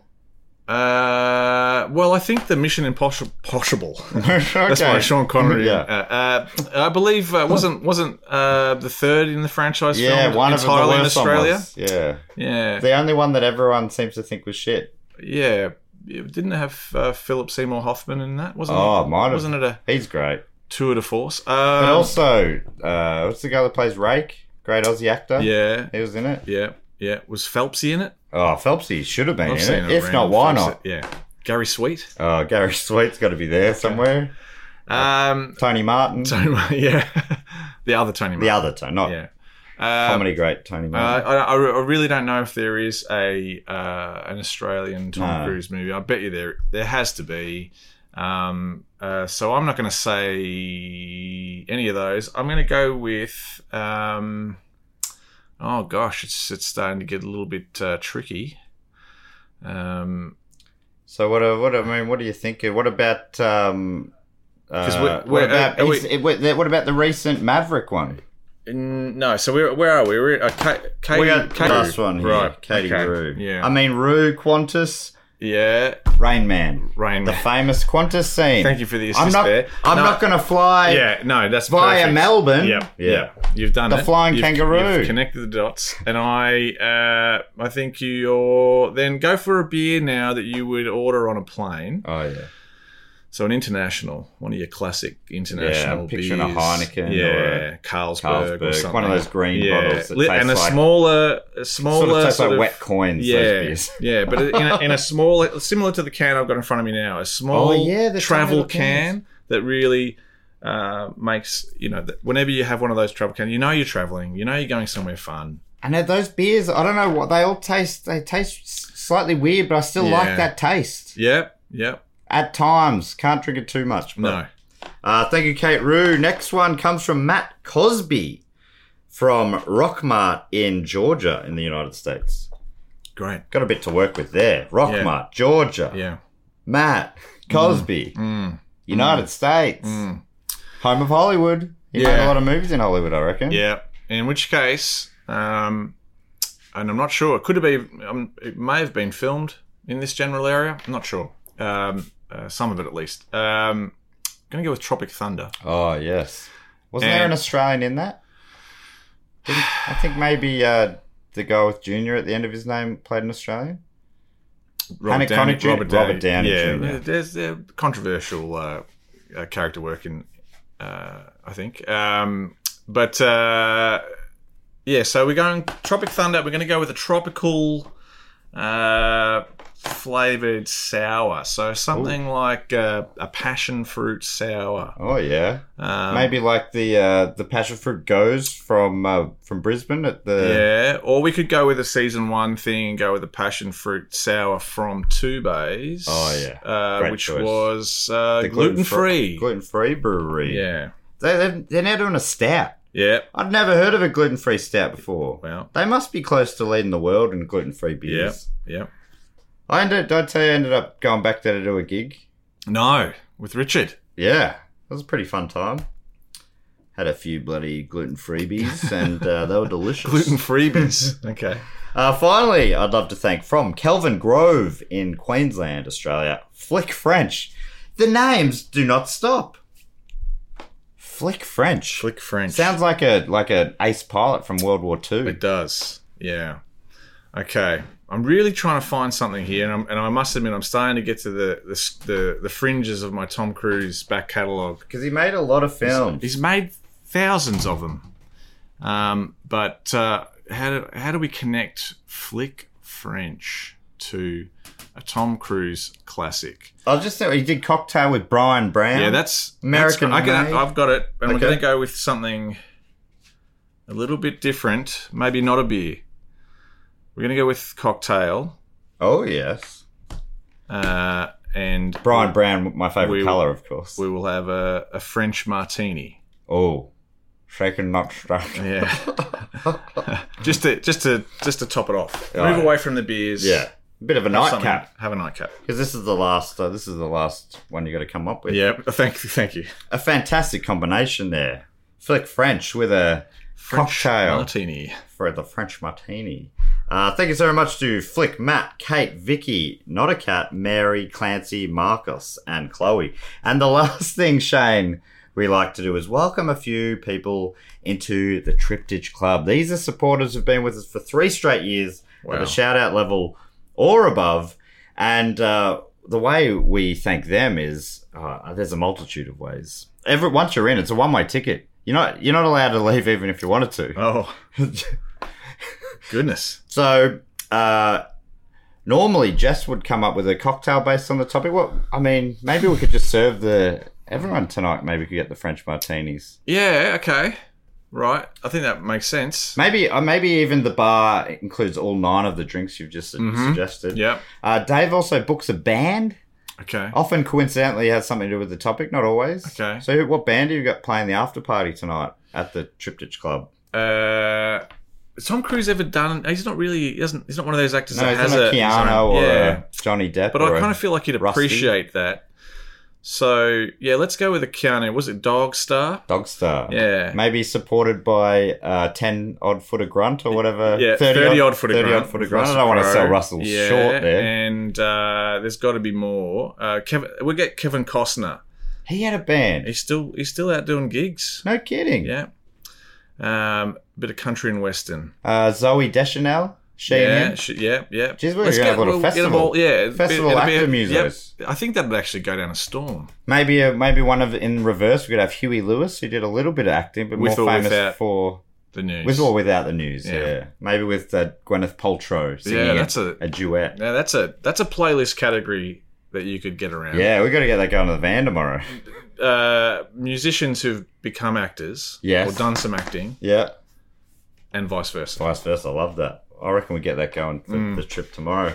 All right, so we've got 6 people inducted here, and Shane, your work is not done. What Dave, This is intense. Dave, the pun master, would normally do here is I read out the name. You're basically on stage. This is sort of theatre of the mind. You're on the stage in the Triptych Club. I'm on the door. I'm the bouncer. I've got the clipboard. I've got the door list. Yep. I'm telling a lot of people not in those shoes. Sorry, mate. There's a guest list tonight. That sort of stuff. But these 6 names are on the list. I'm going to read them out, lift up the velvet rope, welcome them in. As I say the name, then Dave, normally, you're the MC, you're hyping them up, and everyone who's already inducted and is being held sort of against their will, they're applauding and cheering. Okay. He would normally work with what I would call a really weak pun based on their name or where they're from. Okay. But you don't have to do that. You can just hype them up in any way you like. Okay. There's no bad answers here. And you could not do it any worse than Dave. Okay.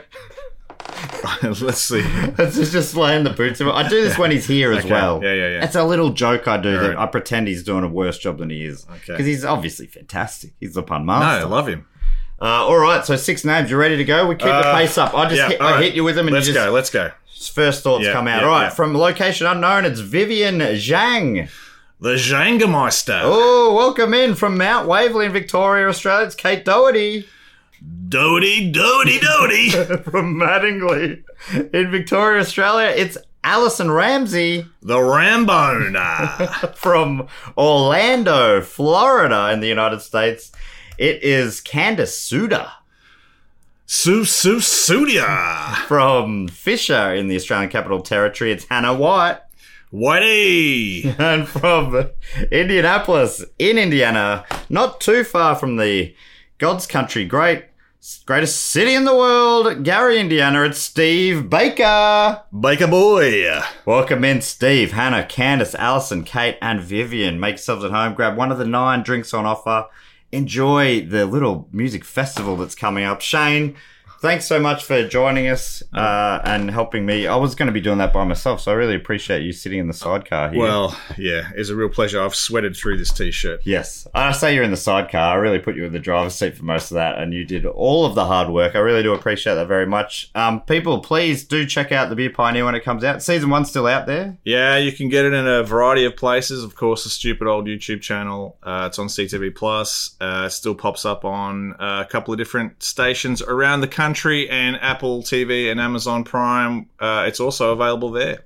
Yeah, so, good luck trying to find a place that doesn't have it. That's right. So season 1, that was like 8 eps, I think. 6 eps. Yeah, around that. Good fun. And yeah, the next season's going to be even more good fun. A whip cracking good time. Yeah, if you want to check out Whippy's work, Yeah. I mean, get ready for season 2.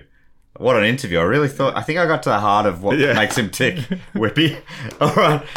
Thanks for joining us. And then what Jess always says bye right at the end. Okay, so I'll say laters. Bye.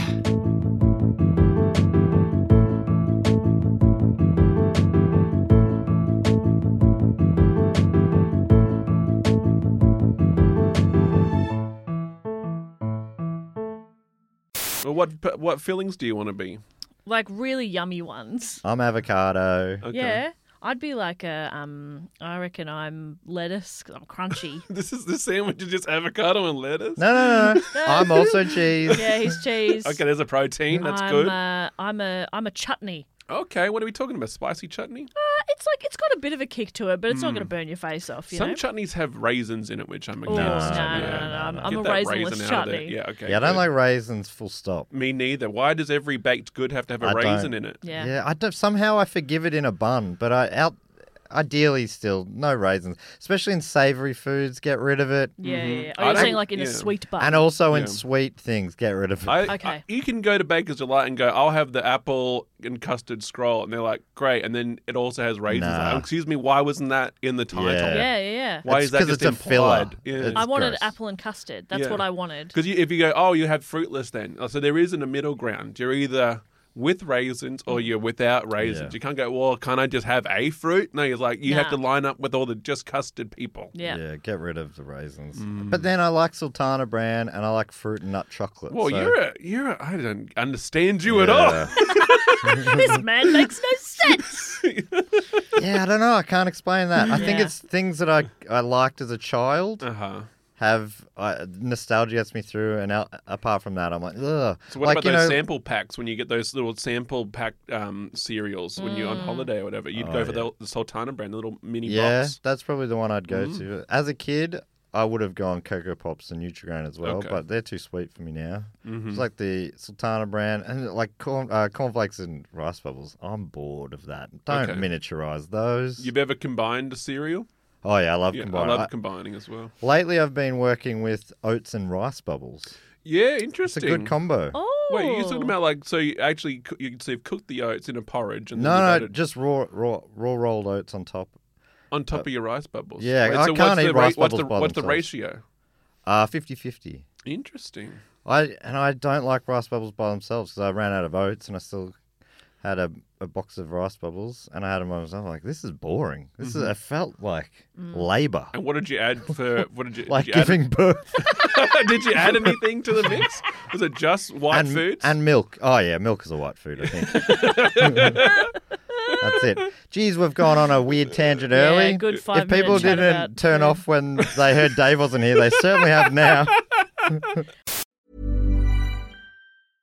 Mom deserves the best, and there's no better place to shop for Mother's Day than Whole Foods Market. They're your destination for unbeatable savings, from premium gifts to show-stopping flowers and irresistible desserts. Start by saving 33% with Prime on all body care and candles. Then get a 15-stem bunch of tulips for just $9.99 each with Prime. Round out Mom's menu with festive rosé, irresistible berry chantilly cake, and more special treats. Come celebrate Mother's Day at Whole Foods Market. Even when we're on a budget, we still deserve nice things.